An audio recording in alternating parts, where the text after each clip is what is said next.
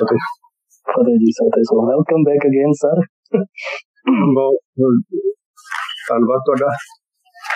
ਹਾਂਜੀ, ਪਹਿਲਾਂ ਸ਼ੁਰੂਆਤ ਤੋਂ ਪਹਿਲਾਂ ਮੈਂ ਇੱਕ ਤੁਹਾਡੇ ਨਾਲ ਇਨਸੀਡੈਂਟ ਸ਼ੇਅਰ ਕਰਨਾ ਚਾਹੁੰਦਾ ਆਪਣੀ ਜ਼ਿੰਦਗੀ ਦਾ। ਹਾਂਜੀ, 2014 ਦੀ ਗੱਲ ਆ। ਤਾਂ I was in the public library here in New Zealand. ਤਾਂ ਉੱਥੇ ਮੇਰੇ ਹੱਥ 'ਚ ਇੱਕ ਕਿਤਾਬ ਸੀਗੀ ਜੋ ਹਜ਼ੂਰ ਸਾਹਿਬ ਦੀ ਲਿਖੀ ਸੀਗੀ ਨਿਦਾਰ ਸਿੰਘ ਹੋਣਾ ਨੇ, ਪਰਮਜੀਤ ਹੋਣਾ ਨੇ। ਹਜ਼ੂਰੀ ਸਿੱਖ। ਹਾਂਜੀ ਹਾਂਜੀ। ਤਾਂ ਤਦੋਂ ਇੱਕ ਮੇਰੇ ਕੋਲ ਜਿੱਦਾਂ ਬਜ਼ੁਰਗ ਆਏ ਸਾਡੇ, ਆਪਣੇ ਪੰਜਾਬੀ ਸੀਗੇ, ਕਿਉਂਕਿ ਇੱਥੇ ਸਾਡੇ ਕੋਲ ਪੰਜਾਬੀ ਕਿਤਾਬਾਂ ਦੀ ਵੀ ਸੈਕਸ਼ਨ ਆ ਗੁਰਮੁਖੀ ਦੀ। ਤਾਂ ਉਹਨਾਂ ਨੇ ਜਿੱਦਾਂ ਮੈਨੂੰ ਦੇਖਿਆ ਕਿ ਜਿੱਦਾਂ ਮੈਂ ਦਸਤਾਰ ਪਾਈ ਆ, ਦਾੜੀ ਰੱਖੀ ਆ, ਤਾਂ ਮੈਨੂੰ ਉਹਨਾਂ ਨੇ ਇੱਕ ਗੱਲ ਕਹੀ, ਕਹਿੰਦੇ ਕਿ ਪੜ੍ਹਾਈ ਕਰਨੀ ਬਹੁਤ ਮਹਿੰਗਾ ਸ਼ੌਂਕ ਆ, ਕਹਿੰਦੇ ਅੱਜ ਕੱਲ ਦੇ ਸਮੇਂ। ਕਹਿੰਦੇ ਤਾਂ ਉੱਥੋਂ ਸਾਡੀ ਗੱਲਬਾਤ ਜਦੋਂ ਚਾਲੂ ਹੋਈ, ਅਸੀਂ ਉੱਥੇ ਬੈਠੇ, ਉੱਥੇ ਹੋਰ ਵੀ ਸੀਗੇ। ਤਾਂ ਉਹਨਾਂ ਨੇ ਮੈਨੂੰ ਗੱਲ ਪੁੱਛੀ, ਕਹਿੰਦੇ ਕਿ ਜੋ ਕਿਤਾਬ ਤੁਸੀਂ ਕਹਿੰਦੇ ਫੜੀ ਆ ਹੱਥ 'ਚ, ਕਿਉਂਕਿ ਉਹਨਾਂ ਨੂੰ ਤਾਂ ਕਿਤਾਬ 'ਚ ਕੋਈ ਵੈਲਿਊ ਦੀ ਨਹੀਂ ਸੀ।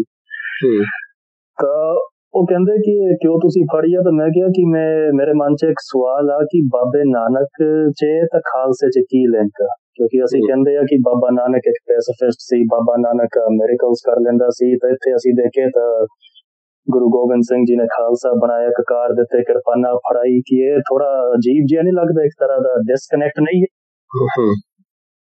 ਉਹਨਾਂ ਨੇ ਮੈਨੂੰ ਗੱਲ ਕਹੀ ਕਿ ਕਹਿੰਦੇ ਤੂੰ ਏਦਾਂ ਕਰ, ਇੰਡੀਆ ਤੋਂ ਕਿਤਾਬ ਮੰਗਾ, ਨਹੀਂ ਤਾਂ ਮੈਂ ਤੈਨੂੰ ਮੰਗਾ ਦਿੰਦਾ, perceptions of history by Sardar Jagjit Singh. ਹਾਂਜੀ, ਕਿਹੜੀ ਕਿਤਾਬ? ਕੀ ਕਿਤਾਬ ਦਾ ਨਾਮ? Perceptions of history by Jagjit Singh. ਉਹਨਾਂ ਦੀ ਕਿਤਾਬ ਹੈ ਸਿੱਖ ਰੈਵੋਲੂਸ਼ਨ, ਬਹੁਤ ਅੱਛੀ ਕਿਤਾਬ ਹੈ। ਹਾਂਜੀ, ਕਿਤਾਬ ਮੰਗਾਈ, ਇੰਡੀਆ ਤੋਂ ਪੜ੍ਹੀ। ਤਾਂ ਮੇਰੇ ਮਨ 'ਚ ਇੱਕ ਖਿਆਲ ਆਇਆ ਕਿ ਸਾਨੂੰ ਇਹ ਵੀ ਗੱਲ ਕਹਿਣੀ ਚਾਹੀਦੀ ਆ ਕਿ ਖਾਲਸਾ ਬਾਬੇ ਨਾਨਕ ਦਾ, ਕਿਉਂਕਿ ਉਹਦੀ ਜੋ ਆਈਡੀਓਲੋਜੀਕਲ ਮੋਰ ਆ, ਉਹ ਸਿਧਾਂਤ ਆ, ਉਹ ਨੀਂਹ ਪੱਥਰ ਤਾਂ ਬਾਬੇ ਨਾਨਕ ਨੇ ਰੱਖਿਆ ਸੀ। ਹਾਂ ਠੀਕ, ਬਿਲਕੁਲ ਤੁਹਾਡੀ ਦਰੁਸਤ ਗੱਲ, ਬਿਲਕੁਲ ਦਰੁਸਤ, 100%। ਇੰਸਪੀਰੇਸ਼ਨ ਗੁਰੂ ਬਾਬੇ ਨਾਨਕ ਦਾ ਮਤਲਬ ਜਿਹੜਾ ਹੈਗਾ ਅਨੁਭਵ ਹੈ ਜਿਹੜਾ ਉਹ ਹੈ। ਹਾਂਜੀ, ਤਾਂ ਜੋ ਸਾਡੇ ਕੋਲ ਅੱਜ ਇੱਕ ਫਿਗਰ ਆ ਬਾਬੇ ਨਾਨਕ ਦਾ, ਸਾਨੂੰ ਫੜਾਤਾ ਉਹਨਾਂ ਨੇ ਇੱਕ ਸੰਨਿਆਸੀ ਦੇ ਰੂਪ 'ਚ। ਇੱਕ ਕੇਸਰੀ ਬਾਣੀ 'ਚ ਇੱਕ ਬਜ਼ੁਰਗ ਬਾਬਾ ਫਿਰਦਾ ਡੰਡਾ ਲੈ ਕੇ, ਜਿਹੜਾ ਹੱਥ ਲਾ ਦਿੰਦਾ ਸੀ ਪੱਥਰ ਨੂੰ ਤਾਂ ਪੱਥਰ ਰੁਕ ਜਾਂਦਾ ਸੀ। ਜੋ ਉਹ ਪੂਰਾ ਇਮੇਜ ਸਾਨੂੰ ਇੱਕ ਭਗਤੀ ਮੂਵਮੈਂਟ ਦੇ ਸੰਤ ਦਾ ਦੇ ਦਿੱਤਾ, ਉਹ ਕਾਫੀ ਬਾਬੇ ਨਾਨਕ ਦੇ ਖਿਲਾਫ ਆ। ਤੁਹਾਡੀਆਂ ਜਿਹੜੀ ਤੁਸੀਂ ਜੋ ਮਹਿਸੂਸ ਕਰਦੇ ਹੋ, ਮੈਂ ਵੀ ਮਹਿਸੂਸ ਕਰਦਾ ਉਹਨਾਂ ਚੀਜ਼ਾਂ ਨੂੰ। ਗੁਰੂ ਬਾਬੇ ਨਾਨਕ ਦੇ ਮੇਰੇ ਨਾ ਇੱਕ ਦਫ਼ਤਰ ਦੇ ਵਿੱਚ ਇੱਕ ਪੇਂਟਿੰਗ ਪਈ ਸੀ, ਜਿਹਨੂੰ ਅੱਜ ਕੱਲ੍ਹ ਕਈਆਂ ਨੇ ਚਲਾਇਆ ਹੋਇਆ, ਗੁਰੂ ਬਾਬਾ ਬੈਠਾ ਹੈ ਤੇ ਉਹਦੇ ਸਾਹਮਣੇ ਉਹ ਕਹਿ ਲਓ ਕਿ ਉਹਨੂੰ ਕਹਿੰਦੇ ਕਿ ਅਸਲੀ ਪੇਂਟਿੰਗ ਹੈ ਗੁਰੂ ਸਾਹਿਬ ਦੀ, ਕਿਸੇ ਨੇ ਬਣਾਈ। ਤੇ ਉਹ ਮੇਰੇ ਦਫ਼ਤਰ ਦੇ ਵਿੱਚ ਹੁੰਦੀ ਸੀ। ਤੇ ਉਹ ਸਾਡੇ ਪੁਰਾਣੇ ਜਿਹੜੇ ਪ੍ਰੋਫੈਸਰ ਹੁੰਦੇ ਸਨ, ਪ੍ਰੋਫੈਸਰ ਪ੍ਰੀਤਮ ਸਿੰਘ, ਜਿਨ੍ਹਾਂ ਨੇ ਸਾਡਾ ਡਿਪਾਰਟਮੈਂਟ ਕਾਇਮ ਕੀਤਾ ਸੀ, ਉਹ ਉਹਨਾਂ ਨੇ 500 ਰੁਪਏ 'ਚ ਖਰੀਦੀ ਸੀ। ਹਾਂਜੀ, ਅੱਛਾ, ਸਾਨੂੰ ਕਈ ਵਾਰੀ ਲੋਕ ਆ ਕੇ ਪੁੱਛਦੇ ਵੀ ਇਹ ਹੈ ਬੜੀ ਉਹ ਭਾਵਪੂਰਤ ਸੀ। ਉਹਦੇ 'ਚ ਐਂ ਲੱਗਦਾ ਹੈ ਜਿਵੇਂ ਗੁਰੂ ਬਾਬਾ ਨਾਨਕ ਬੈਠਾ ਪੱਥਰ ਤੇ ਬੈਠਾ ਹੈ ਤੇ ਇੱਕ ਭਾਈ ਲਹਿਣਾ ਹੈ, ਜਾਂ ਉਹ ਆਪਣਾ ਦਿਲ ਖੋਲਦਾ ਪਿਆ ਤੇ ਕੁਛ ਪੁੱਛਦਾ ਪਿਆ ਤੇ ਗੁਰੂ ਬਾਬਾ ਨਾਨਕ ਉਸ ਨੂੰ ਪ੍ਰਵਚਨ ਦਿੰਦਾ ਪਿਆ। ਮਤਲਬ ਇੰਨੀ ਕੁ ਉਹਦੇ 'ਚ ਇਸ ਤਰ੍ਹਾਂ ਦਾ ਇਮੇਜ ਹੈ। ਉਹ ਲੋਕਾਂ ਨੂੰ ਬੜਾ ਪ੍ਰਭਾਵਿਤ ਕਰਦਾ ਸੀ। ਤੇ ਬਾਅਦ 'ਚ ਕੁਝ ਸਾਲਾਂ ਬਾਅਦ ਉਹੋ ਹੀ ਲੋਕ ਸਾਡਿਆਂ ਨੇ YouTube ਇੰਡਸਟਰੀ ਨੇ ਉਹਨੂੰ ਕਹਿਤਾ ਕਿ ਗੁਰੂ ਬਾਬੇ ਦਾ ਇਹ ਅਸਲੀ ਦੂਜਾ ਇਹ ਅਸਲ ਪੇਂਟਿੰਗ ਹੈ ਜਿਹੜੀ ਬਗਦਾਦ ਦੀ ਹੈ। ਹਾਂਜੀ, ਅੱਛਾ, ਉਹ ਮੈਂ ਬੜੇ ਲੋਕਾਂ ਨੂੰ ਕਹਿੰਦਾ ਹੁੰਦਾ ਕਿ ਇਹ ਜਿਹੜੀ ਉਹ ਸਾਡੇ ਕੋਲ 500 ਰੁਪਏ 'ਚ ਅਸੀਂ ਖਰੀਦੀ, ਉਹ ਐਕਚੁਅਲੀ ਕਿਸੇ ਵੇਲੇ ਮਤਲਬ ਉਹ ਫੋਟੋਗ੍ਰਾਫ ਸੀ ਜਿਹੜੀ ਉਹ ਇੱਕ ਮਨੋਹਰ ਸਿੰਘ ਮਾਰਕੋ ਹੁੰਦੇ ਸਨ, ਉਹਨਾਂ ਨੇ ਫੋਟੋਗ੍ਰਾਫ ਕਿਸੇ ਰਾਵਲਪਿੰਡੀ ਦੇ ਗੁਰਦੁਆਰੇ 'ਚ ਲੱਗੀ ਹੁੰਦੀ ਸੀ, ਉਹਦੀ ਫੋਟੋ ਕੀਤੀ ਸੀ। ਉਹਨਾਂ ਦੀ ਕਿਤਾਬ ਛਪੀ ਹੋਈ ਵੀ ਹੈ। ਅੱਛਾ, ਉਹਨੂੰ ਕਿਸੇ ਪੇਂਟਰ ਨੇ ਉਸ ਨੂੰ ਪੇਂਟ ਕਰਤਾ। ਉਹ ਸਾਡੇ ਮਤਲਬ ਜਿਹੜੇ ਮੁਖੀ ਸਨ ਸਾਡੇ ਪੁਰਾਣੇ, ਉਹਨਾਂ ਨੇ ਉਹ ਖਰੀਦ ਲਈ, ਚਲੋ 500 ਦੀ ਖਰੀਦ ਲਓ। ਸੋ ਬਹੁਤ ਸਾਰਾ ਇਸ ਤਰ੍ਹਾਂ ਦਾ ਜਿਹੜਾ ਹੈਗਾ ਨਾ ਗਲਤ ਧਾਰਨਾਵਾਂ, ਤੇ ਹੁਣ ਕਾਜ਼ੀ ਰੁਕਨਦੀਨ ਨੂੰ ਦੇ ਨਾਲ ਉਹਨਾਂ ਦੀ ਵਾਰਤਾ, ਗੁਰੂ ਸਾਹਿਬ ਦੀ ਡਾਇਲੋਗ, ਉਹ ਬਥੇਰੇ ਇਸ ਤਰ੍ਹਾਂ ਦੇ ਪ੍ਰਚਲਿਤ ਕੀਤੇ ਨੇ। ਗੁਰੂ ਬਾਬੇ ਨਾਨਕ ਨੂੰ ਇਹੋ ਜਿਹੀਆਂ ਥਾਵਾਂ ਤੇ ਭੇਜਿਆ ਜਿੱਥੇ ਮਤਲਬ ਪੋਸੀਬਲ ਨਹੀਂ ਲੱਗਦਾ, ਜਾਂ ਕੋਈ ਮੈਂ ਫਿਰ ਕਹਿੰਦਾ ਕਿ ਜਾਂ ਤੁਹਾਡੇ ਪਾਸ ਕੋਈ ਇਤਬਾਰਯੋਗ ਕੋਈ ਸਬੂਤ ਹੋਵੇ।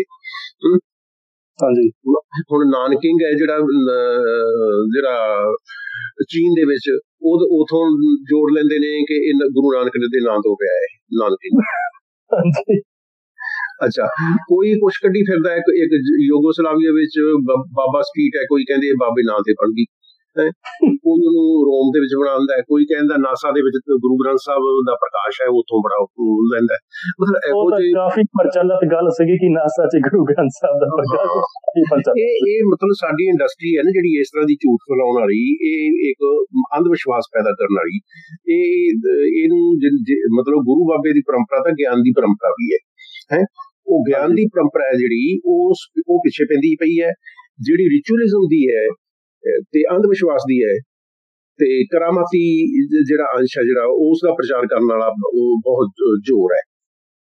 ਹਾਂਜੀ, ਤੇ ਉਹ ਗਿਆਨ ਦੀ ਪਰੰਪਰਾ ਜਿਹੜੀ ਨੇ ਗਿਆਨ ਦੀ, ਪਰ ਉਹ ਗਿਆਨ ਮਤਲਬ ਜਿਹੜਾ ਹੈਗਾ ਨਾ, ਮਤਲਬ ਕਈ ਵਾਰੀ ਮਤਲਬ ਅਸੀਂ ਸਾਡੇ ਵਿੱਚ ਮਤਲਬ ਅਵਤਾਰ ਦਾ ਕੋਈ ਸਿਧਾਂਤ ਨਹੀਂ, ਅੱਜ ਵੀ ਮੈਂ ਗੱਲ ਕਰਨੀ ਹੈ, ਪਰ ਅਸੀਂ ਸਾਰੇ ਗੁਰੂ ਬਾਬੇ ਨੂੰ ਅਵਤਾਰ ਕਹਿੰਦੇ ਆ।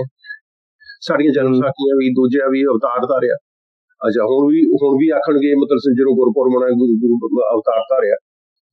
ਗੁਰੂ ਬਾਬਾ ਆਪ ਤਾਂ ਕਹਿੰਦਾ ਨਹੀਂ ਵੀ ਮੈਂ ਅਵਤਾਰ ਧਾਰਿਆ, ਮੈਂ ਕਿਸੇ ਅਵਤਾਰ ਦਾ ਅੱਗੇ ਰੂਪ ਹਾਂ, ਰੱਬ ਦੇ ਰੱਬ ਬਣ ਕੇ ਮੈਂ ਆਇਆ, ਤੇ ਪਰ ਸਾਡੇ ਲੋਕ ਹਟਦੇ ਨਹੀਂ। ਹਾਂਜੀ, ਅੱਛਾ, ਐਨੀਵੇ ਇਹ ਜਿਹੜੇ ਮਸਲੇ ਨੇ ਮਤਲਬ ਇਹ ਜਿੰਨਾ ਚਿਰ ਤੁਹਾਡੀ ਮਤਲਬ ਤੁਸੀਂ ਪਹੁੰਚਦੇ ਨਹੀਂ ਮਤਲਬ ਸਹੀ ਗੱਲ ਲੈ ਕੇ ਲੋਕਾਂ ਤੱਕ, ਉਹ ਸਾਡੀ ਜਨਤਾ ਵੀ ਇਸ ਤਰ੍ਹਾਂ ਦੀ ਹੈ, ਕੰਨ ਰਸ ਹੋ ਗਏ ਨੇ, ਭਾਵੇਂ ਉਹ ਕੀਰਤਨ ਹੈ ਤੇ ਭਾਵੇਂ ਕਥਾਵਾਚਕ ਨੇ ਜੀ, ਇਹ ਉਸ ਤੇ ਹੈ। ਬਟ ਉਹ ਜਿਹੜੇ ਕਈ ਵਾਰੀ ਮਤਲਬ ਮੈਂ ਤੁਹਾਨੂੰ ਉਦੋਂ ਕਹਿੰਦਾ ਤਾਂ ਪਿਆ ਸਾਂ ਵੀ ਬਾਬਾ ਚਾਹੀਦਾ ਸਾਨੂੰ ਇਹਨਾਂ ਬਾਬਿਆਂ ਦੇ ਤੋੜ ਦੇ ਲਈ, ਪਰ ਬਾਬਾ ਵੀ ਮਤਲਬ ਨਾ ਮਤਲਬ ਉਹ ਇੱਕ ਹੱਦ ਹੁੰਦੀ ਹੈ ਧਰਮ ਦੀ। ਤੁਹਾਨੂੰ ਕਿਹਾ ਸੀ ਧਰਮ ਇੱਕ ਫੇਥ ਜਿਹੜਾ ਹੁੰਦਾ, ਉਹ ਫੇਥ ਤੋਂ ਲੌਜਿਕ ਨਹੀਂ ਚੱਲਦੀ ਹੁੰਦੀ ਦਾ ਨਹੀਂ ਹੈ ਮੁੱਦਾ, ਇਹ ਤਾਂ ਅਨੁਭਵ ਦਾ ਮੁੱਦਾ ਹੈ। ਧਰਮ ਹੈ ਜਿਹੜਾ ਅਨੁਭਵ ਦੇ ਨੇੜੇ ਹੈ, ਲੌਜਿਕ ਦੇ ਨੇੜੇ ਨਹੀਂ ਗਾ। ਹਾਂਜੀ, ਤੇ ਜਦੋਂ ਮਤਲਬ ਇਹ ਇਸੇ ਤੋਂ ਹੀ ਅੱਗੇ ਫਿਰ ਸਾਡੀ ਜਿਹੜੀ ਅੱਜ ਅਸੀਂ ਗੱਲ ਕਰਨੀ ਹੈ, ਜਿਹੜੀ ਸਮਾਜ ਦੇ ਵਿੱਚ ਜਿਹੜੀ ਪਰਿਵਰਤਨ ਆਉਣਾ ਹੈ, ਜਿਹੜੀ ਕ੍ਰਾਂਤੀ ਆਉਣੀ ਹੈ, ਉਹ ਜਿੰਨਾ ਚਿਰ ਬੰਦੇ ਦੇ ਅੰਦਰੋਂ ਮਤਲਬ ਗਿਆਨ ਪੈਦਾ ਨਹੀਂ ਹੁੰਦਾ ਤੇ ਉਸ ਨੂੰ ਜ਼ਿੰਦਗੀ ਦਾ ਮਤਲਬ ਹਿੱਸਾ ਨਹੀਂ ਬਣਾਉਂਦਾ, ਉਹਨਾਂ ਚਿਰ ਇਹ ਕ੍ਰਾਂਤੀ ਨਹੀਂ ਆਉਣੀ ਮਤਲਬ। ਹਾਂਜੀ, ਪਰ ਜੇ ਇੱਕ ਤਰਫੋਂ ਦੇਖੀਏ, ਜੇ ਗੱਲ ਦੇਖੀਏ ਤਾਂ ਇੱਕ ਇਹ ਵੀ ਗੱਲ ਸਾਨੂੰ ਸੋਚਣੀ ਪੈਣੀ ਕਿ ਜਿਹੜੀ ਸਾਡੀ ਹਿੰਦੁਸਤਾਨ ਦੀ ਦੁਨੀਆ, ਖਾਸ ਕਰਕੇ ਸਾਡੇ ਸਿੱਖ ਬਾਬੇ ਨਾਨਕ ਨੇ, ਬਾਕੀ ਜਿਹੜੇ ਬਾਅਦ ਚ 9 ਪਾਤਸ਼ਾਹ ਆਏ, ਇੰਨੇ ਸਾਡੇ ਗੁਰਸਿੱਖ ਹੋਏ ਆ, ਸ਼ਹੀਦ ਹੋਏ ਆ, ਵੱਡੇ ਤੋਂ ਵੱਡੇ ਸਾਡੇ ਕੋਲ ਇੱਥੇ ਨਾਂ ਹੈਗੇ ਆ ਜਿਨ੍ਹਾਂ ਦੇ ਇੰਨੇ ਵੱਡੇ ਮਤਲਬ ਇੰਨਾ ਇੰਸਪਾਇਰੇਸ਼ਨ ਉਹ ਦਿੰਦੇ ਆ, ਇੰਨੇ ਇਨਫਲੂਐਂਸ਼ੀਅਲ ਅੱਜ ਵੀ ਆ, ਇੰਨੇ ਸਾਲਾਂ ਬਾਅਦ ਵੀ ਇੰਨਾ ਅਗਲਿਆਂ ਨੇ ਜ਼ੋਰ ਲਾਇਆ, ਪਰ ਸਾਡੀ ਦੁਨੀਆ ਫਿਰ ਵੀ ਨਹੀਂ ਸੁਧਰੀ। ਅਸੀਂ ਜਾ ਕੇ ਫਿਰ ਵੀ ਉਹਨਾਂ ਨਾਲ ਮਿਥੋਲੋਜੀ ਪੂਰੀ ਜਾ ਕੇ ਜੋੜਤੀ ਹੈ। ਨਹੀਂ, ਇਹ ਜਿਹੜੀਆਂ ਮੈਂ ਜਿਹੜੀ ਤੁਹਾਨੂੰ ਦੱਸਿਆ ਨਾ, ਸਾਡਾ ਮੁਹਾਵਰਾ ਹੈ ਜਿਹੜਾ, ਜਿਹਨੂੰ ਕਹਿੰਦੇ ਈਡੀਅਮ ਹੈ ਜਿਹੜਾ, ਉਹ ਈਡੀਅਮ ਸਾਡੇ ਜਿਹੜਾ এনवायरमेंट ਹੈ ਇੱਥੋਂ ਦਾ ਸੋਸ਼ਲ ਕਲਚਰਲ এনवायरमेंट ਹੈ ਜਿਹੜਾ, ਉਹ ਤੋਂ ਬਹੁਤ ਪ੍ਰਭਾਵ ਲੈਂਦਾ ਹੈ। ਹਾਂਜੀ, ਲੋਕਾਂ ਦੇ ਵਿੱਚ ਉਹ ਕਥਾ ਕਹਾਣੀਆਂ ਮਿਥਿਹਾਸ ਸਾਰਾ ਕੁਝ ਆਪਾਂ ਵੀ ਸੁਣਦੇ ਆਏ ਹਾਂ, ਅਸੀਂ ਸੁਣਦੇ ਆਏ ਰਹੇ, ਚਲੋ ਤੁਸੀਂ ਸਾਥੋਂ ਛੋਟੀ ਉਦੋਂ ਪਿਛਲੀ ਜਨਰੇਸ਼ਨ ਹੋ, ਤੁਸੀਂ ਸੁਣਦੇ ਆਉਂਦੇ ਪਏ ਹੋ, ਅਸੀਂ ਉਦੋਂ ਪਹਿਲਾਂ ਤੋਂ ਸੁਣਦੇ ਰਹੇ ਸੀ। ਤੇ ਇਹ ਜਿਹੜਾ ਇਸ এনवायरमेंट ਦੇ ਵਿੱਚ ਇਸ ਮਿੱਟੀ ਦੇ ਵਿੱਚ ਇੰਨਾ ਰਚ ਗਿਆ ਹੈ ਕਿ ਲੋਕ ਉਸ ਨੂੰ ਛੱਡਣ ਨੂੰ ਤਿਆਰ ਨਹੀਂ ਗਏ। ਉਹ ਕਰਾਮਾਤੀ ਅੰਸ਼ ਹੈ ਜਿਹੜਾ ਇਹਨਾਂ ਨੂੰ ਪ੍ਰਭਾਵਿਤ ਹਮੇਸ਼ਾ ਕਰਦਾ ਰਹਿੰਦਾ ਹੈ। ਜ਼ਿੰਦਗੀ ਦੇ ਮਤਲਬ ਟੁੱਟੇ ਹਾਰੇ ਢਿੱਲੇ ਮਤਲਬ ਇਸ ਤਰ੍ਹਾਂ ਦੇ ਇਨਸਾਨ ਨੇ, ਤੇ ਇਹ ਉਸ ਮੱਲੋ ਮੱਲੀ ਉਹ ਗਲਬਾ ਪਾ ਲੈਂਦਾ ਹੈ। ਹਾਂ, ਉਹ ਮੱਲੋ ਮੱਲੀ ਗਲਬਾ ਪਾ ਲੈਂਦਾ ਹੈ, ਕਿਉਂਕਿ ਸਾਡਾ ਸੋਸ਼ਲ ਤੇ ਜਿਹੜਾ ਕਲਚਰਲ এনवायरमेंट ਹੈ ਨਾ ਹਿੰਦੁਸਤਾਨ ਦਾ, ਉਹ ਕਿਉਂਕਿ ਤੁਸੀਂ ਹੁਣ 1% ਕਹੀ ਲਈਏ ਆਪਾਂ, ਤੇ 1% ਚ ਵੀ ਉਹ ਕਿੰਨੇ ਕੁ ਲੋਕ ਜਾਗਰੂਕ ਹੋਣਗੇ, ਜਾਗਦੀਆਂ ਜ਼ਮੀਰਾਂ ਵਾਲੇ ਜਿਹੜੇ ਇਸ ਗੁਰੂ ਬਾਬੇ ਨਾਨਕ ਦੇ ਜਿਹੜਾ ਸੰਦੇਸ਼ ਹੈ, ਦੈਵੀ ਅਨੁਭਵ ਹੈ, ਉਸ ਦੇ ਬਾਰੇ ਜਾਗਰੂਕ ਹੋਣਗੇ। ਸਾਰੀ ਹਿੰਦੁਸਤਾਨ ਦੀ ਮਤਲਬ ਜਿਹੜੀ ਪਾਪੂਲੇਸ਼ਨ ਚ 1.25% ਹੋਣਗੇ ਤੁਸੀਂ, 1.25% ਦੇ ਵਿੱਚੋਂ ਜਿਹੜੇ ਅੱਗੇ ਨੇ ਜਿਹੜੇ ਉਹ ਕਿੰਨੇ ਕੁ ਜਾਗਰੂਕ ਨੇ, ਤੇ ਉਹ 99.5% ਲੋਕ ਮਤਲਬ ਤੁਹਾਡਾ ਜਿਹੜਾ এনवायरमेंट ਹੈ ਉਹ ਦੂਸਰਾ ਹੈ। ਹਾਂਜੀ, ਤੇ ਉਹਦੇ ਵਿੱਚ ਵੀ ਤੁਹਾਡੇ ਫਿਰ ਪਤਾ ਨਹੀਂ ਅੱਗੋਂ ਕਿੰਨੇ ਕੁ ਕਲਾ ਕਲੇਸ਼ ਪਾਏ ਹੋਏ ਨੇ। ਉਹ ਤਾਂ ਗੱਲ ਹੈਗੀ ਜੀ, ਉਹ ਤਾਂ ਗੱਲ ਮਤਲਬ ਜਦੋਂ ਸ਼ਰਧਾ ਭਾਵਨਾ ਤੇ ਗੱਲ ਆਉਂਦੀ ਹੈ, ਚਾਹੇ ਸ਼ਰਧਾ ਅੰਨੀ ਸ਼ਰਧਾ ਹੋਵੇ, ਪਰ ਕਹਿੰਦੇ ਸ਼ਰਧਾ ਠਕਰਾਣੀ ਨਹੀਂ ਚਾਹੀਦੀ ਕਿਸੇ ਦੀ। ਨਹੀਂ, ਮੈਂ ਹਮੇਸ਼ਾ ਕਹਿੰਦਾ ਹੁੰਦਾ ਕਿ ਸ਼ਰਧਾ ਹੈ ਜਿਹੜੀ ਤੁਹਾਡੀ, ਸ਼ਰਧਾ ਤੁਹਾਡਾ ਬਹੁਤ ਵੱਡਾ ਮਤਲਬ ਸ਼ਕਤੀ ਹੈ ਤੁਹਾਡਾ। ਸ਼ਰਧਾ ਸਿਦਕ ਜਿਹਨੂੰ ਆਪਾਂ ਕਹਿ ਲਈਏ, ਸਿਦਕ ਤੇ ਜਿਹੜਾ ਹੈਗਾ ਉਹ ਸ਼ਰਧਾ ਦੇ ਨੇੜੇ ਤੇੜੇ ਪਹੁੰਚ ਜਾਂਦਾ ਹੈ। ਜਿਹਨੂੰ ਆਪਾਂ ਉਹ ਜਦੋਂ ਜਿਹੜਾ ਮਤਲਬ ਕਹਿੰਦਾ ਹੈ ਕਿ ਮੈਂ ਜਦੋਂ ਤੁਹਾਨੂੰ ਸਿਦਕ ਹੋ ਜਾਏ ਵੀ ਜਿਹੜਾ ਮੇਰਾ ਆਹ ਗੱਲ ਮੈਂ ਜਿਹੜੇ ਸਟੈਂਡ ਤੇ ਖੜ ਗਿਆ ਇਹ ਸੱਚਾ ਹੈ, ਇਹ ਸੱਚਾਈ ਤੇ ਹੈ, ਤੇ ਉਹ ਉੱਥੋਂ ਉਹ ਜਿਹੜੀ ਸ਼ਰਧਾ ਹੈ ਉਹ ਸਿਦਕ ਹੈ ਜਿਹੜਾ ਉਹ ਪ੍ਰਵਾਨ ਹੈ, ਝੂਠ ਵਾਲਾ ਨਹੀਂ। ਮਤਲਬ ਇੱਕ ਤਰ੍ਹਾਂ ਦਾ ਕੌਨਫੀਡੈਂਸ ਹੋਵੇ ਕਿ we can prove our beliefs to a certain extent. ਹਾਂ, ਮਤਲਬ ਉਹ ਜਿਹੜਾ ਹੈਗਾ ਮਤਲਬ ਤੁਸੀਂ ਦੱਸੋ ਵੀ ਹਾਂ ਮੈਂ ਜਿਹੜਾ ਮੈਂ ਜਿਸ ਸਿਧਾਂਤ ਤੇ ਖੜਾ, ਜਿਹੜਾ ਵਿਸ਼ਵਾਸ ਤੇ ਖੜਾ, ਇਹ ਮੇਰਾ ਸਿਦਕ ਹੈ, ਇਹ ਮੇਰਾ ਈਮਾਨ ਹੈ, ਇਹ ਸੱਚ ਹੈ ਜੀ। ਤੇ ਸੱਚ ਦੀ ਖਾਤਰ ਮੈਂ ਜਿਹੜੀ ਹੈਗੀ ਹੈ ਇਸ ਸੱਚ ਨੂੰ ਸੱਚ ਸਾਬਤ ਕਰਨ ਦੇ ਲਈ ਆਪਣੀ ਜਾਨ ਵੀ ਕੁਰਬਾਨ ਕਰਨ ਨੂੰ ਤਿਆਰ ਹਾਂ। ਉਹੀ ਸ਼ਹੀਦ ਹੁੰਦਾ ਹੈ। ਹਾਂਜੀ। ਤਾਂ ਜੇ ਅਸੀਂ ਹੁਣ ਬਾਬੇ ਨਾਨਕ ਦਾ ਕੈਰੈਕਟਰ ਦੇਖੀਏ, ਜੋ ਅੱਜ ਸਾਡੇ ਕੋਲ ਇੱਕ ਕੈਰੈਕਟਰ ਦਿੱਤਾ ਗਿਆ, ਉਹ ਏਦਾਂ ਬਣਾ ਦਿੱਤਾ ਗਿਆ ਕਿ ਇੱਕ ਜਿੱਦਾਂ renunciative type personality ਸੀ, ਜਿਹਨੇ ਕਿਹਾ ਕਿ ਇਹ ਦੁਨੀਆ ਤੇ ਆਗਣੀ ਪੈਣੀ ਆ, ਇਹ ਦੁਨੀਆ 'ਚ ਦੁੱਖ ਆ। ਪਰ ਜੋ ਅਸਲ ਦਾ ਬਾਬਾ ਨਾਨਕ ਆ, ਜੋ ਉਹਨਾਂ ਦੀ ਆਪਣੀ ਟੈਸਟੀਮਨੀ ਗੁਰਬਾਣੀ 'ਚ ਆ, ਉਹ ਤੋਂ ਫਿਰ ਸਾਨੂੰ ਅਲੱਗ ਗੱਲ ਪਤਾ ਲੱਗਦੀ ਕਿ ਬਾਬਾ ਨਾਨਕ ਉਹ ਮਨੁੱਖ ਸੀ ਜਿਹੜਾ ਕਹਿੰਦਾ ਸੀ ਕਿ ਜੋ ਮਰਜ਼ੀ ਜ਼ਿੰਦਗੀ 'ਚ ਹੋਵੇ, ਜ਼ਿੰਦਗੀ 'ਚ ਕੁਛ ਨਾ ਕੁਛ ਤੁਸੀਂ ਕਰਕੇ ਦਿਖਾਉਣਾ, ਦੁੱਖ ਸੁੱਖ ਤਾਂ ਸਭ ਨੂੰ ਹੀ ਆਉਂਦੇ ਆ। ਦੁੱਖ ਸੁੱਖ ਤਾਂ ਇੱਕ ਜ਼ਿੰਦਗੀ ਦੇ ਹਿੱਸਾ ਹੈ। ਹਾਂਜੀ। ਤਾਂ ਇਹ ਤੋਂ ਫਿਰ ਸਾਨੂੰ ਪਤਾ ਲੱਗਦਾ ਕਿ ਬਾਬੇ ਨਾਨਕ ਦੀ ਜੇ ਵਿਜ਼ਨ ਸੀ, ਜੇ ਇੱਕ ਸਵਾਲ ਵੀ ਆਇਆ ਸੀ ਕਿ ਜੇ ਕੀ ਬਾਬਾ ਨਾਨਕ ਯੂਟੋਪੀਅਨ ਸੀ, ਮਤਲਬ ਕਿ ਹਰ ਧਰਮ 'ਚ ਹੁੰਦਾ ਤੁਸੀਂ ਮਰੋਗੇ ਜਾਂ ਬਾਅਦ 'ਚ ਕੋਈ ਏਦਾਂ ਦਾ ਕੈਟੇਕਲਿਜ਼ਮ ਆਊਗਾ ਕਿ ਜਿੱਥੇ ਦੁਨੀਆ 'ਚ ਉਹਦੇ ਬਾਅਦ ਪੈਰਾਡਾਈਸ ਆਊਗਾ, ਸਤਜੁਗ ਆਊਗਾ। ਕੀ ਬਾਬੇ ਨਾਨਕ ਦੀ ਇਹ ਵਿਜ਼ਨ ਸੀਗੀ, ਜਾਂ ਬਾਬਾ ਨਾਨਕ ਕਹਿੰਦਾ ਸੀ ਕਿ ਨਹੀਂ, ਸਾਨੂੰ ਆਪਣੇ ਆਪ ਹੀ ਕਰਨਾ ਪੈਣਾ ਜੋ ਕਰਨਾ ਹੀ ਪੈਣਾ? ਉਹ ਤਾਂ ਆਪਣੇ ਹੱਥੀ ਆਪੇ ਆਕਾਸ਼ ਸਵਾਰੀ ਗੱਲ ਹੈ। ਜਿਹੜੀ ਐਕਟਿਵ ਲਾਈਫ ਹੈ, ਐਕਟਿਵ ਪਾਰਟੀਸਪੇਸ਼ਨ ਇਨ ਜਿਹੜੀ ਸੋਸ਼ਲ ਤੇ ਕਲਚਰਲ ਤੇ ਇਕਨੋਮਿਕ ਲਾਈਫ ਹੈ, ਜਿਹੜੀ ਉਹ ਗੁਰੂ ਬਾਬੇ ਦਾ ਇੱਕ ਮੰਤਵ ਹੈ ਸਿੱਖਿਆ ਦਾ। ਹਾਂਜੀ। ਤਾਂ ਇਹਦਾ ਮਤਲਬ ਬਾਬਾ ਨਾਨਕ ਇੱਕ ਬਹੁਤ ਵੱਡਾ ਰੀਅਲਿਸਟ ਸੀਗਾ। ਬਿਲਕੁਲ। ਉਹ ਮੈਂ ਤੁਹਾਨੂੰ ਅੱਜ ਗੱਲ ਕਰਾਂਗਾ, ਮਤਲਬ ਜਿਹੜਾ ਇਸ ਤਰ੍ਹਾਂ ਦਾ ਪੈਗੰਬਰ ਹੁੰਦਾ ਹੈ, ਉਹ ਆਪਣੀ ਜਿਹੜੇ ਵਿਸ਼ਵਾਸ ਹੁੰਦਾ ਹੈ, ਸਿਧਾਂਤ ਹੁੰਦਾ ਹੈ, ਸਿੱਖਿਆਵਾਂ ਹੈ, ਉਹਨਾਂ ਨੂੰ ਪ੍ਰੈਕਟੀਕਲੀ ਇੰਪਲੀਮੈਂਟ ਕਰਦਾ ਹੈ। ਮਤਲਬ ਅਮਲ 'ਚ ਲਿਆਉਂਦਾ ਹੈ। ਉਹਨਾਂ ਨੂੰ ਅਮਲ 'ਚ ਲਿਆਉਣ ਦੇ ਲਈ ਸੰਸਥਾਵਾਂ ਕਾਇਮ ਕਰਦਾ ਹੈ, ਸਿਧਾਂਤ ਕਾਇਮ ਕਰਦਾ ਹੈ। ਤੇ ਉਹ ਜੇਕਰ ਉਹ ਉੱਥੇ ਹੀ ਛੱਡ ਜਾਵੇ ਤੇ ਫਿਰ ਉਹ ਮਤਲਬ ਉਹ ਕੁਛ ਦੇਰ ਬਾਅਦ ਲੋਕ ਭੁੱਲ ਜਾਣਗੇ ਸਿੱਖਿਆਵਾਂ ਨੂੰ। ਇਹ ਜਿਹੜੀਆਂ ਸੰਸਥਾਵਾਂ ਹੁੰਦੀਆਂ ਜਿਨ੍ਹਾਂ ਨੂੰ ਆਪਾਂ ਕਹਿ ਦਿੰਦੇ ਹਾਂ ਕਿ ਲੋੜ ਨਹੀਂ ਗੀ ਹੁੰਦੀ, ਇਹ ਐਵੇਂ ਜਿਹੜਾ ਆਰਗੇਨਾਈਜ਼ਡ ਰਿਲੀਜਨ ਹੈ, ਇੰਸਟੀਟਿਊਸ਼ਨਲਾਈਜ਼ਡ ਰਿਲੀਜਨ ਹੈ, ਇਹ ਕਿਸੇ ਕੰਮ ਦਾ ਨਹੀਂ ਹੁੰਦਾ।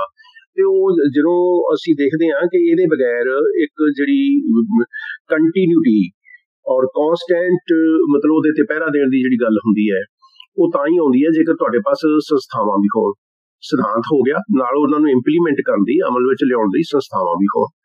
ਠੀਕ ਹੈ।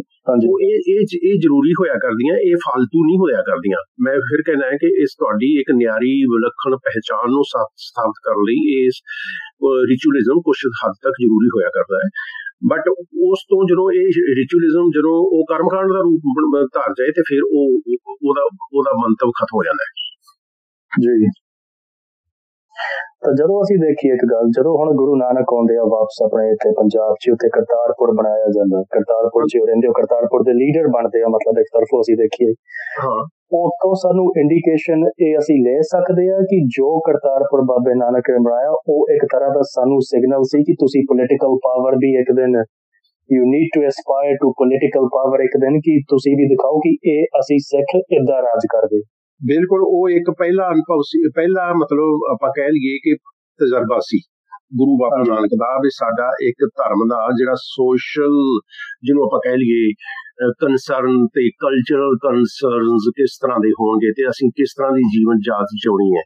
ਮਤਲਬ ਜੋ এনवायरमेंट ਗੁਰੂ ਬਾਬੇ ਨਾਨਕ ਨੇ ਉੱਥੇ ਪੈਦਾ ਕੀਤਾ ਜਾਂ ਉੱਥੇ ਬੁਨਿਆਦ ਰੱਖੀ, ਉਹ ਇੱਕ ਆਪਣੇ ਆਪ ਦੇ ਵਿੱਚ ਤੁਸੀਂ ਸਾਰੀ ਭਾਈ ਗੁਰਦਾਸ ਜੀ ਦੀ ਪੌੜੀ ਪੜ੍ਹ ਵੀ ਲਓਗੇ। ਚੱਲ ਅੱਜ ਮੈਂ ਉਹ ਵੀ ਆਖਰ ਚ ਦੱਸਾਂਗਾ ਹੀ ਮਤਲਬ ਉਹ ਅਖੀਰਲੀ ਲਾਈਨ ਹੈ, ਮਤਲਬ ਭਾਈ ਗੁਰਦਾਸ ਦੀ, ਗੁਰਮੁਖ ਭਾਰ ਅਥਰਵਣ ਉਤਾਰਾ।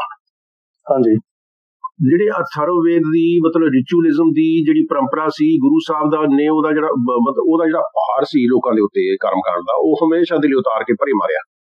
ਹਾਂਜੀ। ਸੋ ਇਹ ਜਿਹੜੀਆਂ ਚੀਜ਼ਾਂ ਨੇ ਹੁਣ ਉਹ ਜਿਹੜੀ ਗੁਰੂ ਬਾਬੇ ਦੇ ਜਿਹੜੇ ਹੈਗੇ ਨੇ ਮਤਲਬ ਉਸ ਆਪਣੀ ਅਖੀਰਲੀ 19-20 ਸਾਲ ਦੀ ਲਾਈਫ ਹੈ, ਉਹ ਉੱਥੇ ਉਹਨਾਂ ਨੇ ਬੈਠ ਕੇ ਸੰਦੇਸ਼ ਵੀ ਦਿੱਤਾ ਤੇ ਯਾਤਰਾਵਾਂ ਵੀ ਛੱਡਤੀਆਂ, ਇੱਕ ਸੰਨਿਆਸੀ ਵਾਂਗ ਘੁੰਮਣਾ ਫਿਰਨਾ ਵੀ ਛੱਡ ਦਿੱਤਾ ਘਰ-ਬਾਰ ਤੋਂ ਬਾਹਰ ਜਾ ਕੇ। ਸੋ ਇਹ ਇੱਕ ਉਲਟੀ ਗੰਗ ਵਹਾਉਣ ਵਾਲੀ ਗੱਲ ਜਿਹੜੀ ਉਹਨਾਂ ਨੇ ਕੀਤੀ ਹੈ, ਉਹ ਉਲਟੀ ਗੰਗਾ ਕੀ ਸੀ? ਮਤਲਬ ਜੇ ਤੁਸੀਂ ਮੁਕਤੀ ਗ੍ਰਹਿਣ ਕਰਨੀ ਹੈ, ਧਾਰਮਿਕ ਗਿਆਨ ਹਾਸਲ ਕਰਨਾ ਹੈ, ਤੇ ਤੁਹਾਨੂੰ ਸੰਸਾਰ ਛੱਡਣਾ ਪੈਣਾ ਹੈ, ਪਰਿਵਾਰ ਛੱਡਣਾ ਪੈਣਾ ਹੈ।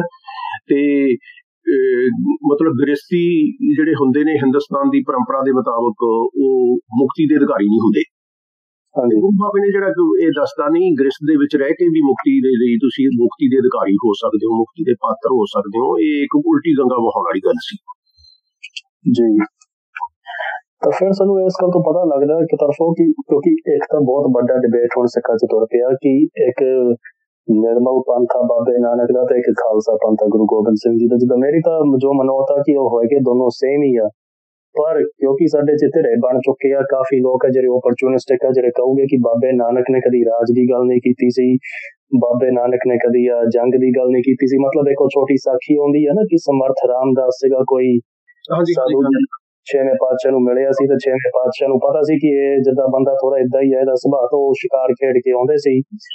ਤਾਂ ਸਮਰਥ ਰਾਮਦਾਸ ਨੇ ਇੱਕ ਉਹਦਾ ਟਿਚਰ ਜਿਹੀ ਮਾਰੀ ਕਿ ਮੈਂ ਤਾਂ ਸੁਣਿਆ ਸੀ ਬਾਬੇ ਨਾਨਕ ਨੇ ਦੁਨੀਆ ਤੇ ਆ ਗਈ ਤਾਂ ਛੇਵੇਂ ਪਾਤਸ਼ਾਹ ਉੱਤੇ ਕਹਿੰਦੇ ਘੋੜੇ ਤੇ ਸੀਗੇ, ਖੜ ਗਏ ਉੱਤੇ ਉਤਰ ਕੇ, ਉਹਨੂੰ ਕਹਿੰਦੇ ਅੱਖਾਂ 'ਚ ਅੱਖ ਪਾ ਕੇ ਦੇਖ ਕੇ ਉਹਨੂੰ ਕੀ ਕਹਿੰਦੇ ਕਿ ਨਹੀਂ, ਦੁਨੀਆ ਬਾਬੇ ਨਾਨਕ ਨੇ ਨਹੀਂ ਤਿਆਗੀ, ਪਰ ਦੁਨੀਆ ਦੇ ਮਨਮਤੀ ਰਾਹ ਬਾਬੇ ਨਾਨਕ ਨੇ ਤਿਆਗੇ ਸੀਗੇ। ਹੁਣ ਸਾਡੇ 'ਚ ਉਹੀ ਗੱਲ ਇੱਕ ਤਰ੍ਹਾਂ ਦੀ ਗੁਰੂ ਬਾਬਾ ਸੰਸਾਰ ਨਹੀਂ ਤਿਆਗਿਆ ਥਾ, ਮਾਇਆ ਤਿਆਗੀ ਥੀ। ਹਾਂਜੀ ਹਾਂਜੀ, ਉਹ ਜਿਹੜੇ ਮਾਇਆ ਵਿੱਚ ਉਦਾਸ ਆਪਾਂ ਆਪਣਾ ਜੀਵਨ ਜਾਚ ਹੈ ਨਾ ਜਿਹੜੀ, ਇਹ ਸੰਸਾਰ ਦੇ ਵਿੱਚ ਰਹਿੰਦਿਆਂ ਹੋਇਆ ਇਹ ਤੋਂ ਨਿਰਲੇਪ ਰਹਿਣਾ ਹੈ। ਇੱਥੋਂ ਦੇ ਜਿਹੜੇ ਖਿੱਚਾਂ ਨੇ, ਲੋਭ ਮੋਹ ਜਿਹੜੀਆਂ ਇਸ ਤਰ੍ਹਾਂ ਦੇ ਮਤਲਬ ਦੇ ਦੁਨਿਆਵੀ ਮਤਲਬ ਜਿਹੜੇ ਲੋਭ ਲਾਲਚ ਪੈ ਜਾਂਦੇ ਨੇ, ਲੋਕ ਉਹ ਛੱਡ ਪੈਂਦੇ ਨੇ ਧਰਮ ਦਾ ਰਸਤਾ। ਉਹ ਜਿਹੜਾ ਸੀ ਗੁਰੂ ਸਾਹਿਬ ਨੇ ਉਹ ਮਾਇਆ ਤਿਆਗੀ ਸੀ, ਮਤਲਬ ਕਹਿੰਦੇ ਨੇ ਗੁਰੂ ਸਾਹਿਬ ਸੰਸਾਰ ਨਹੀਂ ਤਿਆਗਿਆ ਸੀ। ਹਾਂਜੀ, ਕਿਉਂਕਿ ਇੱਕ ਬਹੁਤ ਵੱਡੀ ਗੱਲ ਅੱਜ ਇਹ ਵੀ ਆ ਕਿ ਸਾਡੀ ਗੁਰਬਾਣੀ ਦੀ ਜਿਹੜੀ ਟ੍ਰਾਂਸਲੇਸ਼ਨ ਹੁੰਦੀ ਉਹ ਟ੍ਰਾਂਸਲੇਸ਼ਨ ਬਿਲਕੁਲ ਗਲਤ ਕੀਤੀ ਜਾਂਦੀ ਇੰਗਲਿਸ਼ 'ਚ। ਜਦੋਂ ਲੋਕ ਪੜ੍ਹਦੇ ਹੋ ਟ੍ਰਾਂਸਲੇਸ਼ਨ, ਉਹ ਇੱਕ ਤਰ੍ਹਾਂ ਦਾ ਹੀ ਉਹਨਾਂ ਦੇ ਮਨ 'ਚ ਗੱਲ ਆਉਂਦੀ ਹੈ ਕਿ ਬਾਬਾ ਨਾਨਕ ਤਾਂ ਪੂਰੀ ਉਮਰ ਵਿਰਾਗ 'ਚ ਹੀ ਘੁੰਮਿਆ, ਬਾਬੇ ਨਾਨਕ ਨੇ ਤਾਂ ਕਦੀ ਰਾਜ ਦੀ ਗੱਲ ਨਹੀਂ ਕੀਤੀ, ਜੰਗ ਦੀ ਗੱਲ ਨਹੀਂ ਕੀਤੀ, ਤੇ ਫਿਰ ਬਾਕੀ ਪਾਤਸ਼ਾਹੀਆਂ ਕਿੱਦਾਂ ਕਰ ਸਕਦੀ ਸੀ? ਕਿਉਂਕਿ ਹਲੇ ਇੱਥੇ ਤੱਕ ਗੱਲ ਪਹੁੰਚ ਗਈ ਆ, ਲੋਕ ਹੁਣ ਲੱਗੂਗਾ ਤਾਂ ਬੁਰਾ ਸਿੱਖਾਂ ਨੂੰ, ਪਰ ਲੋਕ ਤਾਂ ਇੱਥੇ ਤੱਕ ਵੀ ਆਰਟੀਕਲ ਲਿਖਣ ਲੱਗ ਪਏ ਆ ਦ ਸੈਂਸ ਆਫ ਗੋਬਿੰਦ, ਕਿ ਜੇ ਬਾਬੇ ਨਾਨਕ ਦੀ ਦਿਖਾਈ ਹੋਏ ਰਾਹ ਤੇ ਉਹ ਸਿਧਾਂਤਾਂ ਤੇ ਗੁਰੂ ਗੋਬਿੰਦ ਸਿੰਘ ਜੀ ਚੱਲੀ ਜਾਂਦੇ ਤਾਂ ਫਿਰ ਕੋਈ ਜੰਗ ਨਹੀਂ ਹੋਣੀ ਸੀ, ਸਿੱਖਾਂ ਨੇ ਮਰਨਾ ਨਹੀਂ ਸੀ, ਸਾਹਿਬਜ਼ਾਦੇ ਨੇ ਸ਼ਹੀਦ ਹੋਣਾ ਸੀ। ਉਹ ਮਤਲਬ ਪੂਰਾ ਨਿਊਟਰ ਹੀ ਕਰ ਛੱਡਿਆ ਜਿਹੜਾ ਸਿਸਟਮ ਸੀਗਾ ਸਿੱਖੀ ਦਾ। ਗੱਲ ਤਾਂ ਫਿਰ ਉੱਥੇ ਹੀ ਲੈ ਜਾਂਦੇ ਨੇ। ਤੇ ਜੇ ਗੁਰੂ ਨਾਨਕ ਸ੍ਰੀ ਚੰਦ ਨੂੰ ਗੁਰੂ ਬਣਾ ਦਿੰਦਾ ਸਿੱਖਾਂ ਦਾ, ਤੇ ਸਿੱਖ ਧਰਮ ਦਾ ਸਰੂਪ ਕੀ ਹੋਣਾ ਸੀ? ਸਿੱਖ ਧਰਮ ਦੀ ਮਤਲਬ ਨੈਣ ਨਕਸ਼ ਜਾਂ ਆਪਾਂ ਕਹਿ ਲਈਏ ਕਿਸ ਤਰ੍ਹਾਂ ਹੋਣਾ ਸੀ? ਇੱਕ ਸੰਨਿਆਸੀਆਂ ਦਾ ਫਿਰਕਾ ਜਿਨ੍ਹਾਂ ਨੇ ਕਹਿਣਾ ਸੀ ਸਾਨੂੰ ਕੋਈ ਇੱਥੇ ਸਮਾਜ ਦੇ ਵਿੱਚ ਜੋ ਬਦੀ ਫੈਲੀ ਹੋਈ ਹੈ, ਜੋ ਝੂਠ ਚੱਲ ਰਿਹਾ ਹੈ, ਤੇ ਸਾਨੂੰ ਉਹਦੇ ਨਾਲ ਕੋਈ ਸਰੋਕਾਰ ਨਹੀਂ, ਜ਼ੁਲਮ ਹੋ ਰਿਹਾ ਹੈ ਉਹਦੇ ਨਾਲ ਸਾਨੂੰ ਕੋਈ ਸਰੋਕਾਰ ਨਹੀਂ। ਅਸੀਂ ਤਾਂ ਆਪਣੀ ਮੁਕਤੀ ਚਾਹੁੰਦੇ ਹਾਂ, ਸਾਨੂੰ ਜੋ ਕੁਝ ਮਰਜ਼ੀ ਹੋਈ ਜਾਵੇ, ਸਾਨੂੰ ਤਾਂ ਮੁਕਤੀ ਚਾਹੀਦੀ ਹੈ। ਅੱਛਾ, ਤੇ ਉਹ ਹੁਣ ਗੁਰੂ ਬਾਬੇ ਦਾ ਮਤਲਬ ਜੇਕਰ ਉਹ ਮੈਂ ਫਿਰ ਕਹਿੰਦਾ ਹੈ ਕਿ ਜੇ ਉਹ ਸ੍ਰੀ ਚੰਦ ਉਸ ਵੇਲੇ ਗੁਰੂ ਬਣ ਗਿਆ ਹੁੰਦਾ ਤੇ ਗੁਰੂ ਅੰਗਦ ਆਪਾਂ ਕਹਿ ਲਈਏ ਕਿ ਫੇਲ ਹੋ ਗਿਆ ਹੁੰਦਾ, ਮਤਲਬ ਸਕਸੈਸਫੁਲ ਨਾ ਹੋਏ ਹੁੰਦੇ, ਤੇ ਉਹ ਜਿਹੜੀ ਸਿੱਖ ਆਪਾਂ ਜੋ ਅੱਜ ਇਤਿਹਾਸ ਦੇਖਦੇ ਹਾਂ, ਇੱਕ ਨਿਵੇਕਲੀ ਸ਼ਾਨ ਦੇਖਦੇ ਹਾਂ, ਜੋ ਇਤਿਹਾਸ ਰਚਿਆ ਗਿਆ ਇਹਨੇ ਸਿੱਖਾਂ ਨੇ, ਉਹ ਨਹੀਂ ਸੀ ਹੋਣਾ। ਹੁਣ ਗੁਰੂ ਅੰਗਦ ਦੇ ਮੈਂ ਕਈ ਵਾਰੀ ਜਦੋਂ ਬਾਣੀ ਨੂੰ ਅਸੀਂ ਵੀ ਪੜ੍ਹਦੇ ਹਾਂ, ਮਤਲਬ ਆਪਣੇ ਬਾਣੀ ਦੇ ਵਿੱਚ ਵਿਸ਼ਵਾਸ ਵੀ ਹੈ, ਬਾਣੀ ਕਈ ਮਤਲਬ ਪੜ੍ਹਦੇ ਹਾਂ, ਤੇ ਉਹ ਜਦੋਂ ਤੁਸੀਂ ਗੁਰੂ ਅੰਗਦ ਦੇ ਸ਼ਲੋਕ, ਥੋੜੇ ਜਿਹੇ ਸ਼ਲੋਕ ਨੇ 60 50 60 ਐਗਜ਼ੈਕਟ ਗਿਣਤੀ ਮੇਰੇ ਭੁੱਲ ਜਾਂਦੀ ਹੁੰਦੀ ਹੈ, 60 ਦੇ ਤਕਰੀਬ ਆਸੇ ਪਾਸੇ ਹੈ। ਤੇ ਹੁਣ ਉਹਨਾਂ ਦੇ ਵਿੱਚ ਤੁਸੀਂ ਪੜ੍ਹੋ ਤੇ ਉਹ ਸ੍ਰੀ ਚੰਦ ਦਾ ਨਾਂ ਤਾਂ ਨਹੀਂ ਲੈਂਦੇ, ਜਾਂ ਅੱਜ ਕੱਲ ਦੇ ਬਾਬੇ ਜਿਵੇਂ ਇਸ ਤਰ੍ਹਾਂ ਦੇ ਨਾ ਉਹ ਆਪਣਾ ਜਿਵੇਂ ਬਣਾਇਆ, ਮੈਂ ਉਹਨਾਂ ਤੇ ਪੂਰਾ ਟੁਕਦਾ, ਉਹ ਏਕ ਨੇ ਹੀ ਦਾਤ ਆਪਸ ਤੇ ਜੋ ਪਾਈ ਹੈ ਜੀ, ਏਕ ਨੇ ਹੀ ਦਾਤ ਆਪਸ ਤੇ ਜੋ ਪਾਈ ਹੈ, ਨਾਨਕ ਸਾ ਕਰਾਮਾਤ ਸਹਿਬ ਤੁਠੇ ਜੋ ਮਿਲੇ। ਹਾਂਜੀ, ਇਹ ਇੱਕ ਕਿਸਮ ਨਾਲ ਜਿਹੜੇ ਆਪ ਅਪੁਆਇੰਟ ਕਰਕੇ ਬਾਬੇ ਬਣੇ ਹੋਏ ਨੇ ਜਾਂ ਗੁਰੂ ਬਣੇ ਹੋਏ ਨੇ, ਇਹ ਕੋਈ ਕਰਾਮਾਤ ਹੈ। ਏਕ ਨੇ ਹੀ ਦਾਤ, ਇਹ ਕਿਹੜੀ ਦਾਤ ਹੋ ਗਈ ਬਈ? ਏਕ ਨੇ ਹੀ ਦਾਤ ਆਪਸ ਤੇ ਜੋ ਪਾਈ ਹੈ, ਆਪਣੇ ਆਪ ਨੂੰ ਤੁਸੀਂ ਲੈ ਲਈ। ਨਾਨਕ ਸਾ ਕਰਾਮਾਤ ਸਾਹਿਬ ਤੁਠੇ ਜੋ ਮਿਲੇ, ਜੋ ਅਕਾਲ ਪੁਰਖ ਤੋਂ ਮਤਲਬ ਬਖਸ਼ਿਸ਼ ਦੇ ਰੂਪ ਵਿੱਚ ਮਿਲਦਾ ਹੈ, ਉਹ ਹੁੰਦੀ ਹੈ ਅਸਲ ਤਾਂ ਕਰਾਮਾਤ। ਹਾਂਜੀ ਹਾਂਜੀ, ਇਹ ਹੁਣ ਤੁਸੀਂ ਹੁਣ ਉੱਥੇ ਨਾਂ ਤਾਂ ਨਹੀਂ ਆਇਆ ਸ੍ਰੀ ਚੰਦ ਦਾ, ਹਾਂਜੀ, ਜਾਂ ਇਸ ਤਰ੍ਹਾਂ ਦੇ ਧਾਰਮਿਕ ਪੁਰਸ਼ ਦਾ, ਬਟ ਗੁਰੂ ਅੰਗਦ ਕਿਹਨੂੰ ਕਹਿੰਦਾ ਪਿਆ ਹੋਊਗਾ ਇਹ? ਸ੍ਰੀ ਚੰਦ ਨੂੰ। ਮਤਲਬ ਤੁਸੀਂ ਮੈਂ ਉਹੀ ਕਹਿਣਾ ਹੁੰਦਾ ਕਿ ਤੁਸੀਂ ਉਸ এনवायरमेंट ਨੂੰ ਪੜ੍ਹੋ ਜਿਹੜੇ ਚ ਰਚਨਾ ਰਚੀ ਵੀ ਗਈ ਹੈ। ਹਾਂਜੀ, ਕਿਉਂਕਿ ਇੱਕ ਬਹੁਤ ਵੱਡੀ ਗੱਲ ਅੱਜ ਇਹ ਵੀ ਹੈਗੀ ਹੈ ਨਾ, ਮਤਲਬ ਜੋ ਐਗਜ਼ਾਮਪਲ ਦਈਏ, ਗੁਰਬਾਣੀ ਜਿਹੜੀ ਹੈ, ਗੁਰਬਾਣੀ ਨੂੰ ਅੱਜ ਲੋਕਾਂ ਨੇ ਗੁਰਬਾਣੀ ਦੇ ਕਹਿ ਲਓ ਦਰਜਾ ਜੋ ਗੁਰਬਾਣੀ ਨੂੰ ਮਿਲਿਆ, ਉਹ ਦਰਜਾ ਕਦੀ ਲੋਕਾਂ ਨੇ ਪਛਾਣਿਆ ਨਹੀਂ। ਹੁਣ ਤਾਂ ਗੁਰਬਾਣੀ ਹਰ ਇੱਕ ਬੰਦਾ ਆਪਣੇ ਸਪੋਰਟ 'ਚ ਉਹਨੂੰ ਰੈਫਰੈਂਸ ਕਰਦਾ ਫਿਰਦਾ, ਚਾਹੇ ਸ਼ਬਦ ਅੱਧ ਹੀ ਹੁੰਦੇ ਆ, ਕਿਉਂਕਿ ਜਿੱਦਾਂ ਹਾਂਜੀ, ਇੱਕ ਤਾਂ ਜਿੱਦਾਂ ਸੁਖਮਣੀ ਸਾਹਿਬ, ਹਾਂ, ਮੈਂ ਸੁਖਮਣੀ ਸੇਵਾ ਸੁਸਾਇਟੀਆਂ ਮਤਲਬ ਇਸ ਤਰ੍ਹਾਂ ਉਹ ਤਾਂ ਮਤਲਬ ਜਿਹੜੀ ਭਗਤੀ ਭਾਵਨਾ ਵਾਲੇ ਦੀ ਗੱਲ ਜ਼ਿਆਦਾ ਉਸ ਪਾਸੇ ਨੂੰ ਚਲੀ ਜਾਂਦੀ ਹੈ, ਬਟ ਨਾਲ ਦੀ ਨਾਲ ਉਹ ਜਿਹੜੀ ਹੈਗੀ ਗੁਰੂ ਬਾਬੇ ਦੇ ਬੋਲ ਨੇ, ਮਰਨਾ ਮੁਨਸਰ ਸੂਰਿਆ ਹੱਕ ਹੈ, ਜੋ ਹੋਏ ਮਰਨ ਪਰਵਾਰੋਂ। ਹਾਂਜੀ, ਤੇ ਸਭ ਹਰਾਮ ਜੇਤਾ ਕਿਸ਼ਕਾਏ ਹੈ, ਉਹ ਜਿਹੜੀ ਜੇ ਜੀਵੇ ਪਤ ਲੱਥੀ ਜਾਏ, ਸਭ ਹਰਾਮ ਜੇਤਾ ਕਿਸ਼ਕਾਏ। ਉਹ ਹੁਣ ਜਿਹੜੀ ਅਣਖ ਤੇ ਸੈਲਫ ਰਿਸਪੈਕਟ ਜ਼ਿਕਰ ਨਹੀਂ, ਤੇ ਉਹਦਾ ਖਾਧਾ ਪੀਤਾ ਵੀ ਤੁਹਾਡਾ ਕਿਸੇ ਕੰਮ ਦਾ ਨਹੀਂ, ਹਰਾਮ ਹੈ ਉਹ ਤਾਂ।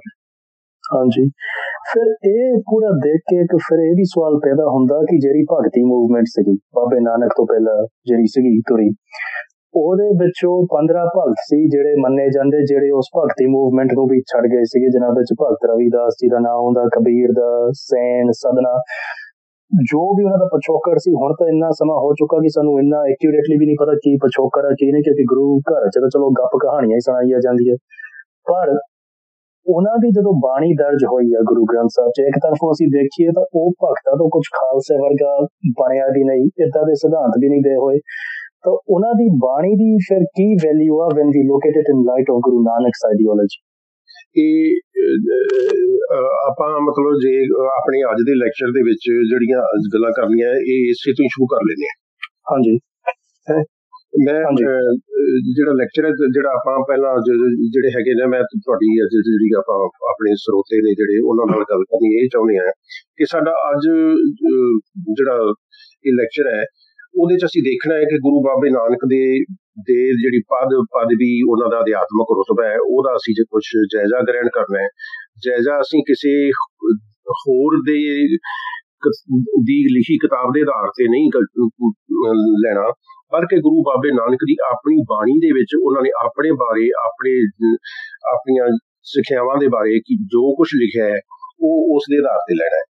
ਹੁਣ ਇਹਦੇ 'ਚ ਆਪਾਂ ਇਹ ਵੀ ਦੇਖਣਾ ਹੈ ਫਿਰ ਕਿ ਗੁਰੂ ਬਾਬਾ ਨਾਨਕ ਦਾ ਜਿਹੜੀਆਂ ਉਸ ਵੇਲੇ ਦੀਆਂ ਧਾਰਮਿਕ ਪਰੰਪਰਾਵਾਂ ਸਨ, ਤੇ ਜਿਹੜੇ ਮਹਾਂਪੁਰਸ਼ ਸਨ ਜਿਹੜੇ, ਉਹਨਾਂ ਦੇ ਸੰਬੰਧ ਦੇ ਵਿੱਚ ਕੀ ਨਜ਼ਰੀਆ ਸੀ, ਗੁਰੂ ਬਾਬਾ ਨਾਨਕ ਦੀ ਕਿਹੜੀ ਅਥਾਰਟੀ ਸੀ ਜਿਸ ਦੇ ਆਧਾਰ ਤੇ ਉਹ ਲੋਕਾਂ ਨੂੰ ਉਹ ਸੰਦੇਸ਼ ਦਿੰਦੇ ਸਨ।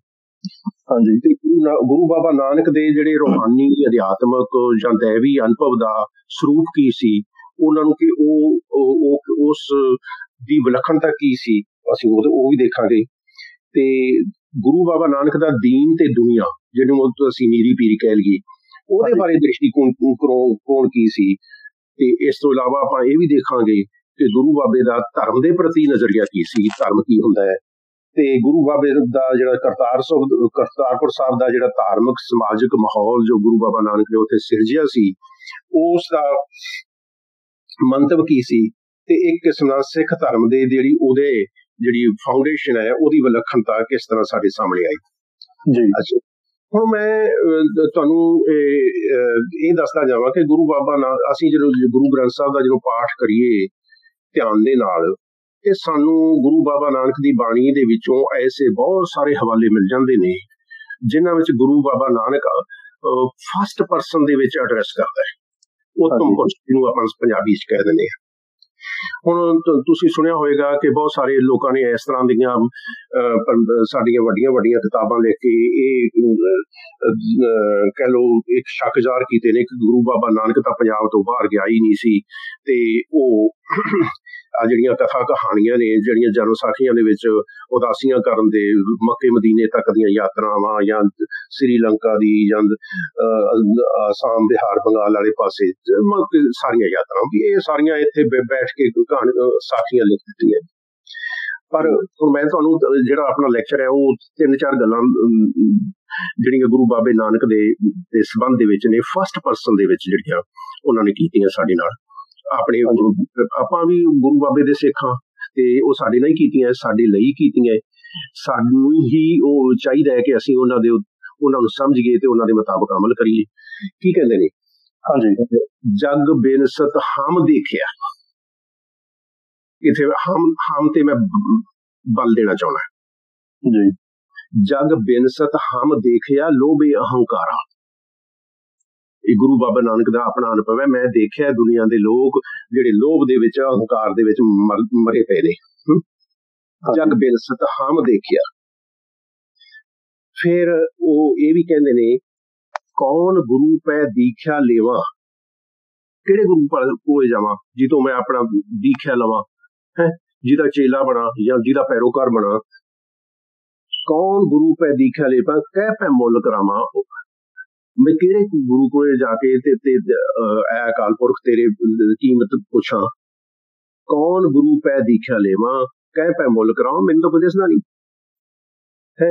ਫਿਰ ਕੀ ਕਹਿੰਦੇ ਨੇ, ਤਟ ਤੀਰਥ ਹਮ ਨਵਖੰਡ ਦੇਖੇ। ਇੱਥੇ ਫਿਰ ਮੈਂ ਹਮ ਤੇ ਕਹਿਣਾ, ਤਟ ਤੀਰਥ ਹਮ ਨਵਖੰਡ ਦੇਖੇ। ਅਸੀਂ ਇਹੋ ਜਿਹੀਆਂ ਥਾਵਾਂ ਤੇ ਗਏ ਆ ਜਿਹੜੇ ਮਤਲਬ ਕੋਸਟਲ ਲਾਈਨਸ ਕਹਿ ਸਕਦੇ ਹਾਂ, ਪਿਲਗ੍ਰਿਮੇਜ ਸੈਂਟਰ ਕਹਿ ਸਕਦੇ ਹਾਂ, ਨਵਖੰਡ ਇੱਕ ਮਤਲਬ ਦੁਨੀਆ ਦੇ ਬਹੁਤ ਸਾਰੇ ਹਿੱਸੇ, ਹੱਟ ਪੱਟਣ ਬਾਜ਼ਾਰਾ, ਮਤਲਬ ਜਿੱਥੇ ਬਹੁਤ ਸਾਰਾ ਵਪਾਰ ਵੀ ਹੁੰਦਾ ਹੈ, ਪੱਤਣ ਵੀ ਨੇ, ਬਾਜ਼ਾਰ ਵੀ ਨੇ। ਮਤਲਬ ਇਹ ਤੁਸੀਂ ਗੁਰੂ ਬਾਬੇ ਨਾਨਕ ਦਾ ਆਪਾਂ ਕਹਿ ਸਕਦੇ ਹਾਂ ਕਿ ਯਾਤਰਾਵਾਂ ਦੇ ਦੌਰਾਨ ਇਹੋ ਜਿਹੀਆਂ ਥਾਵਾਂ ਤੇ ਉਹ ਗਏ ਸਨ। ਫਿਰ ਗੁਰੂ ਸਾਹਿਬ ਦਾ ਆਪਣਾ ਜਿਹੜਾ ਅਨੁਭਵ ਹੈ ਅਕਾਲ ਪੁਰਖ ਦਾ, ਜਿਸ ਨੂੰ ਅਸੀਂ ਗੱਲ ਕਰਕੇ ਅੱਗੇ ਵੀ ਸਮਝਾਵਾਂਗੇ ਆਪਣੇ ਸਰੋਤਿਆਂ ਨੂੰ। ਇਹ ਜਿਹੜਾ ਦੈਵੀ ਅਨੁਭਵ ਹੁੰਦਾ ਹੈ, ਜਿਹੜਾ ਰੂਹਾਨੀ ਅਨੁਭਵ ਹੁੰਦਾ ਹੈ, ਉਹ ਬਿਆਨ ਨਹੀਂ ਕੀਤਾ ਜਾ ਸਕਦਾ, ਉਹ ਵਰਣਨ ਤੋਂ ਬਾਹਰ ਹੋਇਆ ਕਰਦਾ ਹੈ। ਤੇ ਉਹ ਇੱਕ ਸਿੰਬੋਲਿਕ ਜਿਹੜੀ ਲੈਂਗੁਏਜ ਹੁੰਦੀ ਹੈ ਉਹਦੇ ਹੀ ਰਾਹੀਂ ਸਮਝਾਇਆ ਜਾ ਸਕਦਾ ਹੈ। ਪੂਰਨ ਤੌਰ ਤੇ ਉਹਦੀ ਵਿਆਖਿਆ ਨਹੀਂ ਹੋ ਸਕਦੀ, ਥੋੜਾ ਜਿਹਾ ਉਹਦਾ ਅਨੁਭਵ ਹੈ ਜਿਹੜਾ ਉਹ ਸਾਂਝਾ ਕੀਤਾ ਜਾ ਸਕਦਾ ਹੈ। ਗੁਰੂ ਸਾਹਿਬ ਕੀ ਕਹਿੰਦੇ ਨੇ, ਪੂਜਾ ਮੇਵਾ ਮੈਂ ਸਭ ਕੁਝ ਚਾਖਿਆ। ਹੁਣ ਇੱਥੇ ਸੂਖਮ ਤੋਂ ਸੂਖਮ ਜਿਹੜੀ ਮਿਠਾਸ ਦੀ ਤੇ ਜਿਹੜੀ ਡੈਲੀਕੇਸੀ ਆ ਉਹਦੀ ਗੱਲ ਕਰਦੇ ਨੇ। ਪੂਜਾ ਮੇਵਾ ਮੈਂ ਸਭ ਕੁਝ ਚਾਖਿਆ, ਇੱਕ ਅੰਮ੍ਰਿਤ ਨਾਮ ਤੁਮਾਰਾ। ਇੱਕ ਅਕਾਲ ਪੁਰਖ ਦਾ ਜਿਹੜਾ ਨਾਮ ਹੈ ਉਸ ਦਾ ਸਵਾਦ ਹੈ, ਉਹ ਬਹੁਤ ਵਿਲੱਖਣ ਕਿਸਮ ਦਾ ਹੈ। ਪੂਜਾ ਤੇ ਮੇਵਾ ਇਹ ਉਸਦੇ ਬਰਾਬਰ ਨਹੀਂ ਪਹੁੰਚ ਸਕਦੇ। ਜਿਸ ਤਰ੍ਹਾਂ ਕਿ ਬਾਬਾ ਫਰੀਦ ਨੇ ਗੱਲ ਕੀਤੀ ਸੀ, ਫਰੀਦ ਦਾ ਸ਼ੱਕਰ ਖੰਡ ਨਿਵਾਸ ਮੱਖਿਓ ਮਾਝਾ ਸੁੱਚ ਦੁੱਧ ਸਭੇ ਵਸਤੂ ਵਿੱਚ ਮਿੱਠੀਆਂ ਰੱਬ ਨਾ ਪੁੱਜਣ ਤੋਂ। ਇਹ ਗੁਰੂ ਬਾਬਾ ਨਾਨਕ ਨੇ ਵੀ ਆਪਣਾ ਕਰਿਆ। ਸੋ ਅਸੀਂ ਅੱਜ ਜਿਹੜੀ ਇਹ ਗੱਲ ਕਰਨੀ ਹੈ ਗੁਰੂ ਬਾਬਾ ਨਾਨਕ ਦੇ ਜਿਹੜੇ ਸੰਬੰਧ ਦੇ ਵਿੱਚ ਜਿਹੜੇ ਮੁੱਦੇ ਨੇ, ਅਕਾਦਮਿਕ ਮੁੱਦੇ ਆਪਾਂ ਗੱਲ ਕਰਦੇ ਪਏ ਸਾਂ ਵੀ ਇਸ ਤਰ੍ਹਾਂ ਦੇ ਹੈਗੇ ਨੇ। ਮੈਂ ਜਿਹੜੇ ਆਪਣੇ ਮਹਿਸੂਸ ਕੀਤੇ ਨੇ, ਪਹਿਲੀ ਗੱਲ ਤਾਂ ਗੁਰੂ ਬਾਬੇ ਨਾਨਕ ਨਾਲ ਦੈਵੀ ਅਵਤਾਰ ਦੇ ਵਜੋਂ ਜਿਹੜਾ ਸਾਡਾ ਜਿਹੜਾ ਇੱਕ ਸੰਬੰਧ ਪਹਿਲੇ ਦਿਨ ਤੋਂ ਹੀ ਜੁੜ ਜਾਂਦਾ ਹੈ, ਜਾਂ ਬੜੀ ਛੇਤੀ ਜੁੜ ਜਾਂਦਾ ਹੈ ਕਿ ਸਾਡੇ ਜਿਹੜੇ ਸਾਖੀਕਾਰ ਨੇ ਗੁਰੂ ਬਾਬਾ ਨਾਨਕ ਨੂੰ ਇੱਕ ਦੈਵੀ ਅਵਤਾਰ ਕਹਿਣ ਲੈਂਦੇ। ਰਾਜਾ ਜਨਕ ਦਾ ਅਵਤਾਰ ਹੈ, ਹਾਂਜੀ, ਇਹ ਸਾਡੀਆਂ ਜਨਮ ਸਾਖੀਆਂ ਦੇ ਵਿੱਚ ਭਰਿਆ ਪਿਆ ਹੈ। ਅੱਛਾ, ਜਦੋਂ ਕੋਈ ਗੁਰੂ ਬਾਬਾ ਨਾਨਕ ਨੇ ਕਦੇ ਇਹ ਕਲੇਮ ਨਹੀਂ ਕੀਤਾ ਕਿ ਉਹ ਅਵਤਾਰ ਨੇ। ਆਪਣੀ ਬਾਣੀ ਦੇ ਵਿੱਚ ਅਵਤਾਰਵਾਦ ਦੀ ਉਹਨੇ ਨਿਖੇਧੀ ਕੀਤੀ ਹੈ। ਤੇ ਫਾਰਸੀ ਦੇ ਇਤਿਹਾਸਕਾਰ ਨੇ ਜਾਂ ਫਾਰਸੀ ਦੀਆਂ ਲਿਖਤਾਂ ਨੇ, ਉਹ ਗੁਰੂ ਬਾਬੇ ਨਾਨਕ ਨੂੰ ਕਹਿੰਦੇ ਨੇ ਉਹ ਸੂਫੀ ਦਰਵੇਸ਼ ਸੀ। ਹਾਂਜੀ, ਉਹ ਗੁਰੂ ਨੂੰ ਇੱਕ ਸੂਫੀ ਫਕੀਰ ਤੱਕ ਸੀਮਤ ਕਰ ਦਿੰਦੇ ਨੇ। ਤੇ ਸਾਡੇ ਜਦੋਂ ਓਰੀਐਂਟਲਿਸਟ ਆਏ ਜਾਂ ਯੂਰਪੀਅਨ ਲਿਖਾਰੀ ਆਏ, ਅੰਗਰੇਜ਼ ਲਿਖਾਰੀ ਆਏ, ਤੇ ਉਹਨਾਂ ਨੇ ਗੁਰੂ ਸਾਹਿਬ ਨੂੰ ਜਿਵੇਂ ਮੱਧਕਾਲੀਨ ਦੇ ਹੋਰ ਭਗਤ ਹੋਏ ਨੇ ਉਹਨਾਂ ਦੇ ਵਾਂਗ ਇੱਕ ਭਗਤ ਸਮਝਿਆ ਤੇ ਇਹਨੂੰ ਤੇ ਵੱਧ ਤੋਂ ਵੱਧ ਗੁਰੂ ਸਾਹਿਬ ਨੂੰ ਇੱਕ ਸਮਾਜ ਸੁਧਾਰਕ ਦਾ ਦਰਜਾ ਦੇ ਦਿੱਤਾ। ਹੋਰ ਕੀ ਹੋਇਆ ਫਿਰ ਗੁਰੂ ਨਾਨਕ ਸਾਹਿਬ ਦਾ ਗੁਰੂ ਬਾਬਾ ਨਾਨਕ ਨੂੰ ਜਾਂ ਉਹਨਾਂ ਦੇ ਧਰਮ ਨੂੰ ਹਿੰਦੂ ਮਤ ਦਾ ਇੱਕ ਸੰਪਰਦਾਇ ਵੀ ਕਿਹਾ ਗਿਆ। ਇਹ ਤਾਂ ਇੱਕ it is a sect of ਦੂਜਾ ਜਿਹੜੀ ਹਿੰਦੁਸਤਾਨ ਦੀ ਜਿਹੜੀ ਪਰੰਪਰਾ ਹੈ, ਜਿਹੜੀ ਸਨਾਤਨ ਹਿੰਦੂ ਟ੍ਰੈਡੀਸ਼ਨ ਦਾ ਇੱਕ ਸੰਪਰਦਾਇ ਹੈ। ਕੁਝ ਲੋਕ ਗੁਰੂ ਨਾਨਕ ਨੂੰ ਹਿੰਦੂ ਸਮਾਜ ਸੁਧਾਰਕ ਜਾਂ ਤੇ ਸਿੱਖ ਧਰਮ ਨੂੰ ਸਨਾਤਨ ਹਿੰਦੂ ਧਰਮ ਦੀ ਇੱਕ ਸੰਪਰਦਾਇ ਗਰਦਾਨਣ ਦੇ ਵਿੱਚ ਅੱਜ ਵੀ ਬੜੀ ਖੁਸ਼ੀ ਮਹਿਸੂਸ ਕਰਦੇ ਨੇ। ਬਹੁਤ ਸਾਰਾ ਲੋਕ ਨੇ ਇਸ ਤਰ੍ਹਾਂ ਦੇ, ਅਸੀਂ ਅੱਜ ਵੀ ਦੇਖਦੇ ਹਾਂ। ਤੇ 18ਵੀਂ ਤੇ 19ਵੀਂ ਸ਼ਤਾਬਦੀ ਦੇ ਜਿਹੜੇ ਲੋਕ, ਇਹ ਵੀ ਬਹੁਤ ਸਾਰੇ ਇਤਿਹਾਸਕਾਰ ਨੇ ਅੰਗਰੇਜ਼, ਉਹ ਕਹਿੰਦੇ ਨੇ ਕਿ ਇੱਕ ਗੁਰੂ ਬਾਬਾ ਨਾਨਕ ਤਾਂ ਇੱਕ ਪੈਸੀਫਿਸਟ ਸੀ, ਸੁਲ੍ਹਾ ਸਫਾਈ ਕਰਾਉਣਾ ਚਾਹੁੰਦੇ ਸਨ। ਦੋ ਜਿਹੜੀਆਂ ਭਾਈਚਾਰੇ ਸਨ, ਹਿੰਦੂ ਤੇ ਮੁਸਲਿਮ, ਆਪਸ ਵਿੱਚ ਦੀ ਬਹੁਤ ਝਗੜੇ ਕਰਦੇ ਸਨ ਤੇ ਉਹਨਾਂ 'ਚ ਸੁਲ੍ਹਾ ਸਫਾਈ ਕਰਵਾਉਣ ਵਾਲੇ ਸਾਲਸ ਸਨ। ਉਹਨਾਂ ਨੇ ਦੋਨਾਂ ਦੇ ਵਿੱਚੋਂ ਜਿਹੜੇ ਚੰਗੇ ਨਿਯਮ ਸਿਧਾਂਤ ਲੈ ਲਏ ਤੇ ਇੱਕ ਨਵਾਂ ਧਰਮ ਸਿਰਜਿਆ ਕਿ ਉਹ ਸੁਲ੍ਹਾ ਸਫਾਈ ਕਰਾਉਣਾ ਚਾਹੁੰਦੇ ਸਨ। ਸੋ ਕਈ ਵਾਰੀ ਇਸ ਤੋਂ ਇਲਾਵਾ ਜਿਹੜੀ ਫਿਰ ਅਗਲੀ ਜਿਹੜੀ ਸਭ ਤੋਂ ਇੰਪੋਰਟੈਂਟ ਜਿਹੜੀ ਗੱਲ ਆ ਪਿਛਲੇ 50 ਸਾਲਾਂ ਤੋਂ ਚੱਲਦੀ ਪਈ ਹੈ ਕਿ ਗੁਰੂ ਬਾਬਾ ਨਾਨਕ ਨੇ ਜੋ ਪ੍ਰਚਾਰ ਕੀਤਾ, ਉਹ ਭਾਰਤ ਦੀ ਜਿਹੜੀ ਉੱਤਰੀ ਭਾਰਤ ਦੀ ਜਿਹੜੀ ਸੰਤ ਪਰੰਪਰਾ ਸੀ ਉਸ ਦੇ ਵਿੱਚ ਦੀ ਕੰਟੀਨਿਊਟੀ ਦੇ ਵਿੱਚ ਹੀ ਪ੍ਰਚਾਰ ਕੀਤਾ। ਉਹਨਾਂ ਦੀ ਵਿਚਾਰਾਂ ਦੇ ਵਿੱਚ ਕੋਈ ਮੌਲਿਕਤਾ ਨਹੀਂ ਸੀ, ਨਵਾਂਪਣ ਵੀ ਨਹੀਂ ਸੀ। ਤੇ ਉਹਨਾਂ ਨੇ ਬਸ ਇੱਕ ਸੰਤ ਪਰੰਪਰਾ ਨੂੰ ਪੁਨਰ ਸੰਯੋਜਿਤ, ਮਤਲਬ ਉਹਨੂੰ ਰੀਅਰੇਂਜ ਕਰਕੇ ਮਤਲਬ ਉਹਨੂੰ ਪਰੋਸ ਦਿੱਤਾ ਹੈ ਉਹਦੇ ਚ। ਤੇ ਸੰਤ ਮਤ ਕੀ ਹੈ? ਮਤਲਬ ਸੰਤ ਮਤ ਦਾ ਜਦੋਂ ਅਸੀਂ ਦੇਖਦੇ ਹਾਂ ਕੋਈ ਇਤਿਹਾਸ ਨਹੀਂ, ਉਹਦੀ ਕੋਈ ਡਿਫਾਈਨਡ ਯੂਨੀਫਾਈਡ ਮਤਲਬ ਕੋਈ ਉਹਦੀ ਪਰੰਪਰਾ ਨਹੀਂ। ਤੇ ਪਰ ਫਿਰ ਉਹ ਇਹਨਾਂ ਨੇ ਕੱਢਿਆ ਕੀ ਹੈ ਉਹਦੇ ਚੋਂ? ਉਹ ਕਹਿੰਦੇ ਸੰਤ ਮਤ ਕਿਵੇਂ ਪੈਦਾ ਹੋਇਆ? ਇੱਕ ਮਿਸ਼ਰਣ ਹੈ। ਮਿਸ਼ਰਣ ਕਿਹੜਾ? ਇੱਕ ਵੈਸ਼ਨਵਾਂ ਦੀ ਪ੍ਰੇਮਾ ਭਗਤੀ, ਡਿਵੋਸ਼ਨ ਆਫ ਲਵ ਜਿਹਨੂੰ ਕਹਿ ਲਈਏ, ਜਿਹਦੇ ਚ ਪ੍ਰੇਮਾ ਭਗਤੀ ਆਪਾਂ ਕਹਿ ਲਈਏ, ਤੇ ਨਾਥਾਂ ਦਾ, ਜੋਗੀਆਂ ਦਾ ਸੰਜਮ, ਹਠ ਯੋਗ, ਤੇ ਸੂਫੀਆਂ ਦਾ ਸੁਲ੍ਹਾ ਗੁਣ। ਇਹ ਤਿੰਨ ਚੀਜ਼ਾਂ ਦਾ ਮਿਸ਼ਰਣ ਹੈ ਇਹ ਸੰਤ ਮਤ। ਇਸ ਨੂੰ ਸੰਤ ਇਹਨਾਂ ਨੇ ਬਣਾ ਲਿਆ। ਸੋ ਇਹ ਇੱਕ ਗੁਰੂ ਬਾਬਾ ਨਾਨਕ ਦੇ ਨੂੰ ਜਿਹੜਾ ਫਿਕਸ ਕੀਤਾ, ਇਹਨਾਂ ਨੇ ਇੱਥੋਂ ਤੱਕ ਫਿਕਸ ਕੀਤਾ ਸਾਡੇ ਜਿੰਨਾ ਹੁਣ ਤੱਕ ਜਿਹੜੇ ਲੋਕ ਜਿਹੜੇ ਹੋਏ ਨੇ ਪੈਦਾ। ਸੋ ਮੁੱਦੇ ਸਾਡੇ ਬੜੇ ਨੇ ਇਸ ਤਰ੍ਹਾਂ ਦੇ ਕਿ ਹੁਣ ਤਾਂ ਮਤਲਬ ਬਾਬਰੀ ਮਸਜਿਦ ਤੇ ਰਾਮ ਜਨਮ ਭੂਮੀ ਦਾ ਜਦੋਂ ਜੱਜਮੈਂਟ ਮਤਲਬ ਕੇਸ ਚੱਲਦਾ ਪਿਆ ਸੀ, ਵਿੱਚ ਇੱਕ ਸਿੱਖ ਨੇ ਕਿਸੇ ਨੇ ਜਾ ਕੇ ਕਹਿਤਾ ਕਿ ਸਿੱਖ ਧਰਮ ਤਾਂ ਜਿਹੜਾ ਹੈ ਉਹ ਇੱਕ ਕਲਟ ਹੈ, ਧਰਮ ਨੀ ਗਾ ਇਹ। ਇਹ ਕਲਟ ਹੈ ਇੱਕ ਜਿਹੜਾ ਹਿੰਦੂਇਜ਼ਮ ਦਾ, ਹਿੰਦੂ ਸਨਾਤਨ ਟ੍ਰੈਡੀਸ਼ਨ ਦਾ, ਜੋ ਬਹੁਤ ਹੀ ਇਤਰਾਜ਼ਯੋਗ ਸੀ ਤੇ ਜਿਸ ਦਾ ਕੋਈ ਆਧਾਰ ਨਹੀਂ ਸੀ। ਫਿਰ ਇੱਥੋਂ ਤੱਕ ਵੀ ਇਹ ਲੋਕ ਸਾਡੇ ਜਿਹੜੇ ਵਿਦਵਾਨ ਨੇ, ਜਿਹੜੀਆਂ ਵੱਡੀਆਂ ਕਿਤਾਬਾਂ ਛਪੀਆਂ ਹੋਈਆਂ ਨੇ, ਉਹਨਾਂ ਇਹ ਵੀ ਕਹਿੰਦੇ ਨੇ ਕਿ ਗੁਰੂ ਨਾਨਕ ਨੇ ਆਪਣੇ ਸਿੱਖ ਤਾਂ ਬਣਾਏ ਪਰ ਸਿੱਖ ਧਰਮ ਸਥਾਪਿਤ ਨਹੀਂ ਸੀ ਕੀਤੀ। ਸਿੱਖ ਤਾਂ ਬਣਾਏ ਸੀ ਉਹਨਾਂ ਨੇ ਪਰ ਸਿੱਖ ਧਰਮ ਦੀ ਉਹਨਾਂ ਨੇ ਬੁਨਿਆਦ ਨਹੀਂ ਸੀ ਰੱਖੀ, ਮਤਲਬ ਇਹ ਵੀ ਕਹਿੰਦੇ ਨੇ। ਤੇ ਇੱਕ ਇਹ ਵੀ ਕਹੀ ਜਾਂਦਾ ਹੈ ਕਿ ਬਹੁਤ ਸਾਰੇ ਮਤਲਬ ਕਿ ਸਿੱਖ ਗੁਰੂਆਂ ਦਾ ਇਤਿਹਾਸ it begins too late and ends too early. ਤੁਸੀਂ ਮਤਲਬ ਕੀ ਭਾਵ ਲਓਗੇ ਵੀ ਸਿੱਖ ਗੁਰੂਆਂ ਦਾ ਜਿਹੜਾ ਇਤਿਹਾਸ ਹੈ ਗੁਰੂ ਨਾਨਕ ਤੋਂ ਸ਼ੁਰੂ ਨਹੀਂ ਹੁੰਦਾ ਤੇ ਗੁਰੂ ਗੋਬਿੰਦ ਸਿੰਘ ਤੇ ਖਤਮ ਨਹੀਂ ਹੁੰਦਾ। It begins too late and ends too late early ਦਾ ਮਤਲਬ ਤਾਂ ਇਹੀ ਹੋਇਆ ਨਾ, ਮੈਂ ਜੋ ਸਮਝਦਾ। ਤੇ ਇਹਦਾ ਮਤਲਬ ਕਿ ਗੁਰੂ ਨਾਨਕ ਤੋਂ ਪਹਿਲੇ ਵੀ ਸਿੱਖਾਂ ਦੇ ਗੁਰੂ ਹੋਏ ਨੇ ਤੇ ਗੁਰੂ ਗੋਬਿੰਦ ਸਿੰਘ ਤੋਂ ਬਾਅਦ ਵੀ ਸਿੱਖਾਂ ਦੇ ਗੁਰੂ ਹੁੰਦੇ ਰਹਿਣਗੇ। ਇਹਦੇ ਹਿਡਨ ਮੀਨਿੰਗ ਤਾਂ ਇਹੀ ਹੋਏ, ਇੱਕ ਭੰਬਲ ਭੂਸੇ ਚ ਪਾਉਣਾ। ਸੋ ਐਨੀਵੇ ਇਹ ਸਿੱਖਾਂ ਨੂੰ, ਸਿੱਖ ਸਕਾਲਰਸ ਨੂੰ ਵੀ ਇਸ ਦੀ ਵਿਆਖਿਆ ਕਰਨੀ ਚਾਹੀਦੀ ਹੈ ਤੇ ਸਿੱਖ ਜਿਹੜੀ ਸੰਗਤਾਂ ਨੂੰ ਵੀ ਸਮਝਣੇ ਚਾਹੀਦੇ ਨੇ ਇਹ ਸਾਰੇ ਮੁੱਦੇ ਕਿ ਕੀ ਗੁਰੂ ਨਾਨਕ ਕੋਈ ਸੰਤ ਸੀ, ਭਗਤ ਸੀ, ਸੂਫੀ ਸੀ, ਅਵਤਾਰ ਸੀ, ਪੈਗੰਬਰ ਸੀ, ਕੋਈ ਦੈਵੀ ਰਹਿਬਰ ਸੀ? ਕੀ ਗੁਰੂ ਸਾਹਿਬ ਆਪਣੇ ਦੈਵੀ ਗਿਆਨ ਦੇ ਲਈ ਕਿਸੇ ਸੰਤ ਤੇ, ਭਗਤ ਤੇ, ਸੂਫੀ ਪੀਰ ਦੇ ਉੱਤੇ ਨਿਰਭਰ ਸਨ? ਕਿ ਕੀ ਸਿੱਖ ਧਰਮ ਇੱਕ ਸਿਰਫ ਸਮਾਜ ਸੁਧਾਰਕ ਲਹਿਰੀ ਸੀ ਜਾਂ ਕੋਈ ਹਿੰਦੂ ਮਤ ਦਾ ਕੋਈ ਇੱਕ ਫਿਰਕਾ ਹੀ ਸੀ, ਸੰਪਰਦਾਇ ਸੀ? ਤੇ ਇਹਨਾਂ ਸਾਰਿਆਂ ਦੀ ਜਿਹੜੀ ਜੇਕਰ ਅਸੀਂ ਮਤਲਬ ਕੋਈ ਜਵਾਬ ਚਾਹੁੰਦੇ ਹਾਂ ਜਾਂ ਇਹਦੀ ਖੋਜ ਕਰਨਾ ਚਾਹੁੰਦੇ ਹਾਂ ਤਾਂ ਸਾਨੂੰ ਗੁਰੂ ਬਾਬਾ ਨਾਨਕ ਤੋਂ ਹੀ ਇਹ ਪ੍ਰਸ਼ਨ ਪੁੱਛਣੇ ਪੈਣਗੇ। ਤੇ ਗੁਰੂ ਬਾਬਾ ਨਾਨਕ ਤੋਂ ਪ੍ਰਸ਼ਨ ਪੁੱਛਣੇ ਪੈਣਗੇ। ਗੁਰੂ ਬਾਬਾ ਨਾਨਕ ਦੀ ਜਿਹੜੀ ਬਾਣੀ ਹੈ ਉਸ ਨੂੰ ਸਾਨੂੰ ਦੂਜਾ ਇੱਕ ਬਹੁਤ ਹੀ ਗੰਭੀਰਤਾ ਸਹਿਤ ਉਹਦਾ ਅਧਿਐਨ ਕਰਨਾ ਹੋਏਗਾ। ਸੋ ਮੈਂ ਆਪਣੇ ਇਸ ਜਿਹੜੇ ਅੱਜ ਦੀ ਵਾਰਤਾ ਦੇ ਵਿੱਚ ਆਪਣੇ ਸਰੋਤਿਆਂ ਦੇ ਨਾਲ ਜਿਹੜੀ ਗੱਲ ਕਰਨੀ ਚਾਹੁੰਦਾ ਅੱਗੇ ਗੁਰੂ ਬਾਬਾ ਨਾਨਕ ਦੀ ਬਾਣੀ ਦੇ ਸੰਬੰਧ ਦੇ ਵਿੱਚ ਪਹਿਲਾਂ ਗੱਲ ਕਰਨ ਤੋਂ ਪਹਿਲਾਂ ਧਰਮ ਦੇ ਇੱਕ ਜਿਹੜੇ ਬੁਨਿਆਦੀ ਸਰੋਕਾਰ ਹੋਇਆ ਕਰਦਾ ਹੈ ਜਾਂ ਵਰਤਾਰਾ ਹੋਇਆ ਕਰਦਾ ਹੈ, ਮੈਂ ਉਸ ਦੇ ਸੰਬੰਧ ਦੇ ਵਿੱਚ ਪਹਿਲਾਂ ਗੱਲ ਕਰਨਾ ਤੇ ਫਿਰ ਆਪਾਂ ਇਸ ਗੱਲ ਦਾ ਵਿਸਥਾਰ ਕਰਾਂਗੇ। ਹਾਂਜੀ, ਧਰਮ ਦੀ ਪਰਿਭਾਸ਼ਾ ਕਰਨੀ ਬੜੀ ਕਠਿਨ ਹੈ, ਮਤਲਬ ਕੋਈ ਡਿਫਾਈਨ ਕਰਨਾ, ਕੋਈ ਇੱਕ ਸਰਵ ਪ੍ਰਵਾਨਿਤ ਉਹਦੀ ਪਰਿਭਾਸ਼ਾ ਕਰਨੀ ਬੜੀ ਔਖੀ ਹੈ। ਰੱਬ, ਕੋਈ ਇਸ ਨੂੰ ਰੱਬ ਵਿੱਚ ਵਿਸ਼ਵਾਸ ਕਹਿੰਦਾ ਹੈ, ਕੋਈ ਕਰਮ ਕਾਂਡਾਂ ਤੇ ਰਸਮਾਂ ਰੀਤਾਂ ਦਾ ਇੱਕ ਵਿਧਾਨ ਕਹਿੰਦਾ ਹੈ, ਕੋਈ ਮਤਲਬ ਕਾਰਲ ਮਾਰਕਸ ਵਰਗਿਆਂ ਨੇ ਇਹਨਾਂ ਨੂੰ ਲੋਕਾਂ ਲਈ ਅਫੀਮ ਵੀ ਕਿਹਾ।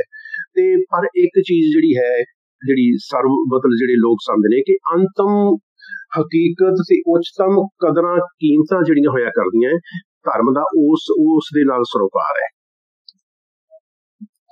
ਅੰਤਮ ਹਕੀਕਤ, ਅਲਟੀਮੇਟ ਰਿਐਲਿਟੀ ਤੇ ਹਾਈਐਸਟ ਮੋਰਲ ਵੈਲਿਊ ਜਿਹਨੂੰ ਆਪਾਂ ਕਹਿ ਦਈਏ, ਇਹ ਉਹਨਾਂ ਪ੍ਰਤੀ ਸਰਕਾਰ ਹੈ। ਸੋ ਵਿਸ਼ਵਾਸ ਤੇ ਰਹਿਤ ਜਿਹੜੀ ਹੈ, ਇਹ ਇਸ ਦਾ ਸੁਮੇਲ ਹੈ। ਇਹ ਇੱਕ ਐਸੀ ਜੀਵਨ ਜਾਚ ਹੈ ਜਿਹੜੀ ਮਨੁੱਖ ਨੂੰ ਆਪਣਾ ਜਿਹੜਾ ਅਲਟੀਮੇਟ ਏਮ ਹੈ ਉਸ ਦੀ ਪ੍ਰਾਪਤੀ ਲਈ ਤੇ ਜੀਵਨ ਜਾਚ ਉਸ ਦੀ ਪ੍ਰਾਪਤੀ ਲਈ ਜੋ ਜੀਵਨ ਜਾਚ ਉਸਨੇ ਆਪਣੀ ਜ਼ਿੰਦਗੀ ਦੇ ਵਿੱਚ ਅਮਲ ਦੇ ਵਿੱਚ ਲਿਆਉਣੀ ਹੈ, ਉਸ ਦੇ ਲਈ ਇਸ ਨੇ ਉਸ ਦਾ ਦਿਸ਼ਾ ਨਿਰਦੇਸ਼ ਕਰਨਾ ਹੈ। ਦਿਸ਼ਾ ਨਿਰਦੇਸ਼ ਦੇ ਵਿੱਚ ਕੀ ਹੈ? ਇਹ ਧਰਮ ਉਸ ਨੂੰ ਸਿਖਾਉਂਦਾ ਹੈ, ਉਹਨੂੰ ਸਿੱਖਿਆ ਦਿੰਦਾ ਹੈ ਕਿ ਪਾਪ ਕੀ ਹੈ ਤੇ ਪੁੰਨ ਕੀ ਹੈ, ਝੂਠ ਤੇ ਸੱਚ ਕੀ ਹੈ, ਨੇਕੀ ਤੇ ਬਦੀ ਦੇ ਵਿੱਚ ਕੀ ਫਰਕ ਹੈ, ਭਲੇ ਤੇ ਬੁਰੇ ਵਿਚਕਾਰ ਕੀ ਭੇਦ ਹੈ। ਇਹ ਇੱਕ ਸਾਨੂੰ ਭੇਦ ਪਹਿਚਾਨਣ, ਨੇਕੀ ਤੇ ਬਦੀ ਦੇ ਵਿਚਕਾਰ ਇੱਕ ਗਿਆਨ ਦਿੰਦਾ ਹੈ। ਸੋ ਇਹ ਧਾਰਮਿਕ ਅਨੁਭਵ ਹੋਇਆ ਕਰਦਾ ਹੈ ਨਾ, ਇਹ ਬੜੀ ਜ਼ਰੂਰੀ ਸਮਝਣੀ ਹੈ। ਜਦੋਂ ਅਸੀਂ ਗੁਰੂ ਬਾਬਾ ਨਾਨਕ ਨੂੰ ਦੂਸਰੇ ਜਿਹੜੇ ਭਗਤ ਹੋਏ ਨੇ, ਵੈਸ਼ਨਵ ਭਗਤ ਹੋਏ ਨੇ, ਭਾਵੇਂ ਨਿਰਾ ਸੂਫੀ ਹੋਏ ਨੇ ਜਾਂ ਉਸ ਵੇਲੇ ਦੇ, ਉਹਨਾਂ ਦੇ ਸੰਬੰਧ ਦੇ ਵਿੱਚ ਜਦੋਂ ਗੁਰੂ ਬਾਬੇ ਨਾਨਕ ਨੂੰ ਅਸੀਂ ਦੇਖਣਾ ਹੈ ਤਾਂ ਸਾਨੂੰ ਉਹ ਧਰਮ ਦੀਆਂ ਧਾਰਮਿਕ ਅਨੁਭਵ ਦੀਆਂ ਜਿਹੜੀਆਂ ਕਿਸਮਾਂ ਹੋਇਆ ਕਰਦੀਆਂ ਨੇ, ਕੈਟੇਗਰੀਜ਼ ਨੇ ਜਿਹੜੀਆਂ, ਤੇ ਉਹਨਾਂ ਦਾ ਰੂਹਾਨੀ ਅਨੁਭਵ ਦਾ ਸਰੂਪ ਕੀ ਹੈ, ਉਸ ਨੂੰ ਧਿਆਨ ਚ ਰੱਖਣਾ ਪਏਗਾ। ਜੇ ਅਸੀਂ ਗੁਰੂ ਬਾਬਾ ਨਾਨਕ ਦਾ ਇੱਕ ਦੈਵੀ ਅਨੁਭਵ ਕਿਸ ਤਰ੍ਹਾਂ ਦਾ ਹੈ, ਤੇ ਦੂਜੇ ਪਾਸੇ ਸਾਨੂੰ ਕਬੀਰ ਦਾ ਵੀ ਦੇਖਣਾ ਪਏਗਾ, ਰਵਿਦਾਸ ਦਾ ਵੀ ਦੇਖਣਾ ਪਏਗਾ। ਇਹ ਸਾਨੂੰ ਪਤਾ ਲੱਗ ਜਾਏਗਾ ਕਿ ਗੁਰੂ ਬਾਬਾ ਨਾਨਕ ਕਿਸ ਬੁਲੰਦੀ ਤੇ ਖੜੇ ਨੇ, ਜਾਂ ਉਹਨਾਂ ਦਾ ਸਟੈਂਡ ਪੁਆਇੰਟ ਕੀ ਹੈ। ਤੇ ਅਸੀਂ ਮਤਲਬ ਇਹ ਸਾਰਾ ਦੇਖਣਾ ਹੈ, ਇਹ ਗੁਰੂ ਬਾਬਾ ਨਾਨਕ ਦੀ ਬਾਣੀ ਦੇ ਰਾਹੀਂ ਦੇਖਣਾ ਹੈ। ਤੇ ਇੱਕ ਜਿਹੜਾ ਸੋਸ਼ੀਓਲੋਜੀ ਆਫ ਰਿਲੀਜਨ ਦੇ ਸੰਬੰਧ ਦੇ ਵਿੱਚ ਜਿਹੜੇ ਧਾਰਮਿਕ ਨੇਤਾ ਕਿਸ ਕਿਸਮ ਦੇ ਹੋਇਆ ਕਰਦੇ ਨੇ, ਅਸੀਂ ਉਹਦੀ ਗੱਲ ਉਹਦੇ ਆਧਾਰ ਤੇ ਦੇਖਣਾ ਹੈ। ਹੁਣ ਧਰਮ, ਮੈਂ ਹਮੇਸ਼ਾ ਕਹਿੰਦਾ, ਇਹ ਅਨੁਭਵ ਦਾ ਵਿਸ਼ਾ ਹੈ, ਇਹ ਤਰਕ ਦਾ ਵਿਸ਼ਾ ਨਹੀਂ ਗਾ, ਇਹ ਵਿਆਖਿਆ ਦਾ ਵਿਸ਼ਾ ਨਹੀਂ ਗਾ। ਧਰਮ ਬਹੁਤ ਹੀ ਸੰਵੇਦਨਸ਼ੀਲ ਵਿਸ਼ਾ ਹੈ ਤੇ ਮਨੁੱਖ ਦੇ ਨਿੱਜੀ ਅਨੁਭਵ ਦੇ ਵਿੱਚ ਦੇ ਨੇੜੇ ਹੈ। ਅਨੁਭਵ ਜਿਹੜਾ ਹੈ ਮਨੁੱਖ ਦਾ, ਉਹਦੇ ਨਜ਼ਦੀਕ ਹੈ। ਇਹ ਅਨੁਭਵ ਦਾ ਵਿਸ਼ਾ ਹੈ ਜ਼ਿਆਦਾ।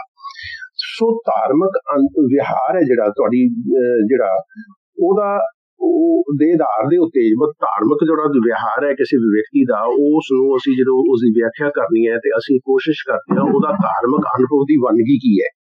ਹਾਂਜੀ, ਇਹ ਧਾਰਮਿਕ ਅਨੁਭਵ ਦੀ ਵੰਨਗੀ ਨੂੰ ਨਿਸ਼ਚਿਤ ਕਰਨ ਦੇ ਲਈ ਚਾਰ ਗੱਲਾਂ ਮੈਂ ਤੁਹਾਡੇ ਸਾਹਮਣੇ ਰੱਖਣੀਆਂ ਚਾਹੁੰਦਾ।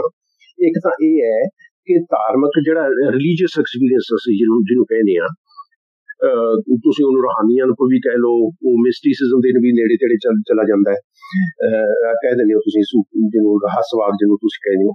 ਧਾਰਮਿਕ ਅਨੁਭਵ ਮਨੁੱਖ ਦਾ ਜਿਹੜਾ ਹੋਇਆ ਕਰਦਾ ਹੈ, ਉਹ ਅੰਤਮ ਹਕੀਕਤ ਪ੍ਰਤੀ ਇੱਕ ਹੁੰਗਾਰਾ ਹੋਇਆ ਕਰਦਾ ਹੈ, response toward the ultimate reality.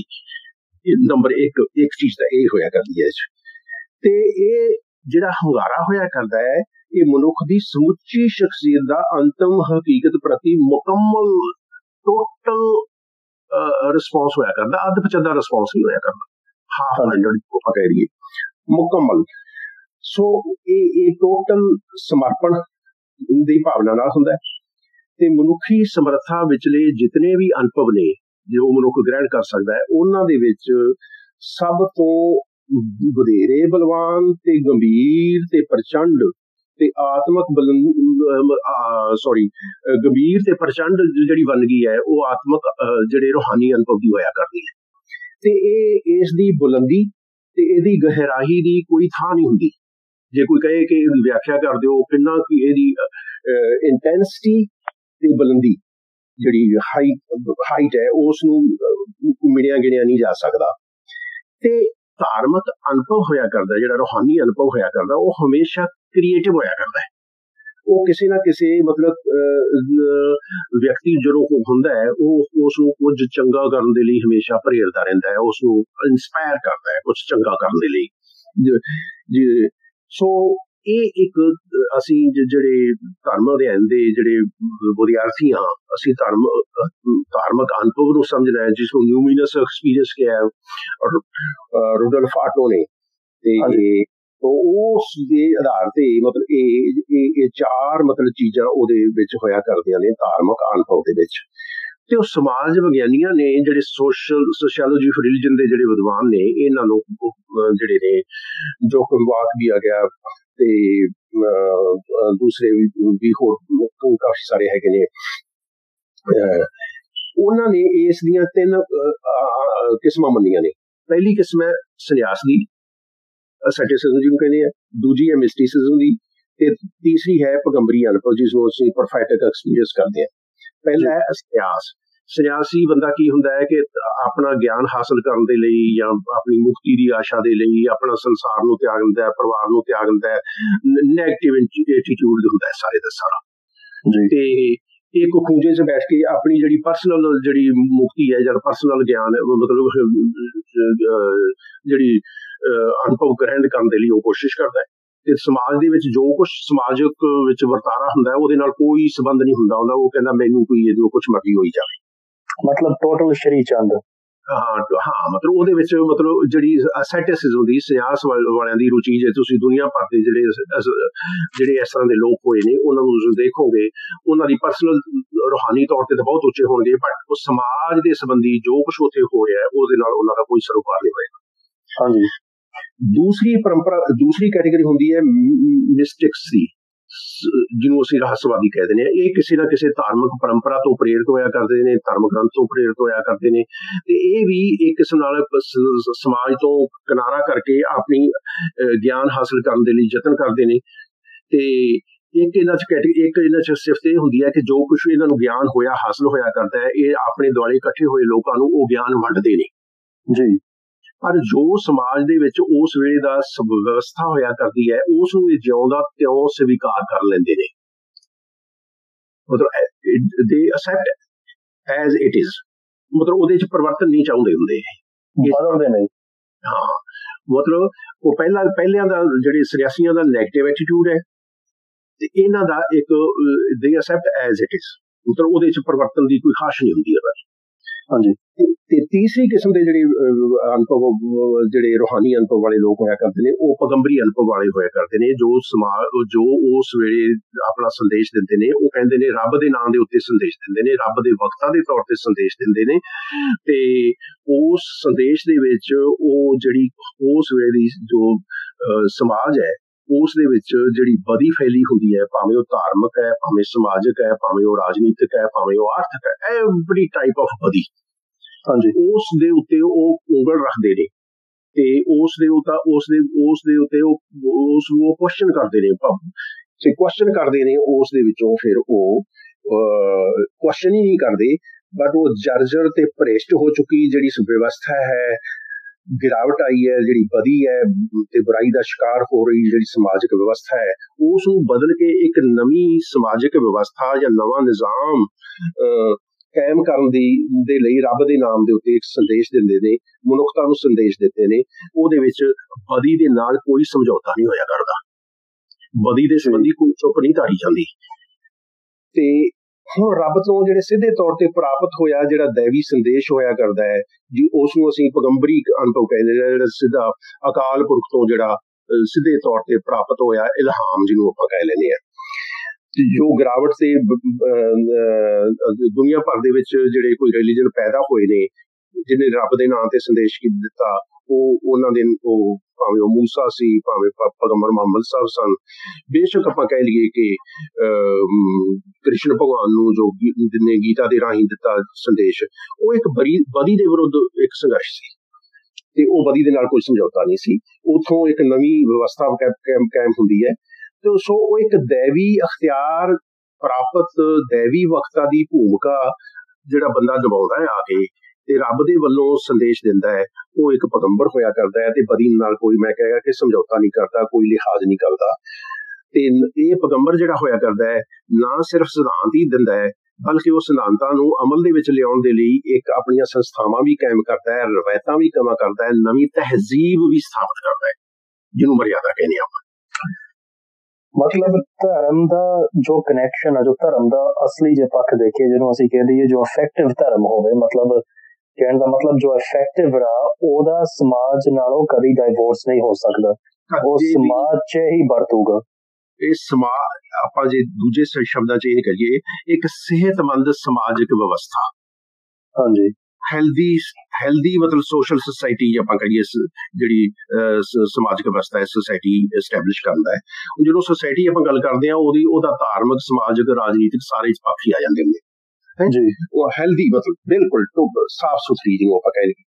ਅੱਛਾ, ਹੁਣ ਜਦੋਂ ਕੋਈ ਨਵਾਂ ਜਿਹੜਾ ਵੀ ਧਰਮ ਸਥਾਪਿਤ ਹੁੰਦਾ ਹੈ ਉਹਦੇ ਕੋਈ ਕਿਸੇ ਵੀ ਧਰਮ ਨੂੰ ਜਦੋਂ ਤੁਸੀਂ ਪੜ੍ਹੋਗੇ ਉਹਦੇ 'ਚ 3 ਬੁਨਿਆਦੀ ਚੀਜ਼ਾਂ ਤੁਹਾਨੂੰ 3 ਐਸੈਂਸ਼ੀਅਲ ਐਲੀਮੈਂਟ ਹੋਇਆ ਕਰਦੇ ਨੇ। ਮੈਂ ਅੱਜ ਤੁਹਾਡੇ ਨਾਲ ਜਿਹੜੀ ਗੱਲ ਕਰ ਰਿਹਾ ਇੱਕ ਧਰਮ ਅਧਿਐਨ ਦਾ ਵਿਦਿਆਰਥੀ ਤੇ ਅਧਿਆਪਕ ਹੋਣ ਦੇ ਨਾਤੇ ਤੁਹਾਨੂੰ ਇਹ ਦੱਸਣਾ ਚਾਹੁੰਦਾ ਕਿ ਬਹੁਤ ਸਾਰੇ ਸਾਡੇ ਵਿਦਿਆਰਥੀਆਂ ਨੂੰ ਇਹ ਨਹੀਂ ਪਤਾ ਹੁੰਦਾ ਕਿ ਧਰਮ ਦਾ ਸਰੂਪ ਕੀ ਹੋਇਆ ਕਰਦਾ ਹੈ, ਧਰਮ ਦੇ ਵਿੱਚ ਚੀਜ਼ਾਂ ਕਿਹੜੀਆਂ ਹੁੰਦੀਆਂ ਨੇ, ਜਾਂ ਮੈਂ ਇਸ ਕਰਕੇ ਤੁਹਾਨੂੰ ਸਮਝਾ ਰਿਹਾ ਤਾਂ ਕਿ ਅਸੀਂ ਸਮਝ ਜਾਈਏ ਕਿ ਗੁਰੂ ਬਾਬਾ ਨਾਨਕ ਨੇ ਜੋ ਸਿੱਖਿਆ ਦਿੱਤੀ ਕੀ ਉਹ ਧਰਮ ਸੀ ਜੀ। ਅੱਛਾ, ਹੁਣ ਜਿਹੜਾ ਇੱਕ ਪੈਗੰਬਰ ਜਿਹੜਾ ਆਪਣਾ ਸੰਦੇਸ਼ ਦਿੰਦਾ ਹੈ ਉਹਦੇ ਵਿੱਚ ਕੀ ਕੁਝ ਹੋਇਆ ਕਰਦਾ, ਉਹਦੇ 'ਚ at least 3 element, 3 essential element ਜ਼ਰੂਰ ਹੋਇਆ ਕਰਦੇ ਨੇ ਜਿੱਥੋਂ ਧਰਮ ਦੀ ਬੁਨਿਆਦ ਬਣ ਜਾਂਦੀ ਹੈ। ਜਿਹਦੇ 'ਚ ਪਹਿਲੀ ਗੱਲ ਹੈ ਥਿਓਰੈਟੀਕਲ ਐਕਸਪ੍ਰੈਸ਼ਨ, ਅਸੀਂ ਉਹਨੂੰ ਡਾਕਟਰੀਨਲ ਐਕਸਪ੍ਰੈਸ਼ਨ ਵੀ ਕਹਿ ਦਿੰਦੇ ਹਾਂ, ਜਾਂ ਦੂਜੇ 'ਚ ਆਪਾਂ ਕਹਿ ਲਈਏ ਕਿ ਸਿੱਖਿਆਵਾਂ ਜਿਹਨਾਂ ਨੂੰ ਕਹਿ ਲਈਏ ਆਸਾਨ ਭਾਸ਼ਾ ਦੇ ਵਿੱਚ, ਹਾਂਜੀ, ਕੋਈ ਬੁਨਿਆਦੀ ਵਿਸ਼ਵਾਸ ਹੁੰਦੇ ਨੇ, ਸਿੱਖਿਆਵਾਂ ਹੁੰਦੀਆਂ ਨੇ ਤੇ ਆਮ ਤੌਰ ਤੇ ਉਹਦੀ ਬਾਣੀ ਦੇ ਵਿੱਚ ਜਾਂ ਆਪਾਂ ਧਰਮ ਗ੍ਰੰਥ ਦੇ ਵਿੱਚ ਹੋਇਆ ਕਰਦੀਆਂ ਨੇ, ਜੋ ਉਹਨਾਂ ਦਾ ਅਥੋਰੀਟੇਟਿਵ ਤੇ ਅਥੈਂਟਿਕ ਜਿਹੜਾ ਸਰੂਪ ਹੈ ਜਿਹੜਾ ਇਹਨਾਂ ਸਿੱਖਿਆਵਾਂ ਦਾ।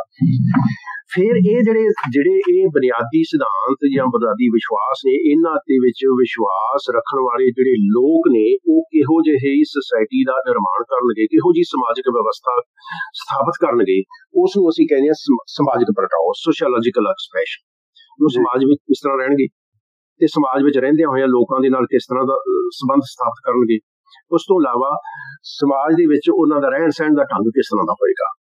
ਠੀਕ ਹੈ, ਇਹ ਹੈਗਾ ਸੋਸ਼ਲ। ਮਤਲਬ ਜੇ ਆਪਾਂ ਕਹੀਏ ਕਿ ਰੱਬ ਇੱਕ ਹੈ ਤੇ ਉਹ ਆਪਾਂ ਕਹਿੰਦੇ ਕਿ ਰੱਬ ਕੋਈ ਜਾਤ ਪਾਤ ਨਹੀਂ, ਤੇ ਜੇ ਸਮਾਜਿਕ ਵਿਵਸਥਾ ਉਹੋ ਜਿਹੀ ਦੇ ਵਿੱਚ ਉਹ ਪ੍ਰਗਟ ਨਹੀਂ ਹੁੰਦਾ ਤੇ ਫਿਰ ਉਹ ਲੋਕ ਆਪਾਂ ਕਹਿ ਸਕਦੇ ਹਾਂ ਕਿ ਉਹ ਬੁਨਿਆਦੀ ਉਸੂਲਾਂ ਤੋਂ ਖੁੰਝ ਗਏ ਨੇ।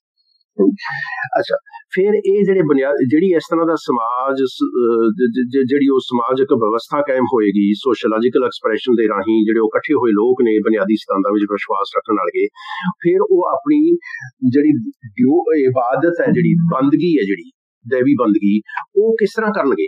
ਡਿਵੋਸ਼ਨਲ ਐਕਸਪ੍ਰੈਸ਼ਨ ਅਸੀਂ ਕਹਿੰਦੇ ਹਾਂ ਵੀ ਆਪਣਾ ਬੰਦਗੀ ਦਾ ਜਿਹੜਾ ਸਰੂਪ ਕਿਸ ਤਰ੍ਹਾਂ ਦਾ ਹੋਏਗਾ, ਦੇਵੀ ਬੰਦਗੀ ਦਾ ਐਕਸਪ੍ਰੈਸ਼ਨ ਕਿਸ ਤਰ੍ਹਾਂ ਦਾ ਹੋਏਗਾ। ਇਹ 3 ਚੀਜ਼ਾਂ ਹਰ ਇੱਕ ਰਿਲੀਜਨ 'ਚ ਹੋਇਆ ਕਰਦੀਆਂ। ਕਿਸੇ 'ਚ ਨਜ਼ਰ ਮਾਰ ਲਓ, ਉਹਦੇ 'ਚ ਸਿਧਾਂਤ ਵੀ ਹੋਇਆ ਕਰਦੇ ਨੇ, ਉਹਦੇ 'ਚ ਸਮਾਜਿਕ ਵਿਵਸਥਾ ਵੀ ਹੋਇਆ ਕਰਦੀ ਹੈ ਤੇ ਉਹਨਾਂ ਦੀ ਡਿਵੋਸ਼ਨਲ ਐਕਸਪ੍ਰੈਸ਼ਨ ਵੀ ਹੋਇਆ ਕਰਦਾ ਹੈ। ਇਹ ਤਿੰਨਾਂ ਦਾ ਇੱਕ ਦੂਜੇ ਨਾਲ ਮਤਲਬ ਕੰਪਲੀਮੈਂਟਰੀ ਸਪਲੀਮੈਂਟਰੀ ਆਪਾਂ ਕਹਿ ਸਕਦੇ ਹਾਂ। ਇਹਨਾਂ ਨੂੰ ਅਲੱਗਾ ਇੱਕ ਦੂਜੇ ਤੋਂ ਅਲੱਗਾ ਨਹੀਂ ਕੀਤਾ ਜਾ ਸਕਦਾ। ਜੇ ਇਹਨਾਂ ਇੱਕ ਮਾਈਨਸ ਹੋ ਗਿਆ ਤੇ ਸਮਝ ਲਓ ਕੋਈ ਧਰਮ ਉਹ ਨਿਰਜਿੰਦ ਹੋ ਗਿਆ ਜਾਂ ਪਤਕ ਉਹ ਆਪਣੇ ਨਿਸ਼ਾਨੇ ਤੋਂ ਖੁੱਲ ਗਿਆ। ਇਹ ਤਿੰਨ ਸਮੁੱਚੇ ਰੂਪ ਦੇ ਵਿੱਚ ਤਿੰਨੇ ਮਿਲ ਕੇ ਇਹ ਇੱਕ ਧਰਮ ਨੂੰ ਮਤਲਬ ਇੱਕ ਆਪਾਂ ਕਹਿ ਸਕਦੇ ਹਾਂ ਮਿਲ ਕੇ ਧਰਮ ਦੀ ਪਹਿਚਾਣ ਸਥਾਪਿਤ ਕਰਦੇ ਨੇ। ਸੋ ਹੁਣ ਅਸੀਂ ਪੜਤਾਲ ਕਰਾਂਗੇ ਕਿ ਕੀ ਗੁਰੂ ਬਾਬਾ ਨਾਨਕ ਦਾ ਜਿਹੜਾ ਅਨੁਭਵ ਸੀ ਉਹ ਕਿਸ ਤਰ੍ਹਾਂ ਦਾ ਸੀ ਤੇ ਉਹਨਾਂ ਦਾ ਅਨੁਭਵ ਦਾ ਜਿਹੜਾ ਦੇਵੀ ਅਨੁਭਵ ਉਹ ਕਿਸ ਤਰ੍ਹਾਂ ਦਾ ਸੀ। ਆਪਾਂ ਉਹ ਵੀ ਪਛਾਣ ਕਰਾਂਗੇ ਕਿ ਉਹ ਸੰਨਿਆਸੀਆਂ ਵਾਲਾ ਅਨੁਭਵ ਸੀ, ਕੀ ਉਹ ਮਿਸਟਿਕ ਵਾਲਾ ਅਨੁਭਵ ਸੀ, ਕੀ ਉਹ ਪੈਗੰਬਰ ਵਾਲਾ ਅਨੁਭਵ ਸੀ। ਨੰਬਰ 1। ਨੰਬਰ 2, ਦੂਜੀ ਗੱਲ ਆਪਾਂ ਦੇਖਾਂਗੇ ਕਿ ਕੀ ਉਹਦੇ ਵਿੱਚ ਗੁਰੂ ਬਾਬਾ ਨਾਨਕ ਨੇ ਜੋ ਪ੍ਰਚਾਰਿਆ ਕੀ ਉਹਦੇ ਵਿੱਚ ਸਿਧਾਂਤਕ ਪ੍ਰਗਟਾਓ ਮਤਲਬ ਜੇ ਆਪਾਂ ਕਹਿ ਲਈਏ ਸਿਧਾਂਤ ਸਨ, ਕੀ ਉਹਦੇ ਚ ਸਮਾਜ ਵਿੱਚ ਰਹਿਣ ਦੀ ਕੋਈ ਨਿਯਮ ਬਣਾਏ ਗਏ ਸਨ, ਦੱਸੇ ਗਏ ਸਨ, ਕੁਝ ਦਿਸ਼ਾ ਨਿਰਦੇਸ਼ ਸਨ, ਤੇ ਫਿਰ ਕੀ ਉਹਨਾਂ ਦੀ ਜਿਹੜੇ ਲੋਕ ਜਿਹੜੇ ਉਸ ਨੂੰ ਗੁਰੂ ਬਾਬੇ ਨਾਨਕ ਦੇ ਪੈਰੋਕਾਰ ਬਣੇ, ਉਹਨਾਂ ਦਾ ਡਿਵੋਸ਼ਨਲ ਜਿਹੜੀ ਬੰਦਗੀ ਦਾ ਜਿਹੜਾ ਢੰਗ ਤਰੀਕਾ ਕਿਸ ਤਰ੍ਹਾਂ ਸੀ, ਆਪਾਂ ਇਹ ਸਾਰੀਆਂ ਚੀਜ਼ਾਂ ਹੁਣ ਦੇਖਾਂਗੇ ਗੁਰੂ ਬਾਬੇ ਨਾਨਕ ਦੀ ਬਾਣੀ ਦੇ ਵਿੱਚੋਂ ਹੀ। ਅੱਛਾ, ਹੁਣ ਜਿਹੜੀ ਮੈਂ ਸ਼ੁਰੂ ਦੇ ਵਿੱਚ ਤੁਹਾਡੇ ਨਾਲ ਗੱਲ ਕੀਤੀ ਸੀ ਕਿ ਗੁਰੂ ਬਾਬਾ ਨਾਨਕ ਨੂੰ ਆਮ ਤੌਰ ਤੇ ਕਹਿੰਦੇ ਕਿ ਇਹ ਸੰਤ ਪਰੰਪਰਾ ਸੀ। ਸੰਤ ਪਰੰਪਰਾ ਦੀ ਕੰਟੀਨਿਊਟੀ ਦੇ ਵਿੱਚ ਗੁਰੂ ਸਾਹਿਬ ਨੇ ਆਪਣਾ ਧਰਮ ਪ੍ਰਚਾਰਿਆ ਕਿ ਤੇ ਉਹਦੇ ਵਿੱਚ ਦੱਸਿਆ ਗਿਆ ਸੰਤ ਪਰੰਪਰਾ ਕੀ ਹੈ, ਵੈਸ਼ਨਵ ਭਗਤੀ ਦੀ ਪ੍ਰੇਮਾ ਭਗਤੀ, ਜੋਗੀਆਂ ਦਾ ਹਠ ਯੋਗ ਤੇ ਸੂਫੀਆਂ ਦੀ ਸੁਲਾਹ। ਤੇ ਜਦੋਂ ਗੁਰੂ ਨਾਨਕ ਦੀ ਬਾਣੀ ਨੂੰ ਤੁਸੀਂ ਇਹਨਾਂ ਦੇ ਵਿੱਚੋਂ ਇਹਨਾਂ ਤਿੰਨੋਂ ਕੈਟੇਗਰੀਜ਼ ਦੇ ਸੰਬੰਧ ਦੇ ਵਿੱਚ ਪੜ੍ਹਦੇ ਹੋ ਤੇ ਤੁਹਾਨੂੰ ਬੜੇ ਸਾਫ਼ ਤੇ ਸਪਸ਼ਟ ਉਹਨਾਂ ਦੇ ਬਾਰੇ ਨਜ਼ਰੀਆ ਜਾਂ ਗੁਰੂ ਸਾਹਿਬ ਦਾ ਗੁਰੂ ਸਾਹਿਬ ਉਹਨਾਂ ਨੂੰ ਕੀ ਸਮਝਦੇ ਨੇ ਉਹ ਤੁਹਾਨੂੰ ਦੂਜਾ ਸਪਸ਼ਟ ਹੋ ਜਾਂਦਾ ਹੈ। ਅਸੀਂ ਸਮਝਦੇ ਹਾਂ ਕਿ ਜਿਹੜੀਆਂ ਗੁਰੂ ਸਾਹਿਬ ਨੇ ਉਸ ਵੇਲੇ ਦੀਆਂ ਆਪਣੀਆਂ ਕੰਟੈਂਪਰਰੀ ਰਿਲੀਜੀਅਸ ਜਿਹੜੇ ਇਹ ਸੈਕਟਸ ਸਨ ਜਾਂ ਪਰੰਪਰਾਵਾਂ ਸਨ, ਉਹਨਾਂ ਨੇ ਗੁਰੂ ਸਾਹਿਬ ਦੀ ਜਿਹੜੀ ਰੂਹਾਨੀ ਪਿਆਸ ਨਹੀਂ ਸੀ ਬੁਝਾਈ, ਉਹਨਾਂ ਚੋਂ ਉਹ ਤ੍ਰਿਪਤ ਨਹੀਂ ਸੀ ਕਰ ਸਕੀਆਂ ਗੁਰੂ ਸਾਹਿਬ ਨੂੰ। ਸੋ ਉਸ ਵੇਲੇ ਦੇ ਸਮਾਜ ਦੇ ਵਿੱਚ ਜਿਹੜੇ ਵਿਆਪਕ ਜਿਹੜਾ ਉਸ ਵੇਲੇ ਦਾ ਬਹੁਤ ਵੱਡੀ ਪੱਧਰ ਤੇ ਜਿਹੜਾ ਅੰਧ ਵਿਸ਼ਵਾਸ ਤੇ ਸੰਪਰਦਾਇਕ ਸੰਕੀਰਣਤਾ, ਹੇਟਡ, ਇਖਲਾਕੀ ਗਿਰਾਵਟ ਤੇ ਅਧਿਆਤਮਕ ਤੌਰ ਤੇ ਜਿਹੜਾ ਖੋਖਲਾਪਣ ਸੀ, ਰੂਹਾਨੀ ਤੌਰ ਤੇ ਖੋਖਲਾਪਣ ਸੀ, ਤੇ ਉਹਦੀ ਗੁਰੂ ਸਾਹਿਬ ਨੂੰ ਬਹੁਤ ਚਿੰਤਾ ਸੀ ਵੀ ਢੋਂਗ ਤਾਂ ਮਤਲਬ ਜਿਹੜਾ ਹੈਗਾ ਇਹ ਧਰਮ ਦਾ ਪਾਇਆ ਹੋਇਆ ਹੈ, ਬਟ ਇਹ ਚੀਜ਼ਾਂ ਜਿਹੜੀਆਂ ਇਹ ਬਹੁਤ ਜ਼ਿਆਦਾ ਨੇ। ਸੋ ਉਹ ਧਾਰਮਿਕ ਤੇ ਸਮਾਜਿਕ ਤੌਰ ਤੇ, ਰੂਹਾਨੀ ਤੌਰ ਤੇ ਜਿਹੜੀ ਉਸ ਵੇਲੇ ਦੀ ਗਿਰਾਵਟ ਆਈ ਸੀ, ਉਹਦੇ ਚ ਗੁਰੂ ਸਾਹਿਬ ਨੇ ਉਸ ਵੇਲੇ ਦੀ ਜਿਹੜੀ ਲੀਡਰਸ਼ਿਪ ਹੈ, ਧਾਰਮਿਕ ਲੀਡਰਸ਼ਿਪ ਭਾਵੇਂ ਕਿਸੇ ਵੀ ਧਰਮ ਦੀ ਸੀ, ਉਸ ਦੇ ਉੱਤੇ ਇੱਕ ਉਂਗਲ ਰੱਖੀ ਸੀ। ਉਂਗਲ ਕੀ ਰੱਖੀ ਸੀ? ਕਾਦੀ ਕੂੜ ਬੋਲ ਮਲ ਖਾਏ, ਬਾਹਮਣ ਨਾਵੇ ਜੀਆ ਕਾਏ, ਜੋਗੀ ਜੁਗਤ ਨਾ ਜਾਣੇ ਅੰਦ, ਤੀਨੇ ਉਜਾੜੇ ਕਾ ਬੰਦ।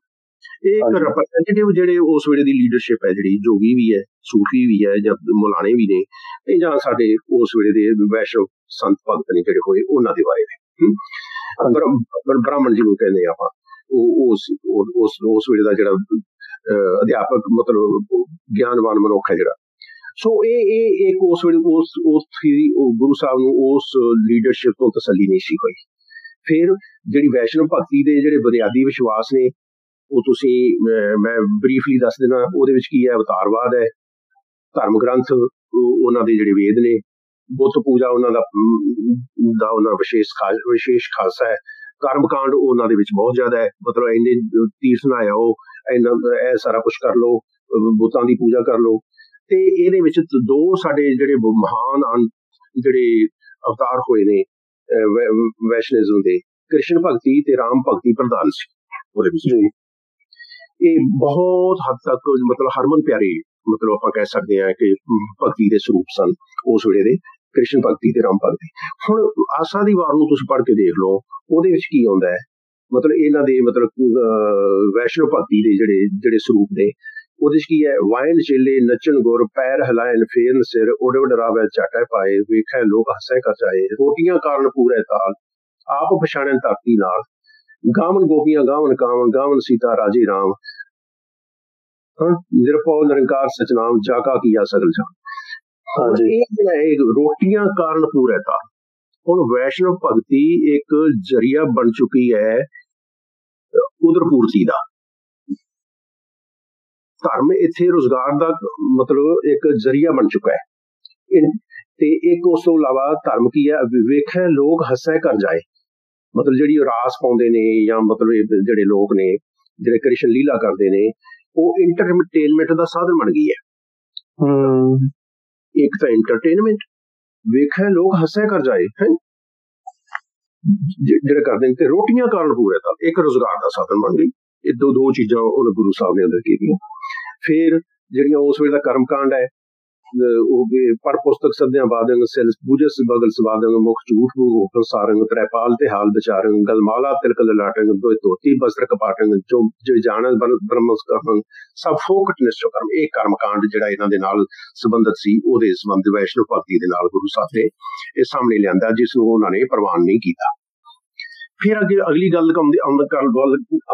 ਜੋਗੀਆਂ ਬਾਰੇ ਪਹਿਲੀ ਗੱਲ ਤਾਂ ਇੱਕ ਅੱਗੇ ਆ ਹੀ ਗਿਆ ਥੋੜਾ ਜਿਹਾ, ਤੇ ਅਗਲੀ ਗੱਲ ਵੀ ਆਪਾਂ ਕਰ ਲੈਂਦੇ ਹਾਂ ਥੋੜਾ ਜਿਹਾ सूफियां बारे ते जेड़े जोगियां दे बारे।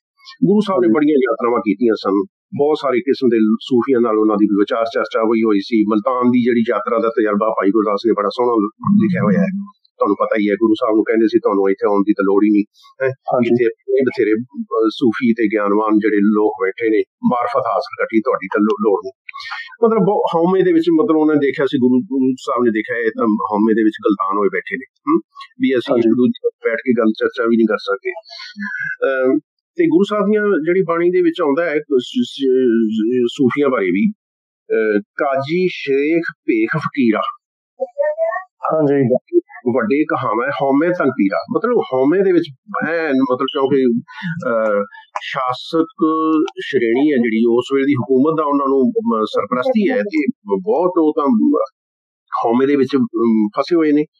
सूफी पीर भी मतलब सरोपा दिया करते सन, बख्शिशां दिया करते सन उस वेले दी हाकम श्रेणी नूं, ते उस दे बदले उन्हां नूं बहुत वड्डियां वड्डियां जगीरां मिलदियां हुंदियां सन धर्म अर्थ दे लई। ते ओह गुरु साहब कहंदे ने जिहड़ियां बख्शिशां दिंदे ने इह तां असंभ नूं संभ बनाउण वाला एक भरम पालण वाली गल है। ते गुरु साहब इस दे उत्ते की कहंदे ने कि एक तां ढोंग है बिल्कुल, फुल्लां दे मामले लैंदे वड्डे ललाज, चूहा खड़ नमावी तिकल बना छाद। मतलब एक इस तरह दा असंभ नूं संभ बनाउणा कि जिवें चूहे दे लक नूं छज बन दिओ ते फिर ओह खड्ड दे विच वड़न दी यतन करे, इह तां ओह गल्लां है। मतलब जे एक तरफों ਅਸੀਂ ਸਮਰੀ ਦੇ ਦਈਏ, ਜੋ ਵੀ ਅੱਜ ਕੰਮ ਸਿੱਖ ਸਮਾਜ ਕਰਦਾ ਬਸ ਉਹੀ ਗੱਲ ਗੁਰੂ ਮਹਾਰਾਜ ਨੇ ਪਹਿਲਾਂ ਕ੍ਰਿਟਿਸਾਈਜ਼ ਕਰ ਦਿੱਤੀ ਸੀਗੀ। नहीं हाँ ਆਪਾਂ ਇਹਦੇ ਵਿੱਚੋਂ ਇਸ ਤਰ੍ਹਾਂ ਦੇ ਕਈ ਤਰ੍ਹਾਂ ਦੀਆਂ ਸ਼ੇਡਸ ਤੁਹਾਨੂੰ ਮਿਲਣਗੀਆਂ ਜਿਹੜੀਆਂ ਸਾਡੇ ਸਿੱਖ ਪੰਥ ਦੇ ਵਿੱਚ ਵੀ ਮਤਲਬ ਪ੍ਰਚਲਿਤ ਹੋ ਗਈਆਂ ਨੇ ਜਾਂ ਇਸ ਤਰ੍ਹਾਂ ਦਾ ਹੋ ਰਿਹਾ ਹੈ। ਹਾਂਜੀ, ਜਿਹੜਾ ਕਿ ਗੁਰੂ ਬਾਬੇ ਨਾਨਕ ਦੀ ਬਾਣੀ ਦੇ ਮੁਤਾਬਕ ਆਪਾਂ ਕਹਿ ਸਕਦੇ ਹਾਂ ਕਿ ਉਹ ਪ੍ਰਵਾਨ ਨਹੀਂਗਾ ਜੀ। ਫਿਰ ਸੂਫੀ ਪੀਰਾਂ ਤੋਂ ਇਲਾਵਾ, ਮਲਾਣਿਆਂ ਤੋਂ ਇਲਾਵਾ ਪਹਿਲਾਂ ਗੱਲ ਕਿਹਾ ਕਿ ਧਰਮ ਇੱਕ ਰੁਜ਼ਗਾਰ ਬਣ ਗਿਆ। ਹਾਂਜੀ, ਧਰਮ ਇੱਕ ਰੁਜ਼ਗਾਰ ਬਣ ਗਿਆ। ਤੇ ਇੱਥੇ ਜਿਹੜੀ ਤੁਸੀਂ ਗੱਲ ਕਰਦੇ ਹੋ ਨਾ, ਜਿਹੜੀ ਸਾਡੇ ਪੰਥ ਦੇ ਵਿੱਚ ਵੀ ਇਹੋ ਜਿਹੀਆਂ ਕਈ ਗੱਲਾਂ ਅਲਾਮਤਾਂ ਆ ਗਈਆਂ ਨੇ ਜਿਹੜੀਆਂ ਪ੍ਰਵਾਨ ਨਹੀਂ ਗਈਆਂ ਗੁਰੂ ਬਾਬਾ ਨਾਨਕ ਦੇ ਮੁਤਾਬਕ, ਇਹ ਬਿਲਕੁਲ ਮੈਨੂੰ ਉਹੋ ਜਿਹੀ ਗੱਲ ਲੱਗੀ ਹੈ। ਉਹ ਕੀ ਕਹਿੰਦੇ, ਗਿਆਨ ਵਹੂਣਾ ਗਾਵੇ ਗੀਤ, ਭੁੱਖੇ ਮੁੱਲਾਂ ਘਰੇ ਮਸੀਤ। ਮਤਲਬ ਜਿਹੜਾ ਇੱਕ ਕੀਰਤਨ ਵੀ ਹੋ ਰਹੇ ਨੇ, ਮਤਲਬ ਗਿਆਨ ਵਹੂਣਾ ਗਾਵੇ ਗੀਤ, ਮਤਲਬ ਜਿਹੜੇ ਨੇ ਕ੍ਰਿਸ਼ਨ ਭਗਤੀ ਜਾਂ ਆਪਾਂ ਰਾਮ ਭਗਤੀ ਵਾਲੇ, ਉਹ ਭਾਵੇਂ ਉਹਨਾਂ ਦੀ ਗੱਲ ਕੀਤੀ ਗਈ ਹੈ। ਤੇ ਦੂਜੇ ਪਾਸੇ ਇੱਕ ਤਾਂ ਗਿਆਨ ਵਹੂਣਾ ਮਤਲਬ ਗਾਵੇ ਗੀਤ ਹੈ, ਜਿਹੜੇ ਕੀਰਤਨ ਉਸ ਵੇਲੇ ਦੇ ਹੁੰਦੇ ਸਨ, ਗਿਆਨ ਤੋਂ ਬਗੈਰ ਹੋ ਰਹੇ ਸਨ।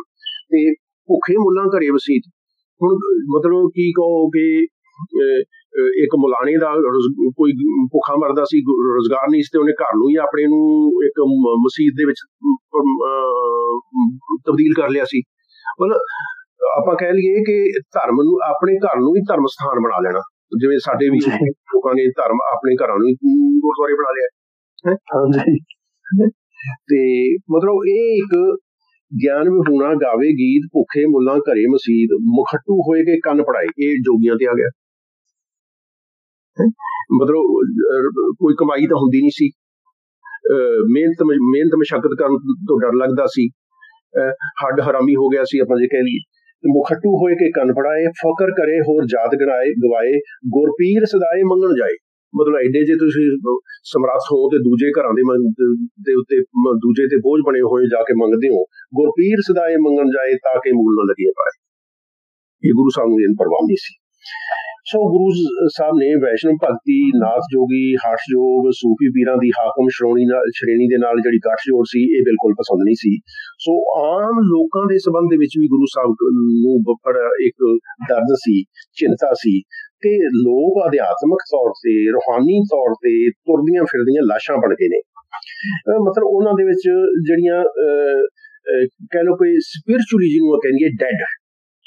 ਹਾਂਜੀ, ਗੁਰੂ ਸਾਹਿਬ ਨੇ ਤਾਂ ਬੜਾ ਹੀ ਸੋਹਣਾ ਕਿਹਾ ਇਹਦੇ ਬਾਰੇ, ਅੰਧੀ ਰਈਅਤ ਗਿਆਨ ਵਹੂਣੀ, ਭਾਏ ਭਰੇ ਮਰਦਾਬ। ਜਿਵੇਂ ਭੂਸਾ ਭਰਿਆ ਹੁੰਦਾ, ਘਾਹ ਭਰਿਆ ਹੁੰਦਾ, ਇੱਕ ਜਿਵੇਂ ਡਰਨਾ ਖੜਾ ਕਰ ਦਿੰਦੇ ਨੇ, ਉਹਦੇ ਚ ਇੱਕ ਖੇਤਾਂ ਦੇ ਵਿੱਚ ਜੰਗਲੀ ਜਾਨਵਰਾਂ ਨੂੰ ਡਰਾਉਣ ਦੇ ਲਈ ਖੜਾ ਕਰ ਦਿੰਦੇ ਆ ਆਪਾਂ, ਉਹ ਕਰਕੇ ਇਹ ਲੱਗ ਪਿਆ। ਗੁਰੂ ਸਾਹਿਬ ਕਹਿੰਦੇ ਇਹ ਤਾਂ ਆਤਮਿਕ ਤੌਰ ਤੇ ਨਿਰਜਿੰਦ ਜੋ ਲੋਕ ਨੇ, ਅੰਧੀ ਰਈਅਤ ਜਿਹੜੀ ਗਿਆਨ ਹੋਣੀ ਹੈ, ਤੇ ਇਹ ਇੱਕ ਤੁਰਦੀਆਂ ਫਿਰਦੀਆਂ ਲਾਸ਼ਾਂ ਨੇ, ਜਾਗਰੂਕ ਇਨਸਾਨ ਨਹੀਂ, ਜਾਗਦੀਆਂ ਰੂਹਾਂ ਨਹੀਂ ਆ ਇਹ, ਤੇ ਆਤਮਿਕ ਤੌਰ ਤੇ ਨਿਰਜਿੰਦ ਹੋਏ ਲੋਕ ਨੇ, ਜਿਹੜੇ ਜ਼ਮੀਰਾਂ ਮਰ ਚੁੱਕੀਆਂ ਨੇ ਜਿਨ੍ਹਾਂ ਦੀਆਂ, ਇਹ ਲੋਕ ਨੇ।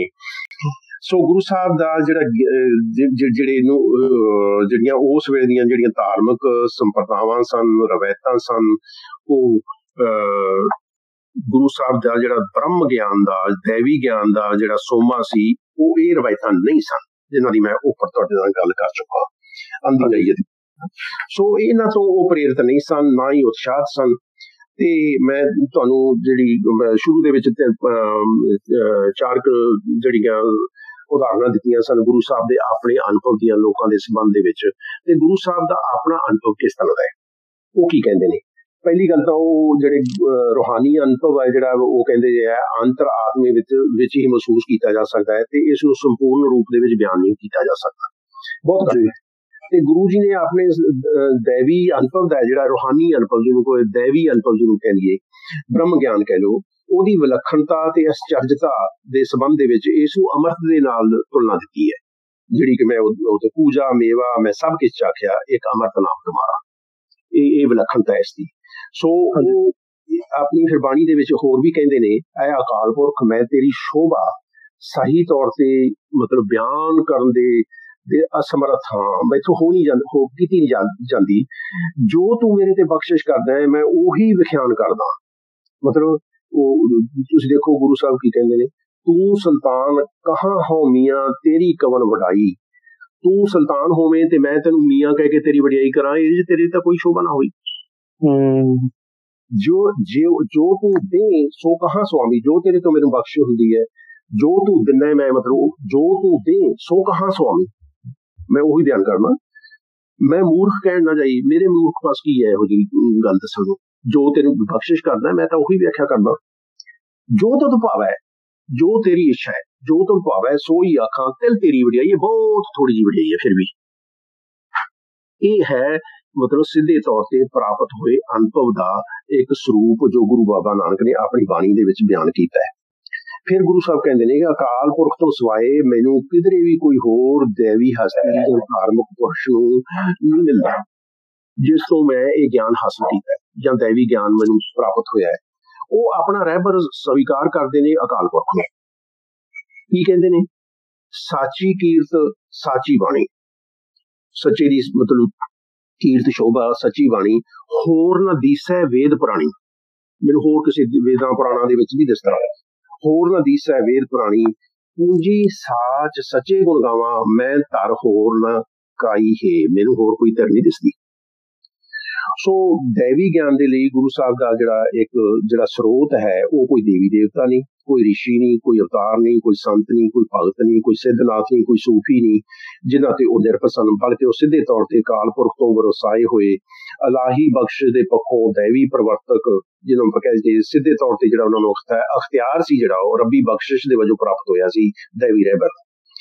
ਤੇ ਮਹੱਤਵਪੂਰਨ ਗੱਲ ਇਹ ਹੈ ਕਿ ਦੈਵੀ ਅਧਿਕਾਰ ਪ੍ਰਤੀ ਜਿਹੜਾ ਇਸ ਤਰ੍ਹਾਂ ਦਾ ਦਾਅਵਾ ਹੈ ਵੀ ਮੈਂ ਜੋ ਮੈਨੂੰ ਅਕਾਲ ਪੁਰਖ ਤੋਂ ਪ੍ਰਾਪਤ ਹੋ ਰਿਹਾ ਹੈ ਮੈਂ ਉਹੀ ਬਿਆਨ ਕਰ ਰਹਾ ਹਾਂ, ਇਸ ਤਰ੍ਹਾਂ ਦਾ ਜਿਹੜਾ ਦਾਅਵਾ ਹੈ, ਜਿਹੜਾ ਕਲੇਮ ਹੈ, ਮੱਧ ਯੁੱਗ ਦੇ ਵਿੱਚ ਕਿਸੇ ਸੰਤ ਪਰੰਪਰਾ ਦੇ ਭਗਤ ਨੇ, ਸੂਫੀ ਨੇ ਜਾਂ ਜੋਗੀ ਨੇ ਨਹੀਂ ਕੀਤਾ। ਭਗਤੀ ਲਹਿਰ ਦੇ ਮੁਕੰਮਲ ਇਤਿਹਾਸ ਦੇ ਉੱਤੇ ਤੁਸੀਂ ਨਜ਼ਰ ਮਾਰ ਕੇ ਦੇਖ ਲਓਗੇ, ਕਿਸੇ ਨੇ ਇਸ ਤਰ੍ਹਾਂ ਦਾ ਇੱਕ ਕਲੇਮ ਨਹੀਂ ਕੀਤਾ ਕਿ ਮੇਰੀ ਅਥਾਰਟੀ ਜਿਸ ਆਧਾਰ ਤੇ ਮੈਂ ਗੱਲ ਕਰ ਰਿਹਾ ਮੈਨੂੰ ਸਿੱਧੇ ਤੌਰ ਤੇ ਅਕਾਲ ਪੁਰਖ ਤੋਂ ਪ੍ਰਾਪਤ ਹੋਇਆ ਜਿਹੜਾ ਸੰਦੇਸ਼ ਹੈ ਮੈਂ ਉਹ ਵੰਡਦਾ ਪਿਆ। ਜਦੋਂ ਅਸੀਂ ਉਹ ਰਿਲੇਸ਼ਨਸ਼ਿਪ ਦੇਖੀਏ, ਮਤਲਬ ਫਿਰ ਉਹ ਜੋ ਭਗਤੀ ਮੂਵਮੈਂਟ ਹੋਈ ਆ, ਅਸੀਂ ਜਿੱਦਾਂ ਬਾਬੇ ਨਾਨਕ ਦਾ ਹੁਣ ਤਾਂ ਐਸਟੈਬਲਿਸ਼ ਕਰ ਲਿਆ, ਬਾਬਾ ਨਾਨਕ ਵੱਖੀ ਸੀ ਉਸ ਮੂਵਮੈਂਟ ਤੋਂ, ਉਹਦੇ ਬਾਵਜੂਦ ਵੀ ਫਿਰ ਜੋ ਭਗਤਾਂ ਦੀ ਬਾਣੀ ਗੁਰੂ ਗ੍ਰੰਥ ਸਾਹਿਬ 'ਚ ਪਈ ਹੈ, ਕਿਉਂਕਿ ਲੋਕ ਉੱਥੇ ਕਾਫੀ ਕਨਫਿਊਜ਼ਨ ਖਾ ਜਾਂਦੇ ਆ, ਕਿਉਂਕਿ ਭਗਤਾਂ ਦੀ ਬਾਣੀ ਪਈ ਹੈ ਤਾਂ ਇਹਦਾ ਮਤਲਬ ਬਾਬਾ ਨਾਨਕ ਵੀ ਉਹਨਾਂ ਨਾਲ ਕੋਈ ਨਾ ਕੋਈ ਮੇਲ ਤੋਲ ਆਈਡੀਓਲੋਜੀਕਲ ਤੌਰ ਤੇ ਰੱਖਦੇ ਹੋਣੇ, ਤਾਂ ਫਿਰ ਉਹਦਾ ਫਿਰ ਹੈਦਾ ਕਿ ਉਹ ਮਤਲਬ ਇੱਕ ਕੰਪੇਅਰ ਐਂਡ ਕੰਟਰਾਸਟ ਦੀ ਚੀਜ਼ ਹੈ ਕਿ ਆ ਕਾਮਨ ਬਲੀਫ ਆ, ਪਰ ਸਾਡੀ ਸਿੱਖਾਂ ਦੀ ਇਹ ਬਲੀਫ ਆ, ਜਾਂ ਉਹਦਾ ਫਿਰ ਮਤਲਬ ਕੀ ਹੋਇਆ ਉਸ ਲਾਈਟ 'ਚ? ਜਿਹੜੇ ਇਹ ਕਈ ਵਾਰੀ ਸਵਾਲ ਉੱਠਦਾ ਹੈ ਕਿ ਇਹਦਾ ਮੰਤਵ ਕੀ ਹੈ। ਇਹ ਆਮ ਤੌਰ ਤੇ ਜਿਹੜਾ ਹੈਗਾ ਕਿ ਸਮਾਜਿਕ ਤੌਰ ਤੇ ਜਿਹੜੀ ਉਸ ਵੇਲੇ ਦੀ ਜਿਹੜੀ ਸੋਸ਼ਲ ਇਨਜਸਟਿਸ ਸੀ, ਕਿਉਂਕਿ ਤੁਸੀਂ ਭਗਤਾਂ ਦੀ ਬਾਣੀ ਨੂੰ ਜਦੋਂ ਪੜ੍ਹੋਗੇ ਤੇ ਤੁਹਾਨੂੰ ਉਹਦੇ ਵਿੱਚ ਇੱਕ ਬਹੁਤ ਵੱਡੇ ਵਿਦਰੋਹ ਦੀ ਮਤਲਬ ਭਾਵਨਾ ਤੁਹਾਨੂੰ ਦਿਸੇਗੀ ਜੀ, ਪ੍ਰਵਾਨ ਨਹੀਂ ਕਰਦੇ। ਅੱਛਾ, ਪਰ ਜੇ ਮੈਂ ਆਪਾਂ ਇਸ ਜਿਹੜੀ ਸਵਾਲ ਨੂੰ ਇਸ ਨੂੰ ਆਪਾਂ ਅੰਤ ਤੇ ਲੈ ਜਾਈਏ ਤੇ ਜ਼ਿਆਦਾ ਬੈਟਰ ਹੋਏਗਾ, ਆਪਾਂ ਗੱਲ ਕਰਾਂਗੇ ਉਹਦੀ। ਆਪਾਂ ਹਾਲ ਦੀ ਕਰੀਏ, ਆਪਾਂ ਗੁਰੂ ਬਾਬਾ ਨਾਨਕ ਦਾ ਜਿਹੜਾ ਵਿਲੱਖਣਤਾ ਹੈ ਨਾ ਉੱਥੋਂ ਉਸ ਨੂੰ ਗੱਲ ਨੂੰ ਆਪਾਂ ਕੰਟੀਨਿਊ ਕਰਦੇ ਹਾਂ ਜ਼ਰੂਰ। ਹੁਣ ਇਹਦੇ ਵਿੱਚ ਮਤਲਬ ਮੈਂ ਤਾਂ ਕਿਹਾ ਵੀ ਕਿਉਂਕਿ ਗੁਰੂ ਬਾਬਾ ਨਾਨਕ ਨੇ ਆਪਣੀ ਬਾਣੀ ਦੇ ਵਿੱਚ ਨਾਮ ਦੇ ਬਾਰੇ ਇੱਕ ਛੋਟੀ ਜੀ ਇੱਕ ਆਈ ਹੈ, ਕਿਸੇ ਮਤਲਬ ਭਗਤ ਦਾ ਨਾਂ ਨਹੀਂ ਲਿਆ। ਹਾਂਜੀ, ਨਾਮ ਦਿਓ ਮੁਖ ਲਾਇਆ, ਮਤਲਬ ਜਿਹੜਾ ਹੈਗਾ ਨਾ ਜਿਹੜਾ ਹੈਗਾ ਉਹ ਆਸਾ ਦੀ ਵਾਰ ਦੇ ਵਿੱਚ ਆਇਆ, ਸਿਰਫ ਇੰਨਾ, ਹੋਰ ਕਿਸੇ ਭਗਤ ਦਾ ਨਾਂ ਨਹੀਂ ਆਇਆ ਗੁਰੂ ਬਾਬਾ ਨਾਨਕ ਦੀ ਬਾਣੀ ਦੇ ਵਿੱਚ। ਅੱਛਾ, ਆਪਾਂ ਗੱਲ ਅੱਗੇ ਚਲਾਉਣੀ ਆ ਤੇ ਇਹ ਮਤਲਬ ਮੇਰੇ ਕਹਿਣ ਦਾ ਜਦੋਂ ਗੁਰੂ ਬਾਬਾ ਨਾਨਕ ਦਾ ਇਸ ਤਰ੍ਹਾਂ ਦਾ ਅਖਤਿਆਰ ਹੈ ਜਿਹੜਾ ਕਿ ਮੈਂ ਜਿਹੜਾ ਸਿੱਧੇ ਤੌਰ ਤੇ ਅਕਾਲ ਪੁਰਖ ਤੋਂ ਪ੍ਰਾਪਤ ਹੋਇਆ ਜਿਹੜਾ ਇਲਹਾਮ ਹੈ, ਉਸ ਦਾ ਸੰਦੇਸ਼ ਹੈ ਮਨੁੱਖਤਾ ਨੂੰ ਦੇ ਅੱਗੇ ਪ੍ਰਗਟ ਕਰ ਰਿਹਾ।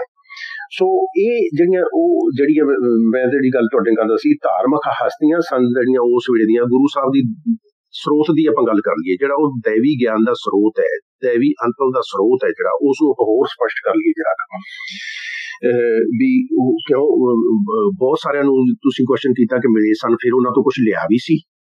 ਹਾਂਜੀ, ਇਹ ਕੁਐਸਚਨ ਆਉਂਦਾ ਹੈ ਤੇ ਗੁਰੂ ਸਾਹਿਬ ਨੇ ਨਿਸ਼ਚਿਤ ਤੌਰ ਤੇ ਆਪਣਾ ਜਿਹੜਾ ਅਨੁਭਵ ਦੇ ਜਦੋਂ ਉਹ ਮਿਲੇ ਸਨ ਲੋਕਾਂ ਤੋਂ, ਸਾਰਾ ਕੁਝ ਉਹਨਾਂ ਨੂੰ ਵਿਚਾਰ ਚਰਚਾ ਵੀ ਕੀਤੀਆਂ ਸਨ ਤੇ ਅਖੀਰ ਦੇ ਵਿੱਚ ਜਿਹੜਾ ਉਹਨਾਂ ਨੇ ਆਪਣਾ ਐਂਡ ਦੇ ਵਿੱਚ ਜਾ ਕੇ ਉਸ ਨੂੰ ਜੋ ਨਿਸ਼ਚਿਤ ਕੀਤਾ, ਜਿਸ ਨਤੀਜੇ ਤੇ ਉਹ ਪਹੁੰਚੇ, ਨਿਰਣੇ ਤੇ ਪਹੁੰਚੇ ਤੇ ਉਸ ਨੂੰ ਅੱਗੇ ਅਮਲ ਦੇ ਵਿੱਚ ਲਿਆਂਦਾ। ਇੱਥੇ ਆਪਾਂ ਗੱਲ ਜਿਹੜੀ ਲੋਕ ਇਹ ਕੁਝ ਕਹਿੰਦੇ ਸਨ, ਜਿਹੜੇ ਗੁਰੂ ਸਾਹਿਬ ਜਿਹੜੇ ਕਹਿੰਦੇ ਨੇ, ਕੌਣ ਗੁਰੂ ਪੈ ਦੀਖਿਆ ਲੇਵਾ ਕਹਿ ਪੈ ਮੁੱਲ ਕਰਾਵਾਂ, ਮਤਲਬ ਗੁਰੂ ਸਾਹਿਬ ਦੀ ਜਿਹੜੀ ਆਤਮਿਕ ਤ੍ਰਿਪਤੀ ਕਿੱਥੋਂ ਹੋਈ ਸੀ, ਮੇਰੇ ਲਾਲ ਜੀਓ ਤੇਰਾ ਅੰਤ ਨਾ ਜਾਣਾ।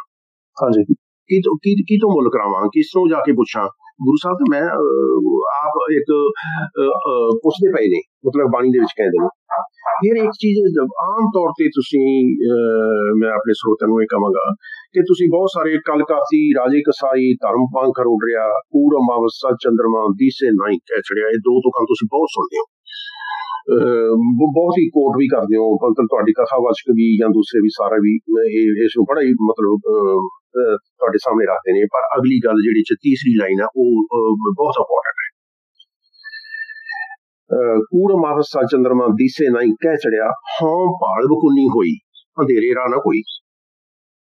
ਮੈਂ ਭਾਲ ਕੇ ਥੱਕ ਗਿਆ, ਇਸ ਅੰਧਕਾਰ ਦੇ ਜ਼ਮਾਨੇ 'ਚ ਮੈਨੂੰ ਤਾਂ ਰਾਹ ਨਹੀਂ ਕੋਈ ਦਿਸਦਾ ਪਿਆ ਹੈ। ਇਹ ਇੱਕ ਗੁਰੂ ਬਾਬਾ ਨਾਨਕ ਦੀ ਉਸ ਵੇਲੇ ਦੀ ਮਤਲਬ ਜਿਹੜੀ ਸਥਿਤੀ ਹੈ, ਉਸ ਵੇਲੇ ਦੇ ਧਾਰਮਿਕ ਜਿਹੜੀਆਂ ਪਰੰਪਰਾਵਾਂ ਨੇ ਉਹਨਾਂ ਦੇ ਸੰਬੰਧ ਦੇ ਵਿੱਚ। ਹਾਂ ਭਾਲ ਬਕੁੰਨੀ ਹੋਈ ਅੰਧੇਰੇ ਰਾਹ ਨੇ ਕੋਈ ਰਾਹ ਦਸੇਰਾ ਨਹੀਂਗਾ। ਸਿੱਧਾ ਨੇ ਉਹ ਪ੍ਰਸ਼ਨ ਪੁੱਛਿਆ ਸੀ ਵੀ ਸੰਨਿਆਸੀਆਂ ਵਾਂਗ ਕਿਉਂ ਤੁਸੀਂ ਘਰ-ਬਾਰ ਤਿਆਗ ਕੇ ਭਰਮਣ ਕਰਨ ਦਾ ਰਸਤਾ ਛੱਡਿਆ ਤੇ ਕਿਸ ਕਿਸਮ ਦੇ ਸੌਦੇ ਪੱਤੇ ਦੀ ਭਾਲ ਕਰਦੇ ਪਏ ਹੋ ਹੈ। ਕਿਸ ਵਖਰ ਕੇ ਤੁੰਬਣ ਜਾ ਰਹੇ, ਕਿਉਂ ਕਰ ਸਾਥ ਲਗਾਵੋ ਪਾਰੇ, ਗੁਰਮੁਖ ਖੋਜਤ ਪਏ ਉਦਾਸੀ, ਦਰਸ਼ਨ ਕੇ ਤਾਈ ਭੇਖ ਨਿਵਾਸੀ, ਸੱਚ ਵਖਰ ਕੇ ਹਮਣ ਜਾਏ। ਸੱਚ ਦੇ ਖੋਜੀ ਹਾਂ ਅਸੀਂ ਤਾਂ। ਉਹ ਜਿਹਦੇ ਚ ਗਿਆ ਸੀ ਕਿਸ ਕਾਰਨ ਗ੍ਰਹਿ ਤਜੋ ਉਦਾਸੀ, ਕਿਸ ਕਾਰਨ ਇਹ ਭੇਖ ਨਿਵਾਸੀ ਵੀ ਹੈ, ਭਰਮਣ ਕਰਨ ਦੀ ਰੀਤ ਤੁਸੀਂ ਕਿਉਂ ਅਪਣਾ ਲਈ ਹੈ, ਕੀ ਲੱਭਦੇ ਪਿਓ ਤੁਸੀਂ।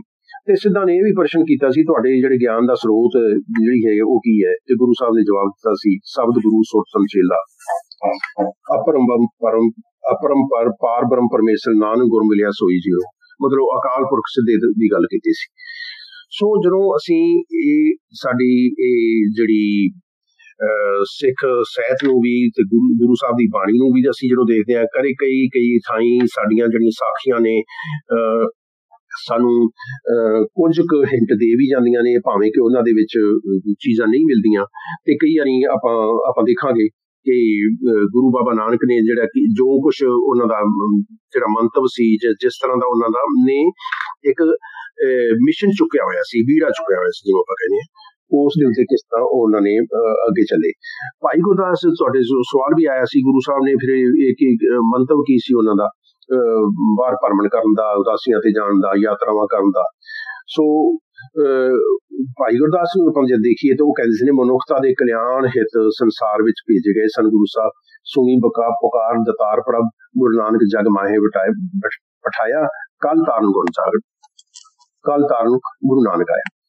ਅੱਛਾ, ਹੁਣ ਜਦੋਂ ਤੁਸੀਂ ਪ੍ਰਾਤਨ ਜਨਮ ਸਾਖੀ ਚ ਗੱਲ ਕਰੋਗੇ ਨਾ ਪੜੋਗੇ ਤੇ ਉਹਦੇ ਵਿੱਚ ਆਉਂਦਾ ਹੈ ਕਿ ਗੁਰੂ ਸਾਹਿਬ ਨੂੰ ਪਰਮਾਤਮਾ ਦੀ ਦਰਗਾਹ ਦੇ ਵਿੱਚ ਅਕਾਲ ਪੁਰਖ ਦੇ ਨਾਲ ਵਾਰਤਾਲਾਪ ਕਰਵਾਈ ਗਈ ਹੈ ਤੇ ਉੱਥੇ ਗੁਰੂ ਸਾਹਿਬ ਨੂੰ ਜਿਹੜਾ ਇੱਕ ਦੇਵੀ ਰਹਿਬਰ ਦੇ ਤਰੋਂ ਦੇ ਵਜੋਂ ਥਾਪੇ ਜਾਣ ਦੀ ਜਿਹੜੀ ਗੱਲ ਆ ਜਾਂਦੀ ਹੈ ਉਹਦੇ ਚ ਮੈਂ ਸੰਖੇਪ ਜਿਹੀ ਗੱਲ ਕਰਦਾ।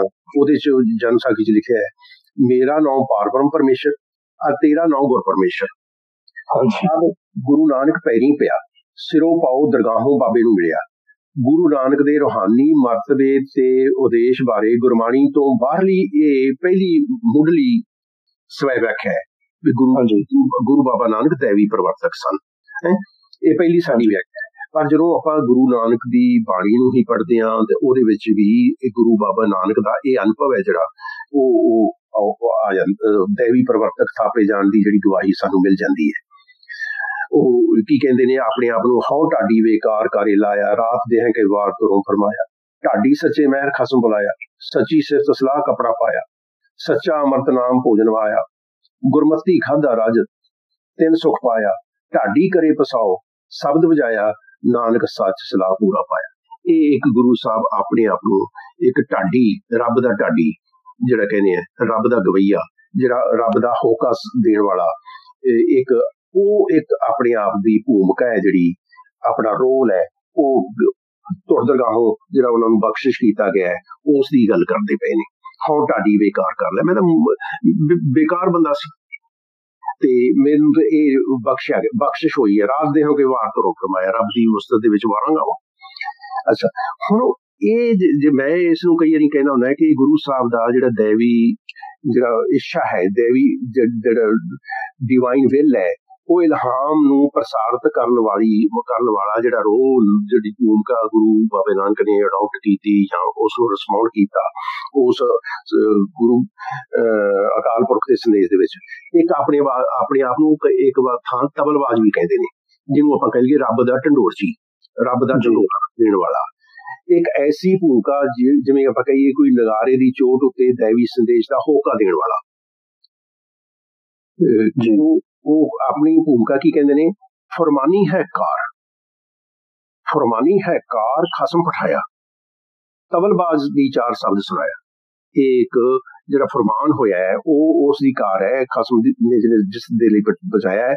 ਇੱਕ ਤਬਲਬਾਜ਼ ਹੈ ਜਿਹੜਾ ਢੰਡੋਰਚੀ ਹੈ, ਉਹਨੇ ਇਹ ਸ਼ਬਦ ਸੁਣਾ ਰਿਹਾ। ਸੋ ਗੁਰੂ ਸਾਹਿਬ ਨੇ ਆਪਣਾ ਦੇਵੀ ਇਲਹਾਮ ਹੈ ਜਿਹੜਾ ਸ਼ਬਦ ਰੂਪ ਦੇ ਵਿੱਚ ਜਿਹੜੀ ਆਪਣੀ ਬਾਣੀ ਦੇ ਰਾਹੀਂ ਪ੍ਰਗਟ ਕੀਤਾ ਤੇ ਉਹ ਕਹਿੰਦੇ ਨੇ ਕਿ ਆਪੇ ਜਾਣਾ ਹੈ ਸਰਬ ਵਿਚਾਰ, ਅੱਖਰ ਨਾਨਕ ਆਖਿਓ ਆਪ। ਇਹ ਅਕਾਲ ਪੁਰਖ ਨੇ ਮੇਰੇ ਮੂੰਹੋਂ ਕਹਾਇਆ ਹੈ। ਉਹ ਜੈਸੀ ਮੈਂ ਆਵੇ ਖਸਮ ਦੀ ਬਾਣੀ ਤੁਸੀਂ ਤਾਂ ਬਹੁਤ ਵਾਰੀ ਸੁਣਿਆ ਹੋਊਗਾ। ਇੱਥੇ ਮੈਂ ਤੁਹਾਨੂੰ ਇੱਕ ਹੋਰ ਤੁਕ ਤੁਹਾਡੇ ਸਾਹਮਣੇ ਉਦਾਹਰਨ ਦਿੰਦਾ ਹੈ ਗੁਰੂ ਬਾਬਾ ਨਾਨਕ ਦੀ ਬਾਣੀ ਦੇ ਵਿੱਚੋਂ। ਅੱਖਰ ਲਿਖੇ ਸਹੀ ਗਾਵਾਂ ਅਵਰ ਨਾ ਜਾਣਾ ਬਾਣੀ। ਜਿਹੜੇ ਬਾਣੀ ਸੀ ਉਤਰੀ ਉਹ ਲਿਖੀ, ਉਹ ਗੁਰੂ ਬਾਬਾ ਨਾਨਕ ਲਿਖਦੇ ਰਵੇ ਤੇ ਉਹੀ ਗਾ ਰਿਹਾ, ਹੋਰ ਕੁਛ ਨਹੀਂ ਮੈਂ ਗਾ ਰਿਹਾ। ਅੱਖਰ ਲਿਖੇ ਸਹੀ ਗਾਵਾਂ ਅਵਰ ਨਾ ਜਾਣਾ ਬਾਣੀ। ਸੋ ਗੁਰੂ ਸਾਹਿਬ ਜਦੋਂ ਇਸ ਤਰ੍ਹਾਂ ਦਾ ਇਹ ਜਿਹੜਾ ਆਪਾਂ ਕ੍ਰਾਂਤੀਕਾਰੀ ਸੰਦੇਸ਼ ਦਿੰਦੇ ਸਨ, ਜਿਹਦੇ ਵਿੱਚ ਹਰ ਕਿਸਮ ਦੇ ਜਿਹੜੇ ਬਦੀ ਦਾ ਉਹਨਾਂ ਨੇ ਉੱਤੇ ਉਂਗਲ ਉਠਾਈ, ਟੀਕਾ ਟਿੱਪਣੀ ਕੀਤੀ ਤੇ ਉਹ ਗੁਰੂ ਸਾਹਿਬ ਦੇ ਉੱਤੇ ਬਹੁਤ ਸਾਰੀਆਂ ਤੋਹਮਤਾਂ ਵੀ ਲੱਗੀਆਂ। ਗੁਰੂ ਸਾਹਿਬ ਆਪਣੀ ਬਾਣੀ ਦੇ ਵਿੱਚ ਕਹਿੰਦੇ ਨੇ, ਹਉ ਢਾਡੀ ਕਾ ਨੀਚ ਜਾਤ ਹੋਰ ਉੱਤਮ ਜਾਤ ਸਦਾਏ ਤੇ। ਗੁਰੂ ਸਾਹਿਬ ਨੂੰ ਨੀਚ ਕਹਿੰਦੇ ਸਨ ਲੋਕ ਵੀ। ਦੇਖੋ ਇਹ ਬਾਹਮਣ ਸਾਡੀ ਸਮਾਜ ਦੂਜੀ ਵਿਵਸਥਾ ਹੈ ਜਿਹੜੀ ਸਾਡੀ ਜਾਤ ਪਾਤ ਦੀ, ਉਹਨੂੰ ਛੱਡ ਕੇ ਨੀਚਾਂ ਨਾਲ ਬੈਠ ਕੇ ਮਜਲਸਾਂ ਕਰਦਾ ਹੈ, ਇਹ ਤਾਂ ਨੀਚ ਹੈ। ਹਉ ਢਾਡੀ ਮੈਂ ਢਾਡੀ ਰੱਬ ਦਾ, ਹਉ ਢਾਡੀ ਕਾ ਨੀਚ ਜਾਤ ਤੇ ਹੋਰ ਉੱਤਮ ਜਾਤ ਸੁਣਾਉਂਦੇ, ਆਪਣੇ ਆਪ ਨੂੰ ਉੱਤਮ ਜਾਤ ਵਾਲੇ ਕਹਿੰਦੇ ਨੇ, ਮੈਨੂੰ ਨੀਚ ਦੱਸਦੇ ਨੇ। ਫਿਰ ਉਹ ਇੱਕ ਥਾਂ ਹੋਰ ਕਹਿੰਦੇ ਨੇ, ਕੋਈ ਕਹੇ ਭੂਤਨਾ ਕੋ ਕਹੇ ਬਤਾਲਾ। ਕੋਈ ਮੇਰੇ ਤੇ ਤੋਮਤਾ ਲਾਉਂਦਾ ਹੈ, ਮੈਨੂੰ ਭੂਤਾਂ ਚਮੜੇ ਨੇ, ਏਵਲ ਸਵੈਟ ਆ ਗਈ ਹੈ, ਰਿਸ਼ਤਾ ਇਹ ਤਾਂ ਪਾਗਲ ਹੋ ਗਿਆ। ਪਿਆਰ ਦਵਾ ਨਕਸ਼ਾ ਕਰਨਾ ਕੁਛ ਤੇ ਮੈਂ ਤਾਂ ਅਕਾਲ ਪੁਰਖ ਦੀ ਮਸਤੀ ਚ ਮਤਲਬ ਉਹ ਦੀਵਾਨਾ ਹੋਇਆ। ਕਹਿ ਲਓ ਇਹ ਇੱਕ ਗੁਰੂ ਸਾਹਿਬ ਦੇ ਉੱਤੇ ਤੋਹਮਤਾਂ ਵੀ ਲੱਗੀਆਂ ਜਦੋਂ ਉਹਨਾਂ ਨੇ ਇਹ ਰੈਡੀਕਲ ਕਿਸਮ ਦਾ ਉਸ ਵੇਲੇ ਪ੍ਰਚਾਰ ਕੀਤਾ ਜਾਂ ਸੰਦੇਸ਼ ਦਿੱਤਾ। ਸੋ ਗੁਰੂ ਸਾਹਿਬ ਦੇ ਜਿਹੜੇ ਹੁਣ ਆਪਾਂ ਇੱਥੇ ਆ ਜਾਈਏ, ਗੁਰੂ ਸਾਹਿਬ ਨੇ ਜਿਹੜਾ ਸੰਦੇਸ਼ ਦਿੱਤਾ ਉਹਦੇ ਵਿੱਚ ਜਿਹੜੇ ਆਪਾਂ ਤਿੰਨ ਚੀਜ਼ਾਂ ਦੱਸੀਆਂ ਸਨ। ਇੱਕ ਤਾਂ ਹੁੰਦਾ ਡਾਕਟਰੀਨਲ ਸਿਧਾਂਤ ਗੁਰੂ ਬਾਬੇ ਨਾਨਕ ਨੇ ਕਿਹੜੇ ਦਿੱਤੇ, ਤੇ ਇੱਕ ਉਹਨਾਂ ਨੇ ਸਮਾਜ ਵਿੱਚ ਰਹਿਣ ਦਾ ਕੀ ਸਾਡੇ ਵਾਸਤੇ ਮਰਿਆਦਾ ਸਥਾਪਿਤ ਕੀਤੀ ਸੀ, ਤਹਿਜ਼ੀਬ ਕਿਹੜੀ ਦਿੱਤੀ ਸੀ ਸਾਨੂੰ, ਤੇ ਤੀਸਰੀ ਗੱਲ ਸੀ ਸ੍ਰੀ ਧਾਰਮਿਕ ਤੌਰ ਤੇ ਬੰਦਗੀ ਕਿਸ ਤਰ੍ਹਾਂ ਤੁਸੀਂ ਕਰਨੀ ਹੈ। ਇਹ ਤਿੰਨ ਜਿਹੜੀਆਂ ਚੀਜ਼ਾਂ ਸੀ ਉਹ ਕਿਹੜੀਆਂ ਸੀ, ਉਹਦਾ ਕਿਵੇਂ ਸੀ। ਮੈਂ ਸੰਖੇਪ ਦੇ ਵਿੱਚ ਤੁਹਾਡੇ ਨਾਲ ਗੱਲ ਕਰਦਾ ਜਾਵਾਂ। ਸਿਧਾਂਤਕ ਤੌਰ ਤੇ ਇਹ ਸੀ ਕਿ ਬੁਨਿਆਦੀ ਵਿਸ਼ਵਾਸ ਜਿਸ ਦੇ ਵਿੱਚ ਆਪਾਂ ਕਹੀਏ ਦੇਵੀ ਹਸਤੀ ਦਾ ਸਰੂਪ ਹੈ, ਆਪਾਂ ਨੇਚਰ ਆਫ ਗੋਡ ਜਿਹਨੂੰ ਕਹਿੰਦੇ ਆ, ਇਸੇ ਤਰ੍ਹਾਂ ਜਗਤ ਰਚਨਾ ਹੈ ਜਿਹੜੀ, ਇਹਦਾ ਸਿਧਾਂਤ ਕੀ ਹੈ, ਤੇ ਮਨੁੱਖੀ ਜੀਵਨ ਦਾ ਲਕਸ਼ ਕੀ ਹੈ। ਕਿਸੇ ਵੀ ਤੁਸੀਂ ਧਾਰਮਿਕ ਰਹਿਬਰ ਦੇ ਸੰਬੰਧ ਦੇ ਵਿੱਚ ਜੇ ਅਧਿਐਨ ਕਰਨਾ ਹੋਵੇ ਤੇ ਮੈਂ ਹਮੇਸ਼ਾ ਤਿੰਨ ਚੀਜ਼ਾਂ ਇੰਪੋਰਟੈਂਟ ਸਮਝਦਾ। ਉਹ ਕਿਸ ਤਰ੍ਹਾਂ ਦੀ ਦੇਵੀ ਹਸਤੀ ਉਹਦੇ ਵਿੱਚ ਵਿਸ਼ਵਾਸ ਰੱਖਦਾ ਹੈ, ਨੰਬਰ 1। ਨੰਬਰ ਉਹ ਜਗਤ ਦੇ ਬਾਰੇ ਕਿਸ ਤਰ੍ਹਾਂ ਦਾ ਨਜ਼ਰੀਆ, ਵਰਲਡ ਵਿਊ ਜਿਹਨੂੰ ਆਪਾਂ ਕਹਿੰਦੇ ਹਾਂ। ਜਗਤ ਦੇ ਵਿੱਚ ਸਾਰੀ ਚੀਜ਼ਾਂ ਆ ਜਾਂਦੀਆਂ ਨੇ ਜਿਹਦੇ ਵਿੱਚ ਸਾਡੇ ਸੋਸ਼ਲ ਕੰਸਰਨ ਵੀ, ਰਾਜਨੀਤਿਕ, ਧਾਰਮਿਕ ਵੀ, ਇਹ ਸਾਰੀਆਂ ਚੀਜ਼ਾਂ ਆ ਜਾਂਦੀਆਂ ਜੀ।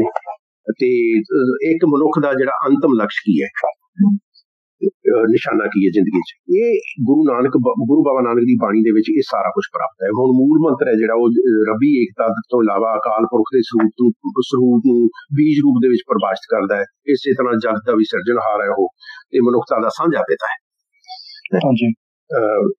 ਤੇ ਇਹ ਦੇਵੀ ਗਿਆਨ ਉੱਪਰ ਗੁਰੂ ਸਾਹਿਬ ਕਹਿੰਦੇ ਨੇ ਕਿ ਕਿਸੇ ਕਿਸਮ ਦੀ ਕਿਸੇ ਦੀ ਮਨੋਪਲੀ ਨਹੀਂ ਹੈ। ਜਿਹੜੀ ਦੇਵੀ ਇਲਹਾਮ ਹੈ, ਜਿਹੜੇ ਕਿ ਸਾਡੇ ਲੋਕ ਉਸ ਵੇਲੇ ਦੀਆਂ ਮਨੁੱਖ ਵੱਡੀਆਂ ਪਰੰਪਰਾਵਾਂ ਸਨ, ਜਿਹੜੇ ਕਹਿੰਦੇ ਸਨ ਕਿ ਵੇਦ ਸਾਡੇ ਇਹਨਾਂ ਦੀ ਮਨੋਪਲੀ ਹੈ, ਦੂਜੇ ਪਾਸੇ ਕੁਰਾਨ ਵਾਲੇ ਕਹਿੰਦੇ ਸਨ ਇਹਦੀ ਮਨੋਪਲੀ ਹੈ। ਤੇ ਗੁਰੂ ਸਾਹਿਬ ਨੇ ਦੇਵੀ ਗਿਆਨ ਉੱਪਰ ਕਿਸੇ ਦੇ ਏਕਾਧਿਕਾਰ ਨੂੰ ਸਵੀਕਾਰ ਨਹੀਂ ਸੀ ਕੀਤਾ, ਕਿਉਂਕਿ ਉਸੇ ਦੇ ਤੌਰ ਤੇ ਕਹਿੰਦੇ ਸੀ ਕਿ ਅਕਾਲ ਪੁਰਖ ਤੋਂ ਮੈਨੂੰ ਇਲਹਾਮ ਪ੍ਰਾਪਤ ਹੋਇਆ। ਇਟ ਮੀਨਸ ਉਹਨਾਂ ਨੂੰ ਏਕਾਧਿਕਾਰ ਹੈ, ਜਿਹੜੀ ਮਨੋਪਲੀ ਸੀ ਇਹਨਾਂ ਨੇ ਬਣਾਈ ਹੋਈ, ਉਹ ਸਵੀਕਾਰ ਨਹੀਂ ਸੀ।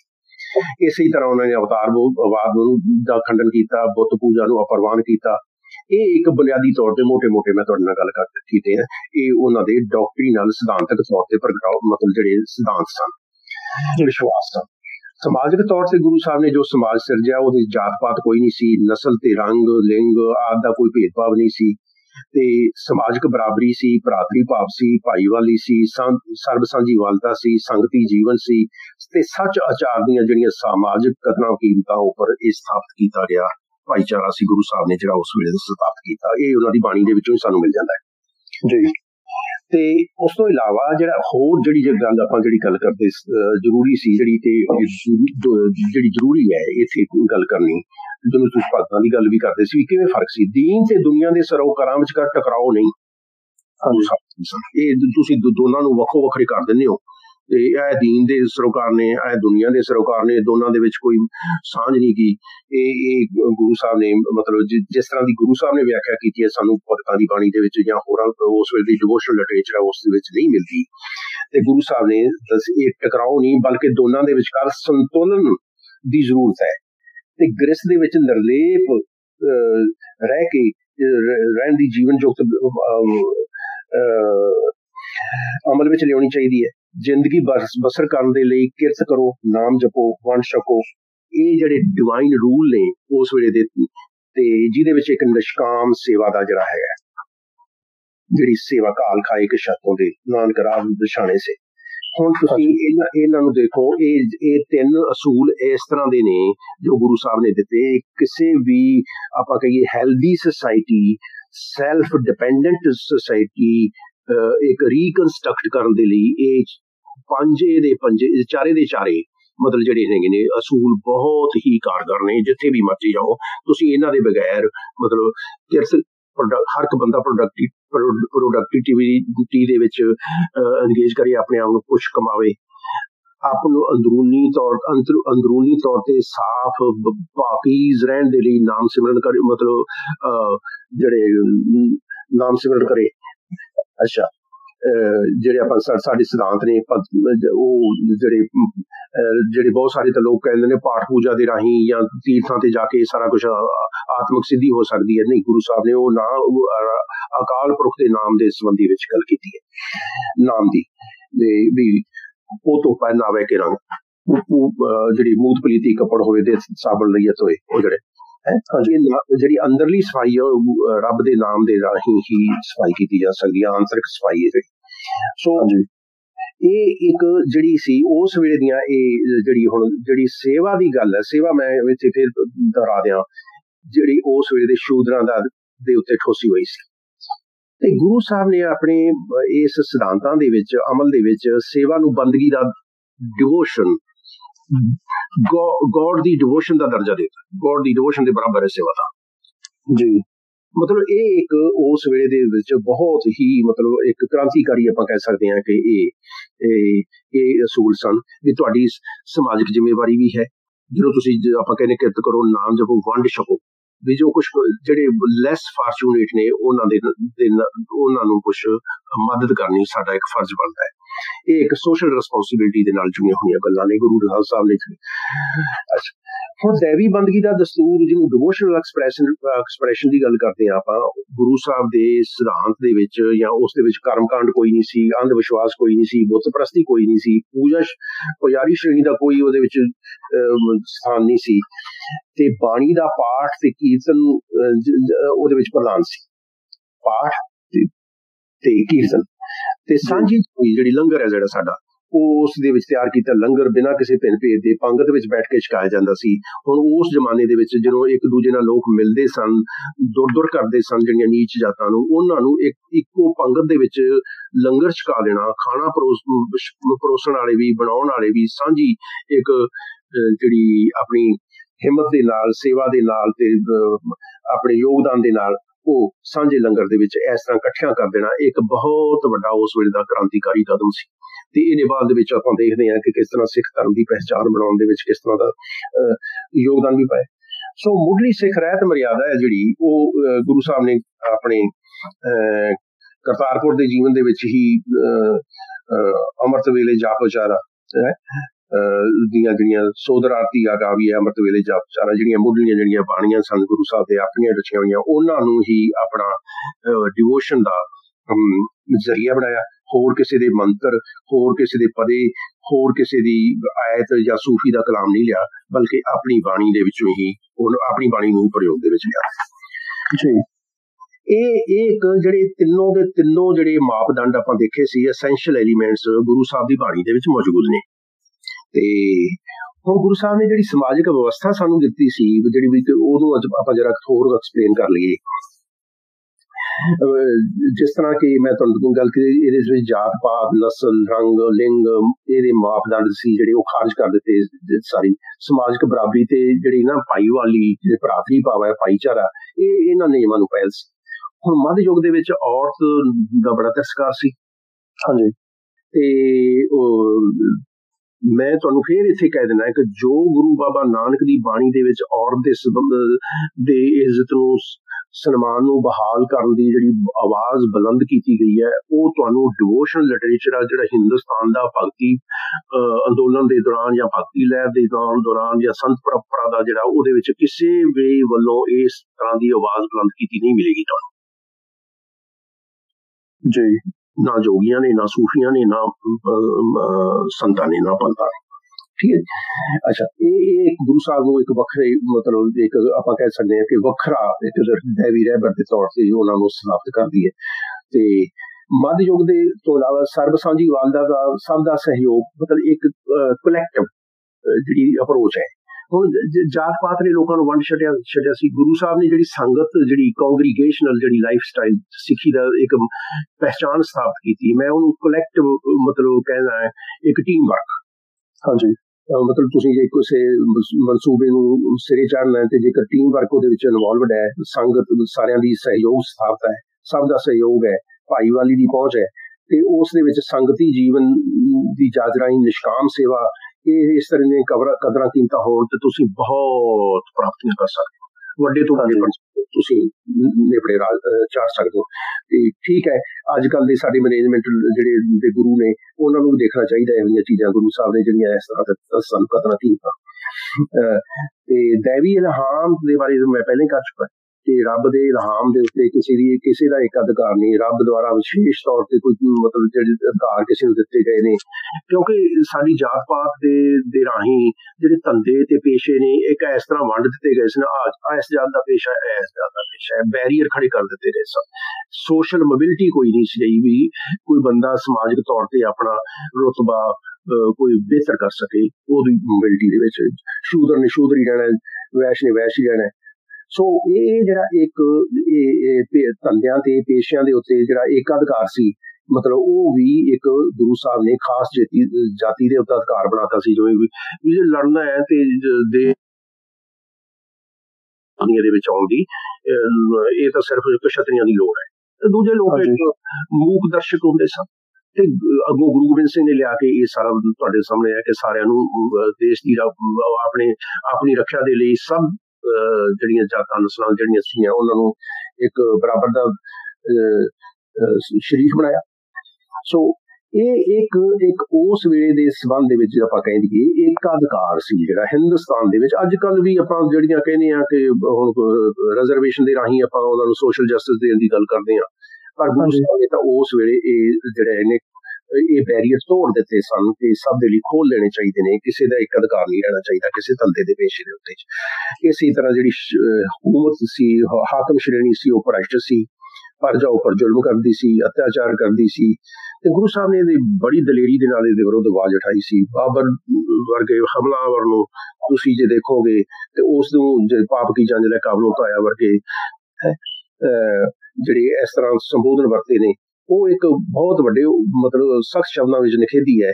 ਤੇ ਜੇਕਰ ਮੈਂ ਜਿਹੜੀ ਤੁਹਾਨੂੰ ਇਹ ਗੱਲ ਫੇਰ ਅੱਗੇ ਕਰਦਾ, ਜਿਵੇਂ ਆਪਾਂ ਜਾਤ ਪਾਤ ਦੇ ਸੰਬੰਧ ਦੇ ਵਿੱਚ ਔਰ ਉਸੇ ਹੀ ਤਰ੍ਹਾਂ ਜਿਵੇਂ ਔਰਤ ਦੇ ਸੰਬੰਧ ਦੇ ਵਿੱਚ ਸਨਮਾਨ ਬਹਾਲ ਕਰਨ ਦੇ ਵਿੱਚ, ਤੇ ਇਸੇ ਹੀ ਤਰ੍ਹਾਂ ਜਿਹੜੀ ਹਾਕਮ ਸ਼੍ਰੇਣੀ ਦਾ ਜਿਹੜਾ ਭ੍ਰਿਸ਼ਟ ਤੇ ਅਤਿਆਚਾਰੀ ਵਿਹਾਰ ਨੂੰ ਬੇਪਰਦ ਕਰਨ ਦੇ ਵਿੱਚ ਔਰ ਜਰਵਾਣਿਆਂ ਦੇ ਵਿੱਚ ਬਾਬਰ ਵਰਗੇ ਹਮਲਾਵਰਾਂ ਦੇ ਵਿਰੁੱਧ ਜੋ ਤੁਹਾਨੂੰ ਆਵਾਜ਼ ਪੂਰੇ ਹਿੰਦੁਸਤਾਨ ਦੇ ਵਿੱਚ ਉਸ ਵੇਲੇ ਦੇ ਵਿੱਚ ਕਿਸੇ ਭਗਤੀ ਅੰਦੋਲਨ ਦੇ ਕਿਸੇ ਭਗਤ ਦੀ ਬਾਣੀ ਦੇ ਵਿੱਚ, ਕਿਸੇ ਸੂਫੀ ਦੀ ਬਾਣੀ ਦੇ ਵਿੱਚ ਨਹੀਂ ਮਿਲੇਗੀ। ਨਹੀਂ ਮਿਲੂਗੀ। ਠੀਕ ਹੈ। ਉਹ ਇਹ ਇੱਕ ਗੁਰੂ ਸਾਹਿਬ ਦਾ ਇੱਕ ਆਪਣਾ ਇੱਕ ਵੱਖਰਾ ਜਿਹੜਾ ਤੇ ਵਿਲੱਖਣ ਮਤਲਬ ਧਾਰਮਿਕ ਰਹਿਬਰ ਜਿਹੜਾ ਲੋਕਾਂ ਦੀ ਦੁੱਖ ਸੁੱਖ ਦੇ ਵਿੱਚ ਮਤਲਬ ਬਹੁਤ ਮਤਲਬ ਜਿੱਥੇ ਉਹ ਪੀਰਨੇ ਪਾਏ ਨੇ, ਉਹਨੇ ਰਸ ਕੇ ਕੋਂਗੂ ਪਾਏ ਵੀ ਲਾਲੋ ਵਾਲੀ ਗੱਲ ਜਿਹੜੀ ਹੈ, ਮਤਲਬ ਜਿਹੜੇ ਉਹ ਆਵਾਜ਼ ਉਹਨਾਂ ਦੇ ਤੱਕ ਖੜਾ ਹੈ। ਤੇ ਫਿਰ ਉਹ ਜਿਹੜੀ ਅੱਗੇ ਜਿਹੜੀ ਸਭ ਤੋਂ ਇੰਪੋਰਟੈਂਟ ਗੱਲ ਹੈ ਕਿ ਮੱਧ ਯੁੱਗ ਦੇ ਵਿੱਚ ਇੰਨੀ ਹਿੰਮਤ ਕਰਨੀ, ਸੱਚ ਸੁਣਾਇਆ ਸੀ ਸੱਚ ਕੀ ਵੇਲਾ। ਇਹ ਹਰ ਇੱਕ ਬੰਦੇ ਦਾ ਉਦੇਸ਼ ਹੋਣਾ ਚਾਹੀਦਾ ਹੈ ਕਿ ਸੱਚ ਨੂੰ ਬਿਨਾਂ ਕਿਸੇ ਲਾਗ ਦੇ, ਬਿਨਾਂ ਕਿਸੇ ਲਿਹਾਜ਼ ਦੇ ਉਹ ਉਸੇ ਵਕਤ ਹੀ ਬਿਆਨ ਕਰਨਾ ਚਾਹੀਦਾ ਹੈ, ਉਸੇ ਵਕਤ ਹੀ ਉਸ ਦੇ ਉੱਤੇ ਪਹਿਰਾ ਦੇਣਾ ਚਾਹੀਦਾ ਹੈ। ਸੱਚਾਈ ਦੇ ਨਾਲ ਖੜਨਾ ਚਾਹੀਦਾ ਹੈ, ਨਾ ਕਿ ਬੁਰਾਈ ਦੇ ਨਾਲ। ਸੱਚ ਸੁਣਾਏ ਸੀ ਸੱਚ ਕੀ ਵੇਲਾ, ਇਹ ਸਾਡਾ ਇੱਕ ਬਹੁਤ ਵੱਡਾ ਇੱਕ ਸਿੱਖਾਂ ਨੂੰ ਇਹ ਸੰਦੇਸ਼ ਦਿੱਤਾ ਗਿਆ ਹੈ। ਸਿੱਖਾਂ ਦਾ ਇਸੇ ਸੱਚ ਸੁਣਾਏ ਸੀ ਸੱਚ ਕੀ ਵੇਲਾ ਮਤਲਬ ਕਿ ਸਿੱਖ ਬਦੀ ਦੇ ਨਾਲ ਸਮਝੌਤਾ ਨਹੀਂ ਕਰ ਸਕਦਾ, ਬੁਰਾਈ ਦੇ ਨਾਲ ਸਮਝੌਤਾ ਨਹੀਂ ਕਰ ਸਕਦਾ। ਸੱਚ ਦੇ ਉੱਤੇ ਸੱਚ ਦਾ ਇਹ ਪਹਿਰੇਦਾਰ ਹੈ। ਸੋ ਧਾਰਮਿਕ ਪੱਖਪਾਤ ਖਤਮ ਕਰਨ ਤੋਂ ਇਲਾਵਾ ਗੁਰੂ ਸਾਹਿਬ ਨੇ ਜਿਹੜਾ ਉਸ ਵੇਲੇ ਦੇ ਧਾਰਮਿਕ ਤੌਰ ਤੇ ਵਿਤਕਰਾ ਕੀਤਾ ਜਾਂਦਾ ਸੀ, ਪੱਖਪਾਤ ਕੀਤਾ ਜਾਂਦਾ ਸੀ, ਗੈਰ ਮੁਸਲਿਮ ਜਿਹੜੇ ਧਰਮਾਂ ਦੇ ਲੋਕ ਸਨ ਉਹਨਾਂ ਉੱਤੇ ਪਾਬੰਦੀਆਂ ਲਾਈਆਂ ਜਾਂਦੀਆਂ ਸਨ। ਜੇ ਆਪਾਂ ਕਹੀਏ ਪਲੂਰਲਿਸਟਿਕ ਕਰੈਕਟਰ ਆਫ ਸੋਸਾਇਟੀ ਜਿਹੜਾ ਹੈ ਉਸ ਨੂੰ ਬਹਾਲ ਕਰਨ ਦੇ ਲਈ ਬਹੁਵਿਧ ਸਮਾਜਿਕ ਵਿਵਸਥਾ ਜਿਹਦੇ ਸਾਰੇ ਧਰਮਾਂ ਦੇ ਲੋਕਾਂ ਨੂੰ ਬਰਾਬਰੀ ਦੇ ਅਧਿਕਾਰ ਹੋਣ, ਉਹ ਗੁਰੂ ਸਾਹਿਬ ਨੇ ਉਸ ਵੇਲੇ ਦੇ ਜਿਹੜੀ ਇੱਕ ਆਮ ਤੌਰ ਤੇ ਪ੍ਰਚਲਿਤ ਸੀ ਉਸ ਨੂੰ ਦੇ ਉੱਤੇ ਦੇ ਹੱਕ ਦੇ ਵਿੱਚ ਆਵਾਜ਼ ਉਠਾਈ। ਠੀਕ ਹੈ ਜੀ। ਹੁਣ ਇਹ ਜਿਹੜੀਆਂ ਚੀਜ਼ਾਂ ਨੇ ਮਲਟੀਕਲਚਰਲਿਜ਼ਮ ਜਿਹਨੂੰ ਅੱਜ ਕਹਿਣ ਲੱਗ ਪਏ ਆ, ਕਲਚਰਲ ਡਾਇਵਰਸਿਟੀ ਕਹਿਣ ਲੱਗ ਪਏ ਆ ਆਪਾਂ, ਤੇ ਇਹ ਇੱਕ ਜਿਹੜੀ ਸੋਸ਼ਲ ਰੀਕਨਸਟਰਕਸ਼ਨ ਦੀ ਗੱਲ ਕਰਦੇ ਆ, ਸੋਸ਼ਲ ਜਸਟਿਸ ਦੀ ਗੱਲ ਕਰਦੇ ਆ, ਆਪਾਂ ਐਮਪਾਵਰਮੈਂਟ ਦੀ ਗੱਲ ਕਰਦੇ ਆ, ਤੇ ਗੁਰੂ ਸਾਹਿਬ ਦੀ ਇਹ ਜਿਹੜੀ ਸਮਾਜਿਕ ਵਿਵਸਥਾ ਦੇ ਵਿੱਚ ਇਹ ਸਾਰੇ ਐਲੀਮੈਂਟ ਸ਼ਾਮਲ ਸਨ। ਜਦੋਂ ਇੱਕ ਲੇਬਰ ਦੇ ਕੋਈ ਵੀ ਅਧਿਕਾਰ ਨਹੀਂ ਸਨ ਤੇ ਗੁਰੂ ਸਾਹਿਬ ਜਿਹੜੇ ਕਹਿੰਦੇ ਜਿਹੜੇ ਕਿਸੇ ਦਾ ਹੱਕ ਮਾਰਨਾ, ਜਿਹੜਾ ਉਹ ਸੂਰ ਗਾਏ ਹੈ। ਹਾਂਜੀ ਜਿਹੜੇ ਉਸ ਵੇਲੇ ਮਤਲਬ ਜਦੋਂ 15ਵੀਂ 16ਵੀਂ ਸ਼ਤਾਬਦੀ ਵਿੱਚ ਹਾਲੇ ਮਤਲਬ ਲੇਬਰ ਕਲਾਸ ਦਾ ਕੋਈ ਰੂਪ ਮਤਲਬ ਵਰਕਰ ਦੇ ਕੋਈ ਮਤਲਬ ਦੇ ਸੰਬੰਧ ਦੇ ਵਿੱਚ ਕੋਈ ਮਤਲਬ ਆਪਾਂ ਕਹਿ ਸਕਦੇ ਹਾਂ ਕਿ ਉਹਨਾਂ ਦੀ ਰਿਆਇਤ ਨਹੀਂ ਸੀ ਉਹਦਾ। ਤੇ ਗੁਰੂ ਸਾਹਿਬ ਨੇ ਮਤਲਬ ਇੱਕ ਜਿਹੜੀ ਨਾ ਹੱਕ ਪਰਾਇਆ ਨਾਨਕਾ ਉਸ ਸੂਰ ਗਾਏ ਮਤਲਬ ਦੀ ਗੱਲ ਕੀਤੀ ਕਿ ਉਹਨਾਂ ਨੂੰ ਵੀ ਸੁਰੱਖਿਅਤ ਕਰਨ ਦੀ ਇੱਕ ਆਵਾਜ਼ ਉਠਾਈ। ਤੇ ਇੱਕ ਧਾਰਮਿਕ ਪੱਖਪਾਤ ਸਾਫ਼ ਸੁਥਰਾ ਸਿਹਤਮੰਦ ਖੁਸ਼ਹਾਲ ਤੇ ਆਤਮ ਨਿਰਭਰ ਸਮਾਜ ਸਿਰਜਣ ਲਈ ਮਤਲਬ ਇਹ ਸਾਡੇ ਡੈਵੀ ਨੇਮ ਸਾਡੇ ਲਈ ਸਾਹਮਣੇ ਰੱਖੇ। ਤੇ ਇੱਕ ਕਿਸ ਤਰ੍ਹਾਂ ਉਸ ਵੇਲੇ ਦੀ ਇੱਕ ਬਹੁਤ ਵੱਡਾ ਇੱਕ ਸੁਣਾ ਮੈਂ ਜਿਵੇਂ ਤੁਹਾਨੂੰ ਕਿਹਾ ਕਿ ਸੇਵਾ ਸਾਡਾ ਬਹੁਤ ਹੈ ਮਤਲਬ ਇੱਕ ਸ਼ੂਦਰਾਂ ਦੇ ਹਿੱਸੇ ਆਈ ਸੀ। ਮਤਲਬ ਸਭ ਤੋਂ ਨੀਚ ਮਤਲਬ ਜਿਹੜਾ ਕੰਮ ਹੈ ਵੀ ਇਹ ਸੇਵਾ ਹੈ। ਇਹ ਤੇ ਗੁਰੂ ਸਾਹਿਬ ਨੇ ਇਸ ਨੂੰ ਰੱਬ ਦੀ ਬੰਦਗੀ ਦੇ ਬਰਾਬਰ ਦਾ ਦਰਜਾ ਦੇ ਦਿੱਤਾ ਸੇਵਾ ਦੇ ਰਾਹੀਂ। ਇਹ ਇੱਕ ਬਹੁਤ ਵੱਡੀ ਗੱਲਬਾਤ ਸੀ। ਸੋ ਇਹ ਜਿਹੜੀਆਂ ਗੁਰੂ ਸਾਹਿਬ ਦੀ ਇਹ ਗ੍ਰੇਟ ਕੰਟਰੀਬਿਊਸ਼ਨ ਸੀ ਸੋਸ਼ਲ ਰੀਕਨਸਟਰਕਸ਼ਨ ਦੇ ਵਿੱਚ ਤੇ ਇਹ ਆਪਾਂ ਭੁਲਾ ਨਹੀਂ ਸਕਦੇ। ਤੇ ਇਹ ਜਿਹੜੀ ਸਭ ਤੋਂ ਇੰਪੋਰਟੈਂਟ ਗੱਲ ਜਿਹੜੀ ਮੈਂ ਤੁਹਾਡੇ ਨਾਲ ਸਾਂਝੀ ਕਰਨ ਲੱਗਿਆ ਗੁਰੂ ਸਾਹਿਬ ਦੇ ਜਿਹੜੇ ਹੈ ਤੇ ਜਿਹੜਾ ਧਰਮ ਹੈ ਇਹ ਸਮਾਜ ਤੇ ਮਨੁੱਖਤਾ ਦੇ ਕਲਿਆਣ ਦੇ ਲਈ ਹੈ। ਜਿਹੜੇ ਉਸ ਵੇਲੇ ਦੀ ਮੱਧਯੁੱਗ ਸੋਚ ਸੀ ਉਹ ਰੱਬ ਤੋਂ ਸ਼ੁਰੂ ਹੁੰਦੀ ਸੀ ਤੇ ਰੱਬ ਦੇ ਵਿੱਚ ਹੀ ਸਮਾ ਜਾਂਦੀ ਸੀ ਵੀ ਰੱਬ ਤੋਂ ਮੁਕਤੀ ਗ੍ਰਹਿਣ ਕਰਨੀ ਹੈ। ਤੇ ਦੂਜਾ ਰੱਬ ਦੇ ਵਿੱਚ ਹੀ ਮਤਲਬ ਡਿਵਾਈਨ ਸੈਂਟਰਿਕ ਸੀ। ਡਿਵਾਈਨ ਸੈਂਟਰਿਕ ਮੈਂ ਕਹਿੰਦਾ ਉਹਨੂੰ ਬੰਦਗੀ ਮਤਲਬ ਪੂਰੇ ਦਾ ਪੂਰਾ ਜਿਹੜਾ ਸਾਡਾ ਉਹਦਾ ਨਜ਼ਰੀਆ ਸੀ ਜਿਹੜੀ ਵਿਜ਼ਨ ਸੀ ਉਸ ਵੇਲੇ ਦਾ ਮੱਧਯੁੱਗ ਦਾ ਉਹ ਡਿਵਾਈਨ ਵਿਜ਼ਨ ਸੀ ਜਿਹਨੂੰ ਅਸੀਂ ਕਹਿੰਦੇ ਹਾਂ। ਉਹਦੇ ਚ ਕੀ ਸੀ ਰੱਬ ਤੋਂ ਸ਼ੁਰੂ ਹੁੰਦੀ ਹੈ ਗੱਲ ਰੱਬ ਚ ਸਮਾ ਜਾਂਦੀ ਹੈ। ਪਰ ਗੁਰੂ ਸਾਹਿਬ ਨੇ ਜਿਹੜੇ ਇਹਦੇ ਵਿੱਚ ਜਿਹੜੀ ਆਪਣੀ ਜਿਹੜੀ ਤਹਿਜ਼ੀਬ ਸੀ ਜਿਹੜੀ ਜਾਂ ਆਪਾਂ ਸਿਧਾਂਤ ਸਨ ਤੇ ਜਿਹੜਾ ਅਮਲ ਸੀ ਜਿਹੜਾ ਦਸਤੂਰ ਉਹਨਾਂ ਨੇ ਸੱਭਿਆਚਾਰ ਸਥਾਪਿਤ ਕੀਤਾ ਉਹਦੇ ਚ ਮਨੁੱਖ ਨੂੰ ਤੇ ਸਮਾਜ ਨੂੰ ਕੇਂਦਰ ਵਿੱਚ ਲਿਆਂਦਾ ਜਿਹਨੂੰ ਤੁਸੀਂ ਕਹਿੰਦੇ ਮੀਰੀ ਤੇ ਪੀਰੀ। ਹਾਂਜੀ ਇਹ ਕਿਸ ਨਾਲ ਦੋਨਾਂ ਦੇ ਵਿੱਚ ਇੱਕ ਸੰਜੋਗ ਤੇ ਇੱਕ ਸੰਤੁਲਨ ਵੀ ਇਹ ਦੋਨਾਂ ਇਹ ਗੁਰੂ ਸਾਹਿਬ ਨੇ ਇਹ ਇੱਕ ਬਹੁਤ ਉਸ ਵੇਲੇ ਦੀ ਜਿਹੜੀ ਅਧਿਆਤਮਕ ਤੌਰ ਤੇ ਹਿੰਦੁਸਤਾਨ ਦੀ ਜਿਹੜੀ ਸਪਿਰਿਚੁਅਲ ਜਿਹੜੀ ਟ੍ਰੈਡੀਸ਼ਨ ਸੀ ਉਹਦੇ ਵਿੱਚ ਸਟੈਗਨੇਸ਼ਨ ਹਾਈ ਸੀ ਵੀ ਮਨੁੱਖਤਾ ਦਾ ਕਲਿਆਣ ਸਮਾਜ ਦਾ ਕਲਿਆਣ ਉਹਨਾਂ ਦਾ ਆਸ਼ਾ ਨਹੀਂ ਸੀ ਹੁੰਦਾ ਉਸ ਵੇਲੇ ਦੀ ਜਿਹੜੀ ਸਪਿਰਿਚੁਅਲਿਟੀ ਹੈ। ਪਰ ਗੁਰੂ ਸਾਹਿਬ ਨੇ ਜਿਹੜੀ ਆਪਣੀ ਸਪਿਰਿਚੁਅਲਿਟੀ ਸੀ ਜਿਹੜੀ ਗੁਰੂ ਸਾਹਿਬ ਦੀ ਮਤਲਬ ਉਹਦੀ ਜਿਹੜੀ ਵਿਸ਼ੇਸ਼ ਮਤਲਬ ਮੈਂ ਕਹਿ ਸਕਦਾ ਕਰੈਕਟਰਿਸਟਿਕ ਹੈ ਜਿਹੜੀ ਉਹ ਮਨੁੱਖ ਨੂੰ ਤੇ ਸਮਾਜ ਨੂੰ ਇਸ ਦੇ ਕਲਿਆਣ ਨੂੰ ਉਹਨੇ ਆਪਣੇ ਧਰਮ ਦੇ ਕੇਂਦਰ ਵਿੱਚ ਲਿਆ ਕੇ ਖੜਾ ਕਰ ਦਿੱਤਾ। ਮਤਲਬ ਅਸੀਂ ਕਹਿ ਸਕਦੇ ਆ ਸਮਰੀ ਚ ਕਿ ਮੇਰੀ ਪੀ ਦਾ ਮਤਲਬ ਫਿਰ ਇਹ ਹੋਇਆ ideology and implementation of that ideology. ਹਾਂਜੀ ਜਿਹੜੀ ਤੁਹਾਡੀ ਮਤਲਬ ਜਿਹੜੇ ਸਿਧਾਂਤ ਨੇ ਉਹਨਾਂ ਨੂੰ ਤੁਸੀਂ ਮਤਲਬ ਸੋਸ਼ਲ ਕੰਸਰਨ ਨੇ ਜਿਹੜੇ ਨੇ ਉਸ ਦੇ ਮੁਤਾਬਕ ਉਹਨਾਂ ਨੂੰ ਇੰਪਲੀਮੈਂਟ ਕਰਨਾ ਉਹਨੂੰ ਉਹਦੇ ਮੁਤਾਬਕ ਵਿਵਸਥਾ ਕਾਇਮ ਕਰਨੀ। ਹੁਣ ਅਗਲੀ ਗੱਲ ਜਿਹੜੀ ਮੈਂ ਤੁਹਾਡੇ ਨਾਲ ਉਹੀ ਗੱਲ ਸਮਾਜਿਕ ਵਿਵਸਥਾ ਤਾਂ ਇਸ ਤਰ੍ਹਾਂ ਦੀ ਆ ਗਈ। ਹੁਣ ਗੁਰੂ ਸਾਹਿਬ ਦਾ ਜਿਹੜਾ ਫਿਊਚਰਿਸਟਿਕ ਮੈਂ ਆਮ ਤੌਰ ਤੇ ਕਹਿਣਾ ਹੁੰਦਾ ਮਤਲਬ ਡੋਂਟ ਇਗਨੋਰ ਦਾ ਪ੍ਰੈਜ਼ੈਂਟ। ਹਾਂਜੀ ਲਿਵ ਇਨ ਪ੍ਰੈਜ਼ੈਂਟ ਬੀ ਫਿਊਚਰਿਸਟ ਅਗਾਹਾਂ ਕੋ ਉਤਰਾਗ ਪਿੱਛਾ ਫੇਰ ਨਾ ਮਹੌਂਡੜਾ। ਹਾਂਜੀ ਆਪਣਾ ਜਿਹੜਾ ਸੰਘਰਸ਼ ਹੈ ਆਪਣਾ ਜੀਵਨ ਦੀ ਜਿਹੜੀ ਤੋਰ ਹੈ ਉਹਨੂੰ ਪਿੱਛੇ ਨੂੰ ਮੋਢਿਆਂ ਤੋਂ ਪਿੱਛੇ ਨੂੰ ਮੁੜ ਕੇ ਨਾ ਦੇਖੋ ਅੱਗੇ ਨੂੰ ਦੇਖੋ ਫਿਊਚਰ ਅੱਗੋਂ ਦੇ ਜੇ ਚੇਤੀ ਆ ਤੇ ਕਾਇਤ ਮਿਲੇ ਸਜਾਏ। ਜਦੋਂ ਬਾਬਰ ਨੇ ਹਮਲਾ ਕੀਤਾ ਸੀ ਜੇ ਇਹਦੇ ਸੰਬੰਧ ਦੇ ਵਿੱਚ ਉਹ ਕਹਿੰਦੇ ਨੇ ਕਿ ਜੇ ਪਹਿਲਾਂ ਹੀ ਸੋਚਿਆ ਹੁੰਦਾ ਤੇ ਆ ਸਾਰਾ ਕੁਝ ਨਹੀਂ ਸੀ ਹੋਣਾ। ਅੱਗੋਂ ਦੇ ਜੇ ਚੇਤੀ ਆ ਤੇ ਕਾਇਤ ਮਿਲੇ ਸਜਾਏ। ਸੋ ਇਹ ਡੋਂਟ ਇਗਨੋਰ ਦਾ ਪ੍ਰੈਜ਼ੈਂਟ ਮਤਲਬ live in present actually but be futuristic in your approach. ਇਹ ਗੁਰੂ ਸਾਹਿਬ ਸੀ ਜਿਹੜੀ ਅਪਰੋਚ। ਤੇ ਉਹਨਾਂ ਨੇ ਜਿਹੜੀ ਮੈਂ ਤੁਹਾਨੂੰ ਗੱਲ ਕੀਤੀ ਸੀ ਜਗਤ ਰਚਨਾ ਹੈ ਜਿਹੜੀ ਇਹ ਮਿਥਿਆ ਨਹੀਂ ਗਾ ਇਹ ਮਾਇਆ ਨਹੀਂ ਗਾ ਇਹ ਇੱਕ ਹਕੀਕਤ ਹੈ। ਇਹ ਮਨੁੱਖ ਦੇ ਲਈ ਤਾਂ ਇਹ ਸੰਸਾਰ ਧਰਮ ਕਮਾਉਣ ਦੀ ਇੱਕ ਜਗ੍ਹਾ ਹੈ ਇੱਕ ਧਰਮਸਾਲ ਦੇ ਬਰਾਬਰ ਹੈ। ਇਸ ਨੂੰ ਇਹਦਾ ਤਿਰਸਕਾਰ ਨਹੀਂ ਕਰਨ ਦੀ ਲੋੜ। ਰੂਹਾਨੀ ਪ੍ਰਗਤੀ ਦੇ ਲਈ ਸੰਸਾਰ ਦਾ ਸਮਾਜ ਦਾ ਪਰਿਵਾਰ ਦਾ ਤਿਆਗ ਕਰਨ ਦੀ ਲੋੜ ਨਹੀਂ। ਮਾਇਆ ਵਿੱਚ ਉਦਾਸ ਰਹਿਣ ਦਾ ਸਿਧਾਂਤ ਹੋਣਾ ਚਾਹੀਦਾ ਹੈ। ਜਨਤਕ ਜੀਵਨ ਹੈ ਜਿਹੜਾ ਤੁਹਾਡਾ ਪਬਲਿਕ ਲਾਈਫ ਹੈ ਜਿਹੜੀ ਸਮਾਜਿਕ ਵੀ ਰਾਜਨੀਤਿਕ ਵੀ ਧਾਰਮਿਕ ਵੀ ਉਹਦੇ ਵਿੱਚ ਜਿਹੜੇ ਵਿਚਰਨ ਦੇ ਲਈ ਉੱਚ ਅਖਲਾਕੀ ਜਿਹੜੀਆਂ ਕਦਰਾਂ ਕੀਮਤਾਂ ਹੈ ਉਹਨਾਂ ਨੂੰ ਪਹਿਲ ਦਿੱਤੀ ਗਈ ਸੀ। ਮਤਲਬ ਇਹ ਨਹੀਂ ਕਿ ਤੁਸੀਂ ਧਰਮ ਦੇ ਦਾਇਰੇ ਦੇ ਵਿੱਚ ਵਿਚਰਦੇ ਹੋ ਪ੍ਰਚਾਰ ਤੁਸੀਂ ਧਰਮ ਦੇ ਅਸੂਲਾਂ ਦਾ ਕਰੋ ਤੇ ਆਪ ਤੁਸੀਂ ਅਖਲਾਕੀ ਹੋਵੋ। ਇਸੇ ਤਰ੍ਹਾਂ ਰਾਜਨੀਤੀ, ਇਸੇ ਤਰ੍ਹਾਂ ਸਮਾਜਿਕ ਨੇਤਾ।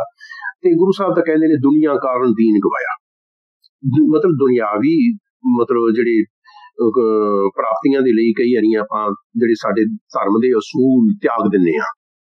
ਇਹ ਲੋਕ ਇਹੋ ਜਿਹੇ ਲੋਕ ਵੀ ਨੇ। ਤੇ ਗੁਰੂ ਸਾਹਿਬ ਤਾਂ ਕਹਿੰਦੇ ਨੇ ਕਿ ਮਨੁੱਖ ਦੀ ਸ਼ਖਸੀਅਤ ਹੈ ਜਿਹੜੀ ਗੁਰੂ ਦੇ ਵਿੱਚ ਦੀਨ ਤੇ ਦੁਨੀ ਦੀਆਂ ਦੋ ਜਿਹੜੀਆਂ ਧਾਰਾਵਾਂ ਨੇ, ਮੀਰੀ ਤੇ ਪੀਰੀ, ਜਿਹਨੂੰ ਅੱਜ ਕੱਲ੍ਹ ਅਸੀਂ ਕਹਿੰਦੇ ਹਾਂ, ਜਿਹਨੂੰ ਅੱਜ ਕੱਲ੍ਹ ਸਾਡੇ ਜਿਹੜੇ ਮਾਡਰਨ ਸਕਾਲਰ ਹੋਲਿਸਟਿਕ ਅਪਰੋਚ ਕਹਿ ਦਿੰਦੇ ਨੇ, ਸਮੁੱਚੀ ਮਤਲਬ ਜਿਹੜੀ ਜਿਹਦੇ ਵਿੱਚ ਸਭ ਕੁਝ ਸ਼ਾਮਲ ਹੈ। ਐਨਵਾਇਰਨਮੈਂਟ ਵੀ ਆ ਗਿਆ ਹੁਣ ਤਾਂ, ਬੜਾ ਕੁਛ ਆ ਗਿਆ ਉਹਦੇ ਵਿੱਚ ਹੁਣ, ਇਹਨੂੰ ਵੀ ਨਹੀਂ ਆਪਾਂ ਇਗਨੋਰ ਕਰ ਸਕਦੇ।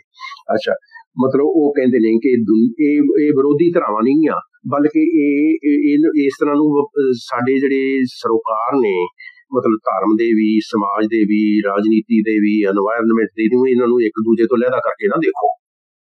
ਗੁਰੂ ਸਾਹਿਬ ਕਹਿੰਦੇ ਨੇ ਪਰ ਵਿਰਤ ਨਿਰਵਿਰਤ ਹਾਠਾਂ ਦੋਵੇਂ, ਇਹ ਦੋ ਕਿਨਾਰੇ ਨੇ, ਦੋ ਧੁਰੇ ਕਹਿ ਦੱਸੋ, ਇੱਕ ਧੁਰੇ ਦੇ ਦੋ ਸਿਰੇ ਨੇ, ਇੱਕ ਉਸ ਪਾਸੇ ਇੱਕ ਉਸੇ ਵਿੱਚ ਧਰਮ ਫਿਰੇ ਰਹਿ ਬਾਰਿਆ।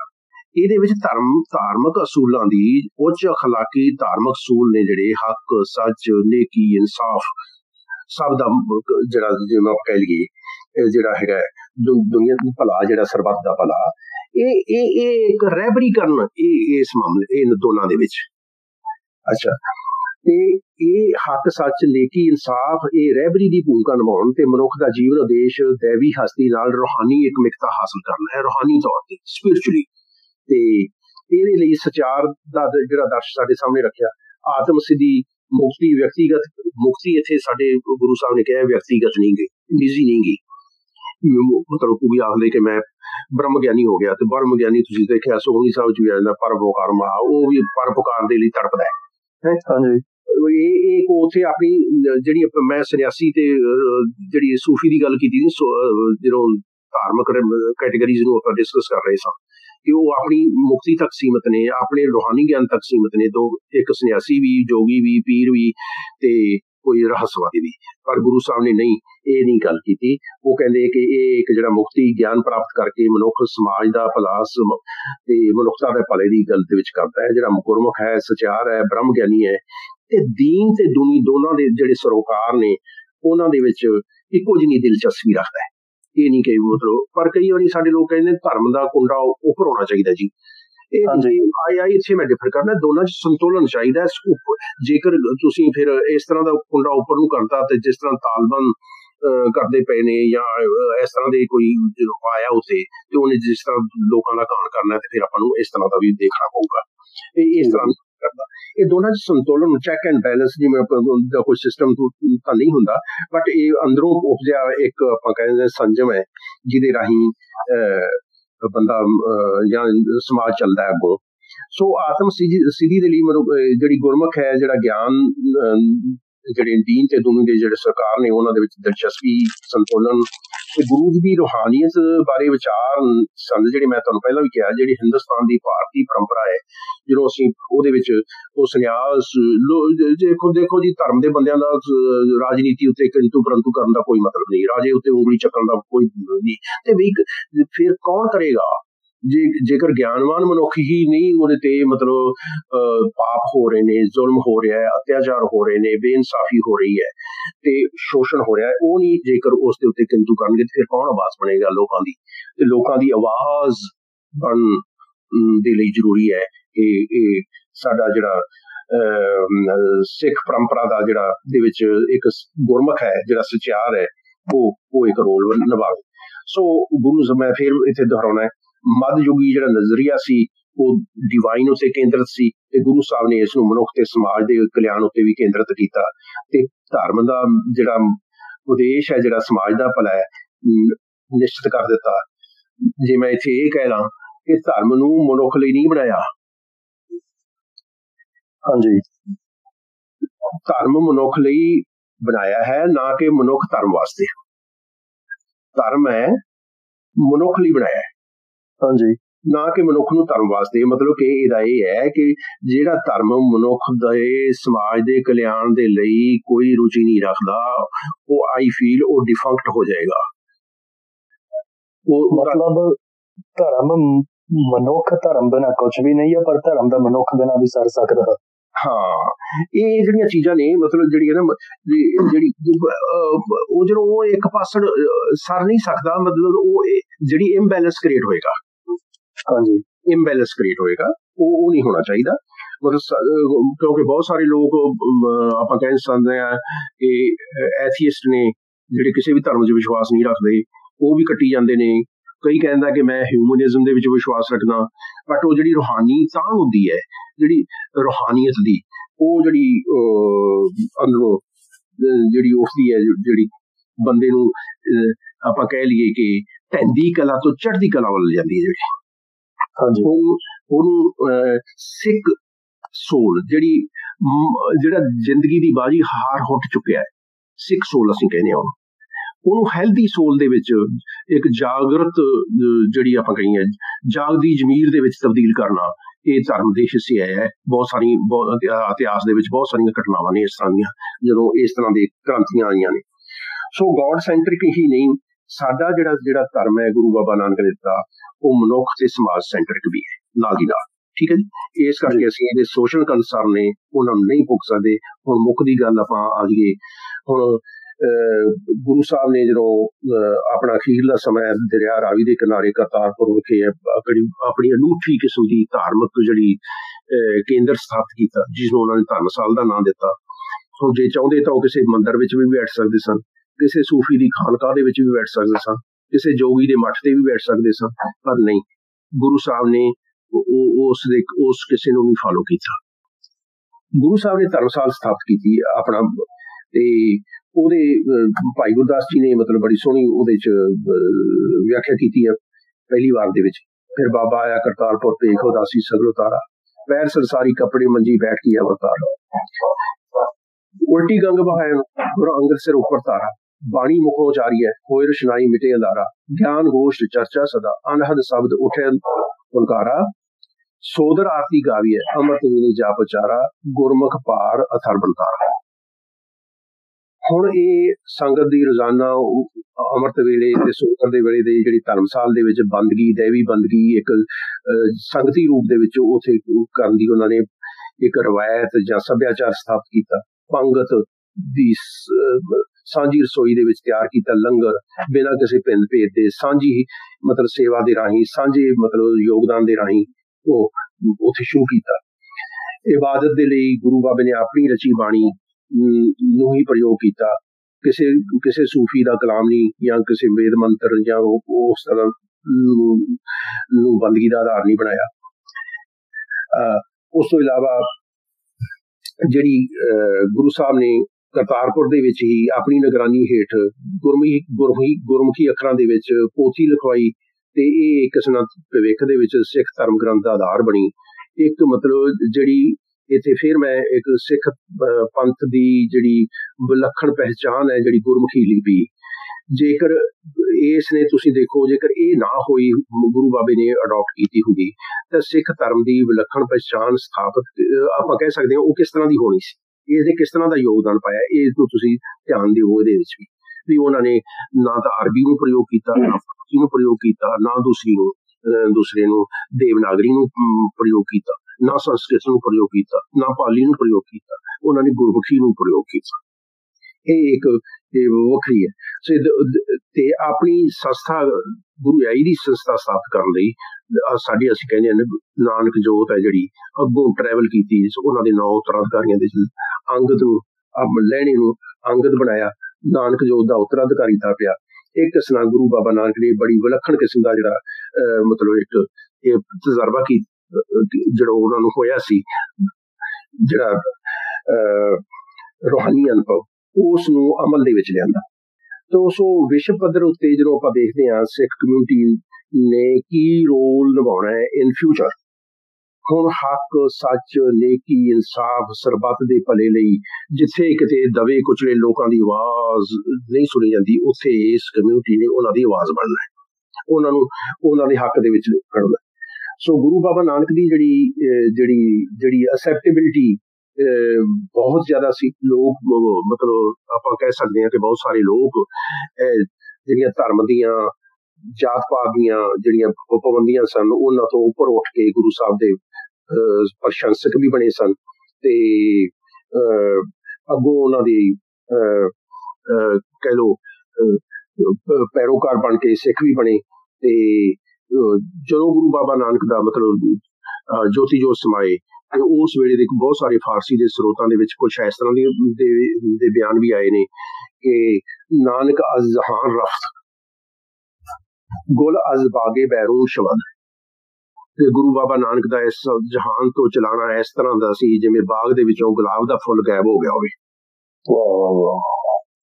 ਸੋ ਇਹ ਇੱਕ ਵਿਲੱਖਣ ਕਿਸਮ ਦਾ ਜਿਹੜਾ ਤਜਰਬਾ ਸੀ ਗੁਰੂ ਬਾਬਾ ਨਾਨਕ ਦਾ। ਇਹਦੇ ਸੰਬੰਧ ਦੇ ਵਿੱਚ ਆਪਾਂ ਅੱਜ ਆਪਣੇ ਸਰੋਤਿਆਂ ਨਾਲ ਸਾਂਝ ਕੀਤੀ ਹੈ। ਸੋ ਤੁਹਾਡੇ ਸਵਾਲ ਕਈ ਆਏ ਨੇ, ਜੇਕਰ ਆਪਣੇ ਪਾਸ ਟਾਈਮ ਹੈ ਤੇ ਮੈਂ ਗੱਲ ਕਰ ਸਕਦਾ। ਹਾਂਜੀ, ਹਲੇ ਸਾਡੇ ਕੋਲ ਮਤਲਬ ਤੁਸੀਂ ਸਮਝ ਲਓ 15 ਮਿੰਟ ਪਏ ਆ।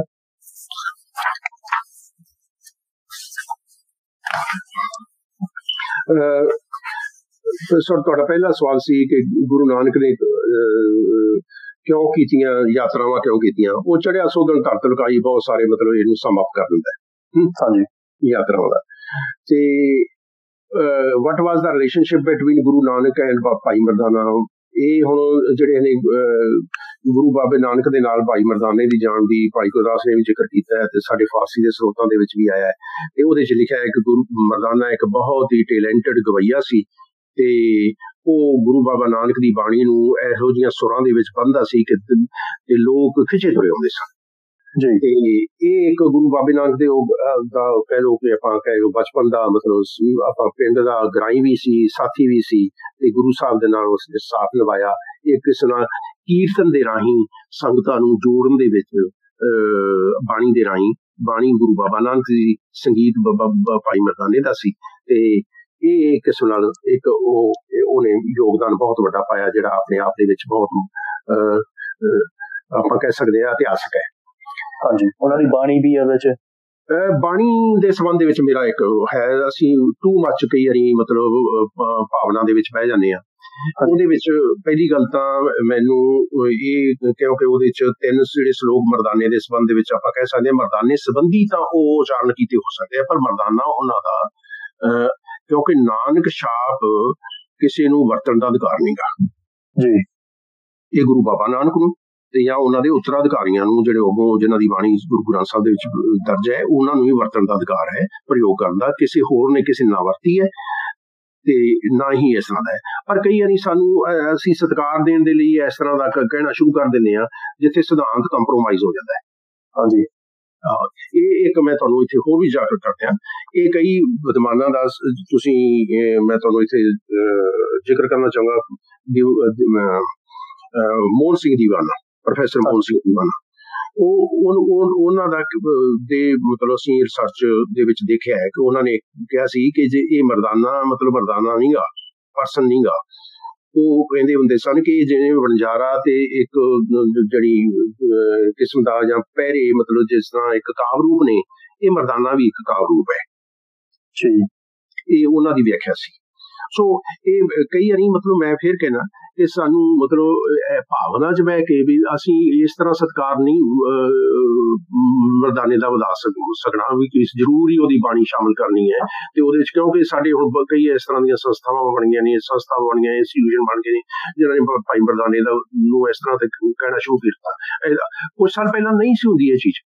ਹਾਂਜੀ, ਪਰ ਹੁਣ ਮਤਲਬ ਪਿਛਲੇ ਅਰਸੇ ਦੇ ਦੌਰਾਨ ਇਸ ਤਰ੍ਹਾਂ ਦੀ ਆ ਗਈ ਹੈ। ਬਟ ਤੁਸੀਂ ਇਹ ਸੋਚ ਕੇ ਦੇਖੋ ਕਿ ਨਾਨਕ ਛਾਪ ਵਰਤਣ ਦਾ ਅਧਿਕਾਰੀ ਕੌਣ ਹੈ?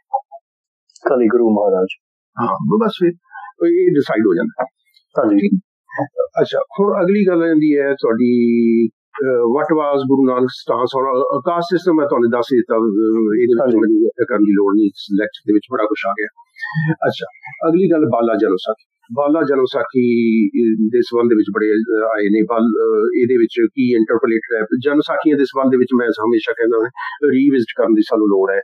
ਤੇ ਰੀਵਿਜ਼ਿਟ ਕਰਨ ਦੇ ਵਿੱਚ ਹੁਣ ਜਦੋਂ ਸਾਡਾ ਕੱਤ ਕੇ ਵਿਸਾਖ ਦਾ ਸਰਦਾਰ ਕਰਮ ਸਿੰਘ ਹਿਸਟੋਰੀਅਨ ਕਰਦੇ ਪਏ ਸਨ ਤੇ ਉਹਨਾਂ ਨੇ ਟੋਟਲੀ ਰੱਦ ਕਰ ਦਿੱਤੀ ਸੀ ਜਨਮ ਵਿਸਾਖੀ, ਕਿਉਂਕਿ ਉਹ ਜਿਹੜੀ ਵਿਸਾਖ ਸੁਦੀ ਤੀਜ ਦੀ ਦੇ ਥਾਂ ਤੇ ਇਹ ਪੂਰਨਮਾਸੀ ਦੀ ਗੱਲ ਕਰਦੀ ਕੱਤ ਦੀ, ਤੇ ਜਿਹੜੀ ਕਿ ਅਕੈਡਮਿਕਲੀ ਮਤਲਬ ਜਿਹੜੀ ਹੈਗੀ ਜਿਹੜੀ ਹਿਸਟੋਰੀਕਲੀ ਗੁਰੂ ਬਾਬਾ ਨਾਨਕ ਦਾ ਜਿਹੜਾ ਪ੍ਰਗਟ ਹੋਣਾ ਹੈ ਜਿਹੜਾ ਉਹ ਵਿਸਾਖ ਸੁਦੀ ਤੀਜ ਹੈ। ਬਟ ਸਾਡੇ ਇਹ ਜਿਹੜੀਆਂ ਸਾਖੀਆਂ ਦੇ ਵਿੱਚ ਇਸ ਤਰ੍ਹਾਂ ਦਾ ਰਵਾਇਤ ਬਣ ਗਈ ਹੈ ਕਿ ਅਸੀਂ ਉਸ ਨੂੰ ਦਰੁਸਤ ਨਹੀਂ ਕਰ ਸਕੇ, ਤੇ ਉਹ ਹੁਣ ਜਿਹੜੀ ਉਦੋਂ ਫਿਰ ਇਸ ਨੂੰ ਰੱਦ ਕੀਤਾ ਗਿਆ। ਮਤਲਬ ਕਾਫੀ ਕੁਐਸਚਨ ਕੀਤਾ ਤੇ ਉਹਨਾਂ ਨੇ ਮਤਲਬ ਇਸ ਨੂੰ ਇੰਟਰਪ੍ਰੀਟੇਸ਼ਨ ਦੇ ਸੰਬੰਧ ਦੇ ਵਿੱਚ ਵੀ ਮਤਲਬ ਕਿਹਾ ਕਿ ਬਾਲਾ ਨਾਲ ਤਾਂ ਕੋਈ ਬੰਦਾ ਹੀ ਨਹੀਂ ਸੀ। ਜਿਹੜੇ ਹਿਸਟੋਰੀਅਨ ਨੇ ਉਹ ਸਮਝਦੇ ਨੇ ਕਿ ਬਾਲਾ ਇਸ ਦੇ ਸੰਬੰਧ ਦੇ ਵਿੱਚ ਜਿਹੜੀ ਇਹ ਕਹਿ ਕੇ ਰੱਦ ਕਰਨਾ ਉਸ ਨੂੰ ਇਹ ਅਪਰੋਚ ਜਿਹੜੀ ਟੂ ਮਤਲਬ ਕਿ ਫਾਰਫਿਚਡ ਹੈ। ਤੁਸੀਂ ਉਸ ਦੇ ਅੰਦਰੂਨੀ ਤੌਰ ਤੇ ਜਿਹੜੀ ਇੰਟਰਪ੍ਰੀਟੇਸ਼ਨ ਹੋਈ ਹੈ ਉਹਦੀ ਤੇ ਗੱਲ ਤਾਂ ਕਹਿ ਸਕਦੇ ਹੋ ਕਿ ਬਾਲੇ ਨੂੰ ਹੀ ਉਹਦੇ ਆਥਰ ਨੂੰ ਹੀ ਤੁਸੀਂ ਨਕਾਰੋ ਤੇ ਇਹ ਨਹੀਂ ਚੱਕੀ ਗੱਲ ਜੀ, ਕਿਉਂਕਿ ਇਸ ਤਰ੍ਹਾਂ ਦੇ ਐਵੀਡੈਂਸ ਮਿਲ ਸਕਦੇ ਨੇ ਕਿਸੇ ਵੇਲੇ ਕਿ ਬਾਲਾ ਪਰਸਨ ਤਾਂ ਸੀ ਤੇ ਮਤਲਬ ਉਹ ਤਲਵੰਡੀ ਦਾ ਵੀ ਸੀ। ਜੇ ਤੁਸੀਂ sources on the life and teachings of Guru Nanak ਜਿਹੜੇ 1969 ਦੇ ਵਿੱਚ ਪ੍ਰੋਫੈਸਰ ਗੰਡਾ ਸਿੰਘ ਨੇ ਐਡਿਟ ਕੀਤੇ ਨੇ ਤੇ ਉਹਦੀ ਇੰਟਰੋਡਕਸ਼ਨ ਪੜ੍ਹੋ ਤੇ ਤੁਹਾਨੂੰ ਉਹਦੇ ਇਸ ਸੰਬੰਧ ਵਿੱਚ ਵੀ ਮਿਲੇਗੀ ਮਤਲਬ ਉਹਨਾਂ ਦੀ ਰਾਏ ਵੀ। ਸੋ ਹੋ ਸਕਦਾ ਕੱਲ ਨੂੰ ਮਤਲਬ ਇਹ ਜਨਮ ਸਾਖੀ ਇਹਦੇ ਚ ਕੋਈ ਸ਼ੱਕ ਨਹੀਂ ਇੰਟਰਪ੍ਰੀਟੇਸ਼ਨ ਹੋਈ ਹੈ। ਜੇ ਆਪਾਂ ਇਸ ਨੂੰ ਟੋਟਲੀ ਕਹਿ ਦਿੰਦੇ ਹਾਂ ਕਿ ਇਹ ਕਿਸੇ ਕੰਮ ਦੀ ਨਹੀਂ, ਤੇ ਮੈਂ ਤੁਹਾਨੂੰ ਇੱਥੇ 5-6 ਗੱਲਾਂ ਇਹ ਕਹਿ ਸਕਦਾ ਹੈ ਕਿ ਦੇਖੋ ਜਿਹੜਾ ਭਾਈ ਬਹਿਲੋ ਹੈ ਜਿਹੜਾ ਉਹਨੇ ਸੂਚਕ ਪ੍ਰਸੰਗ ਗੁਰੂ ਕਾ ਲਿਖਿਆ ਹੋਇਆ ਹੈ, ਉਹਦੇ ਚ ਬਾਲੇ ਦੀ ਗੱਲ ਕੀਤੀ ਹੈ। ਜਿਸੇ ਜੇ ਆਪਾਂ ਦੇਖੀਏ ਕਿ ਇਹਦੀ ਤਾਂ ਪੁਰਾਤਨਤਾ ਕੋਈ ਨਹੀਂ, ਤੇ 1658 ਈਸਵੀ ਦਾ ਲਿਖਿਆ ਹੋਇਆ ਭਾਈ ਬਾਲਾ ਜਨਮ ਸਾਖੀ ਦਾ ਸਾਨੂੰ ਇੱਕ ਖਰੜਾ ਵੀ ਮਿਲਦਾ ਹੈ 1658, ਬਹੁਤ ਹੀ ਖੂਬਸੂਰਤ ਉਹਦੇ ਚ ਪੇਂਟਿੰਗ ਵੀ ਨੇ। ਅੱਛਾ ਠੀਕ ਹੈ, ਇਸ ਤਰ੍ਹਾਂ ਨਕਾਰ ਕੇ ਸਾਨੂੰ ਖਹਿੜਾ ਨਹੀਂ ਛੁੱਟਣਾ। ਪਰ ਜੇਕਰ ਆਪਾਂ ਕਹੀਏ ਕਿ ਕੁਝ ਸਾਖੀਆਂ ਨੇ ਜਿਹੜੀਆਂ ਸਿਰਫ ਇਹਦੇ ਚ ਹੀ ਮਿਲਦੀਆਂ ਨੇ, ਉੱਥੇ ਵੀ ਸਾਨੂੰ ਧਿਆਨ ਦੇਣਾ ਪਏਗਾ। ਸੱਚੇ ਸੌਦੇ ਵਾਲੀ ਸਾਖੀ ਸਿਰਫ ਇਸੇ ਚਾਹੀਏ, ਮੋਦੀ ਖਾਨੇ ਦੇ ਵਿੱਚ 13 ਤੋਲਣ ਵਾਲੀ ਗੱਲ ਸਾਖੀ ਵੀ ਇਸੇ ਚਾਹੀਏ, ਕੁਰੂਕਸ਼ੇਤਰ ਸੂਰਜ ਗ੍ਰਹਿਣ ਦੇ ਵੇਲੇ ਮਤਲਬ ਗੁਰੂ ਸਾਹਿਬ ਦਾ ਜਿੱਥੇ ਉਹਦੇ ਮਾਂ ਦੀ ਸਾਖੀ ਹੈ ਜਿਹੜੀ ਉਹ ਵੀ ਇਸੇ ਚ ਹੀ ਹੈ, ਪਾਣੀਪਤ ਦੇ ਸ਼ੇਖ ਬੂ ਅਲੀ ਕਲੰਦਰ ਦੇ ਨਾਲ ਸਾਖੀ ਵੀ ਇਸੇ ਚ ਹੀ ਆਈ ਹੈ, ਅਯੁੱਧਿਆ ਦੀ ਜਾਣ ਦੀ ਵੀ ਸਾਖੀ ਆਈ ਹੈ, ਪਟਨਾ ਦੇ ਸਾਲਸਰਾਏ ਦੇ ਨਾਲ ਵੀ ਭਾਈ ਲਾਲੋ ਦੀ ਸੈਦਪੁਰ ਦੇ ਵਾਲੀ ਸਾਖੀ ਵੀ ਇੱਥੇ ਹੀ ਆਈ ਹੈ, ਪੰਜਾ ਸਾਹਿਬ ਵਾਲੀ ਸਾਖੀ ਇਸੇ ਚ ਆਈ ਹੈ। ਸੋ ਇਹ ਸਾਨੂੰ ਕਈ ਵਾਰੀ ਮਤਲਬ ਅਸੀਂ ਇਗਨੋਰ ਕਰਦੇ ਹਾਂ ਮਤਲਬ ਵੀ ਇਹਦੇ ਰਿਜ਼ਲਟ ਕੀ ਹੋ ਸਕਦੇ ਨੇ। ਮਤਲਬ ਇੰਨੀ ਜਲਦਬਾਜ਼ੀ ਨਹੀਂ ਕਰਨੀ ਚਾਹੀਦੀ। ਮੈਂ ਤਾਂ ਇਹ ਕਹਿੰਦਾ ਕਿ ਕਿਸੇ ਵੇਲੇ ਹੋ ਸਕਦਾ ਹੈ ਕਿ ਅਸਲੀ ਖਰੜਾ ਕਿਸੇ ਵੇਲੇ ਨਿਕਲ ਆਵੇ। ਅਸੀਂ ਕਿਹੜਾ ਸਾਰੇ ਮਤਲਬ ਲਿਟਰੇਚਰ ਫਰੋਲ ਲਿਆ। ਹਾਂਜੀ, ਸੋ ਇਸ ਕਰਕੇ ਮੈਂ ਇਸ ਦੇ ਉੱਤੇ ਮਤਲਬ ਮੁਲਤਵੀ ਕਰਦਾ ਆਪਣੀ ਜੱਜਮੈਂਟ ਵੀ। ਮੈਂ ਇਹ ਤਾਂ ਕਹਿ ਸਕਦਾ ਕਿ ਇਹਦੇ ਚ ਇੰਟਰਪ੍ਰੀਟੇਸ਼ਨ ਹੋਈ ਹੈ। ਹਾਂਜੀ, ਇਹ ਪੱਕੀ ਗੱਲ ਹੈ।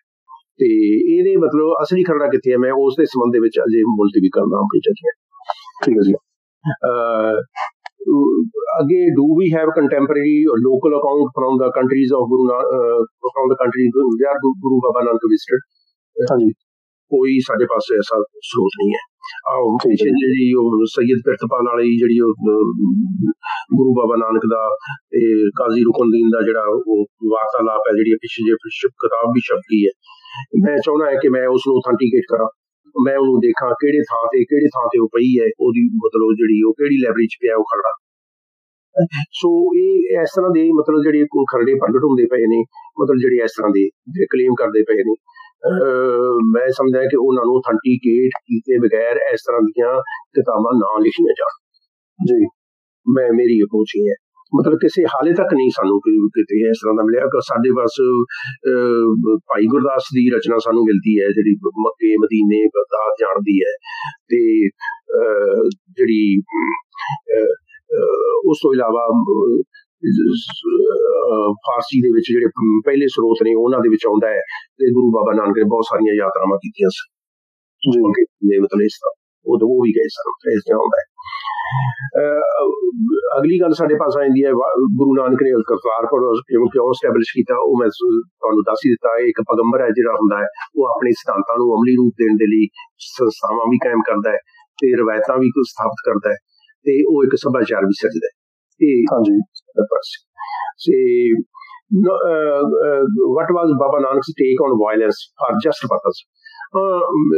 ਇਹਦੇ ਵਿੱਚ ਗੁਰੂ ਬਾਬਾ ਨਾਨਕ ਨੇ ਮਤਲਬ ਜਿਹੜੀ ਵਾਇਲੈਂਸ ਹੈ ਜਿਹੜੀ ਉਹਦਾ ਵਿਰੋਧ ਕੀਤਾ, ਇਹਦੇ ਵਿੱਚ ਕੋਈ ਸ਼ੱਕ ਨਹੀਂ। ਜਿਹੜੇ ਮਟੀਰੀਅਲਿਸਟਿਕ ਪਰਪਸ ਹੈ ਜਿਹੜਾ ਇੰਪੀਰੀਅਲਿਜ਼ਮ, ਜੇ ਤੁਸੀਂ ਦੇਖੋ ਗੁਰੂ ਬਾਬਾ ਨਾਨਕ ਦੀ ਬਾਬਰ ਬਾਣੀ ਹੈ ਜਿਹੜੀ, ਉਹ ਇੱਕ just because of military prowess, ਜਿਹੜੀ ਇੰਪੀਰੀਅਲਿਜ਼ਮ ਆਪਾਂ ਕਹਿ ਲਈਏ, ਜੇ ਅੱਜ ਕੋਈ ਮਹਾਨ ਮੁਲਕ ਹੈ ਜਿਹੜਾ ਕੋਈ ਸੁਪਰ ਪਾਵਰ ਹੈ, ਉਹ ਦੁਨੀਆ ਨੂੰ ਜਿੱਤਣ ਤੁਰ ਪਏ, ਭਾਵੇਂ ਉਹ ਸਿਕੰਦਰ ਸੀ ਤੇ ਭਾਵੇਂ ਕੋਈ ਹੋਰ ਚੰਗੇਜ਼ ਖਾਨ ਸੀ, ਤਾਂ ਇਸ ਤਰ੍ਹਾਂ ਦੂਜਿਆਂ ਨੂੰ ਨਵਾਉਣ ਤੁਰ ਪਏ, ਤੇ ਗੁਰੂ ਸਾਹਿਬ ਨੂੰ ਇਹ ਤਾਂ ਪਰਵਾਹ ਨਹੀਂ ਕਰਦਾ। ਤੇ ਇਹ ਫਾਰ ਇੰਪੀਰੀਅਲਿਸਟਿਕ ਪਰਪਸ ਜਿਹੜੀ ਇਹਦੀ ਬਿਲਕੁਲ ਪ੍ਰਯੋਗ ਨਹੀਂ, ਕਿਸੇ ਦੂਜੇ ਦੇ ਅਧਿਕਾਰਾਂ ਨੂੰ ਕੁਚਲਣ ਦੇ ਵਾਸਤੇ ਇਹਦਾ ਪ੍ਰਯੋਗ ਕਰਨਾ, ਇਹ ਵੀ ਮੰਗਣੀ। ਪਰ ਇੱਕ ਜਿਹੜੀ ਗੁਰੂ ਸਾਹਿਬ ਕਹਿੰਦੇ ਨੇ, ਜਦੋਂ ਮਰਨ ਮੁਰਸਾਂ ਸੂਰਿਆਂ ਹੱਕ ਹੈ ਜੋ ਹੋਏ ਮਰ ਪਰਵਾਹ, ਜਦੋਂ ਆਪਾਂ ਕਹਿੰਦੇ ਹਾਂ ਜੇ ਜੀਵੈ ਪਤ ਲੱਥੀ ਜਾਏ ਸਭ ਹਰਾਮ ਜੇਤਾ ਕਿਛ ਖਾਏ, ਇਹ ਇੱਕ ਮਤਲਬ ਤੁਹਾਨੂੰ ਇੱਕ ਅਧਿਕਾਰ ਦਿੰਦੀ ਹੈ, ਤੁਹਾਨੂੰ ਮਾਨਤਾ ਦਿੰਦੀ ਹੈ, ਸੈਂਕਸ਼ਨ ਰਿਲੀਜੀਅਸ ਸੈਂਕਸ਼ਨ ਕਰਦੀ ਹੈ ਕਿ ਤੁਸੀਂ ਜ਼ੁਲਮ ਦੇ ਵਿਰੁੱਧ ਡਟੋ, ਉਹਦਾ ਪ੍ਰੋਟੈਸਟ ਕਰੋ। ਇਹ ਤੁਹਾਡੇ ਬਟ ਇੱਕ ਥਾਂ ਤੇ ਜ਼ਿਕਰ ਆਉਂਦਾ ਹੈ ਜਿੱਥੇ ਗੁਰੂ ਸਾਹਿਬ ਸ਼ਕਤੀ ਦੇ ਪ੍ਰਯੋਗ ਦੀ ਗੱਲ ਕਰਦੇ ਨੇ ਬਾਣੀ ਦੇ ਵਿੱਚ, ਮੂਰਖ ਗੰਢ ਪਵੈ ਮੂੰਹ ਮਾਰ।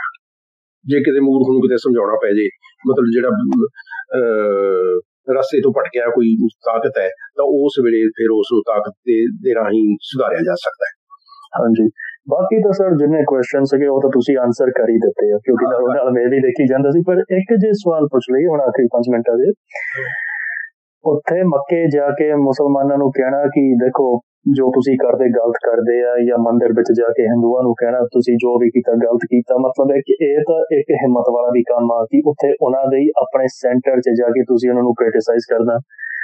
ਬਾਕੀ ਗੱਲ ਜਿਹੜੀ ਪੈਦਾ ਹੁੰਦੀ ਆ ਅੱਜ ਦੇ ਜ਼ਮਾਨੇ ਇੱਕ ਪੋਲੀਟੀਕਲ ਕਰੈਕਟਨੈਸ ਤੁਰ ਪਈ ਆ ਕਿ ਜੇ ਅਸੀਂ ਉਹਨਾਂ ਨੂੰ ਕੁਝ ਕਵਾਂਗੇ ਤਾਂ ਉਹਨਾਂ ਦਾ ਦਿਲ ਜਿੱਦਾਂ ਕੀ ਕਹਿੰਦੇ ਵੂੰਡਡ ਹੋ ਜਾਊਗਾ, ਸੱਟ ਖਾ ਜਾਊਗਾ, ਉਹਨਾਂ ਦੀ ਭਾਵਨਾ ਟੁੱਟ ਜਾਊਗੀ। ਜਦੋਂ ਸੱਚ ਦੀ ਗੱਲ ਆਉਂਦੀ ਤਦ ਬਾਬਾ ਨਾਨਕ ਕੀ ਪ੍ਰੈਫਰ ਕਰਦਾ ਸੀ? ਉਹ ਪ੍ਰੈਫਰ ਕਰਦਾ ਸੀ ਕਿ ਮੇਰਾ ਦਿਲ ਨਾ ਤੋੜਾ ਜਾਂ ਮੈਂ ਇਹਨਾਂ ਨੂੰ ਸੱਚ ਗੱਲ ਕਹਿ ਦੇਵਾਂ ਕਿ ਇਹ ਸੱਚਾਈ ਆ। ਦੇਖੋ ਜਦੋਂ ਉਹ ਗੱਲ ਕਰਦੇ ਨੇ ਕਿ ਜਿੱਥੋਂ ਤਾਂ ਹੈ ਧਰਮ ਪਰਿਵਰਤਨ ਦੀ ਗੱਲ, ਉਹ ਜੋ ਗੁਰੂ ਸਾਹਿਬ ਜਦੋਂ ਉਹਨੂੰ ਮੱਕੇ 'ਚ ਹੀ ਪੁੱਛਦੇ ਨੇ ਵੀ ਦੱਸ ਮੁਸਲਮਾਨ ਵੱਡਾ ਹੈ ਕਿ ਹਿੰਦੂ ਠੀਕ ਹੈ, ਤੇ ਗੁਰੂ ਸਾਹਿਬ ਨੇ ਸ਼ੁਭ ਅਮਲਾ ਮਾਜੂ ਦੋਨੋਂ ਰਹੀ ਹੈ, ਜਿਹੜੀ ਵਾਰਤਾਲਾਪ ਹੈ ਉਹਦਾ ਹਿੱਸਾ। ਹਾਂਜੀ, ਅੱਛਾ, ਮਤਲਬ ਫਿਰ ਉਹ ਮੁਸਲਮਾਨ ਨੂੰ ਸੱਚਾ ਮੁਸਲਮਾਨ ਵਾਸਤੇ ਵੀ ਗੱਲ ਕਰਦੇ ਨੇ, ਤੇ ਬ੍ਰਾਹਮਣ ਨੂੰ ਵੀ ਦੱਸਦੇ ਨੇ ਕਿ ਤੂੰ ਇਸ ਤਰ੍ਹਾਂ ਦਾ ਬ੍ਰਾਹਮਣ ਬਣ, ਜੇ ਜੋ ਵੀ ਹੈ ਤੇ ਉਹਨੂੰ ਕਹਿੰਦੇ ਵੀ ਇਸ ਤਰ੍ਹਾਂ ਦਾ ਜੋ ਵੀ ਤੂੰ ਬਣ, ਮਤਲਬ ਜਿਸ ਦਾ ਮਤਲਬ ਇੱਕ ਉਹਨੂੰ ਮਤਲਬ ਜਿਹੜੇ ਕਹਿੰਦੇ ਕਿ ਜਿਹੜੀ ਗੁਰੂ ਸਾਹਿਬ ਦੇ ਮੁਤਾਬਕ ਜਿਹੜੀ ਸਮਾਜ ਦੇ ਲਈ ਜਾਂ ਮਨੁੱਖਤਾ ਦੇ ਲਈ ਭਲੇ ਦੀ ਗੱਲ ਨਹੀਂ ਜਿਸ ਦੇ ਵਿੱਚ, ਉਹ ਗੁਰੂ ਸਾਹਿਬ ਨੇ ਉਸ ਦੇ ਉੱਤੇ ਕਿੰਤੂ ਕੀਤਾ ਹੈ। ਠੀਕ ਹੈ ਜੀ। ਹਾਂਜੀ, ਤੇ ਉਹਨਾਂ ਨੇ ਮਤਲਬ ਬੜੀ ਹੀ ਮਤਲਬ ਸ਼ਿਸ਼ਟਾਚਾਰ ਦੇ ਵਿੱਚ ਸੱਭਿਅਕ ਭਾਸ਼ਾ ਦੇ ਵਿੱਚ ਕੀਤਾ ਹੈ। ਮਤਲਬ ਜੇ ਤੁਸੀਂ ਫਰੀਦ ਨੂੰ ਮਤਲਬ ਕਬੀਰ ਨੂੰ ਪੜ੍ਹ ਕੇ ਦੇਖੋ, ਤੇ ਗੁਰੂ ਜਾਂ ਕਹੋ ਮਤਲਬ ਕਿ ਆਣ ਬਾਟ ਕਾਹੀ ਨਹੀਂ ਆਇਆ, ਗੁਰੂ ਸਾਹਿਬ ਨੂੰ ਇਹੋ ਜਿਹਾ ਕਹਿਣ ਦੀ ਲੋੜ ਮਤਲਬ ਇਸ ਹੱਦ ਤੱਕ ਨਹੀਂ ਚੜਾ ਹੋਇਆ ਸੀ। ਹਾਂਜੀ, ਮਤਲਬ ਜੇ ਫਿਰ ਹੁਣ ਲਾਸਟ ਇਹੀ ਗੱਲ ਹੋਊਗੀ ਕਿ ਭਗਤੀ ਮੂਵਮੈਂਟ ਦੇ ਜਿਹੜੇ ਸੰਤ ਉਹਨਾਂ ਦੇ ਮਤਲਬ ਉਹ ਖਾਲੀ ਇੱਕ ਕੰਪੇਅਰ ਐਂਡ ਕੰਟਰਾਸਟ ਹੀ ਬਾਬੇ ਨਾਨਕ ਨੇ ਕੀਤਾ ਸੀ ਕਿ ਸਾਡਾ ਇਹ ਆ, ਇਹ ਨਜ਼ਰ ਆ, ਪਰ ਸਾਡਾ ਇਹ ਆ, ਇਹਦੇ ਉੱਪਰ ਅਸੀਂ ਤੁਰੀਏ। ਹਾਂ, ਉਹ ਜਿਹੜੀ ਮੈਂ ਤੁਹਾਨੂੰ ਦੱਸਿਆ ਦੀਨ ਤੇ ਦੁਨੀਆ, ਪ੍ਰਵਿਰਤੀ ਤੇ ਨਿਵਰਤੀ, ਜਿਹੜੀ ਦੋਨਾਂ ਦੇ ਵਿੱਚ ਸਰੋਕਾਰ ਨੇ, ਦੀਨ ਤੇ ਦੁਨੀਆ ਦੇ ਵਿੱਚ ਸਰੋਕਾਰਾਂ ਦੇ ਵਿਚਕਾਰ ਇੱਕ ਸੰਤੁਲਨ। ਹਾਂਜੀ, ਇਹ ਜ਼ਰੂਰੀ ਹੈ। ਠੀਕ ਹੈ ਜੀ, ਓਕੇ ਜੀ, thank you very much sir. ਬਹੁਤ ਧੰਨਵਾਦ ਤੁਹਾਡਾ, ਸਭ ਦਾ ਧੰਨਵਾਦ ਜੋ ਇਸ ਵੇਲੇ ਸ਼ਾਮਲ ਹੋਏ ਨੇ ਸਾਡੇ ਨਾਲ। ਬਹੁਤ ਬਹੁਤ ਸ਼ੁਕਰੀਆ ਸਭ ਦਾ। ਵਾਹਿਗੁਰੂ ਜੀ ਕਾ ਖਾਲਸਾ, ਵਾਹਿਗੁਰੂ ਜੀ ਕਾ ਖਾਲਸਾ, ਵਾਹਿਗੁਰੂ ਜੀ ਕੀ ਫਤਿਹ।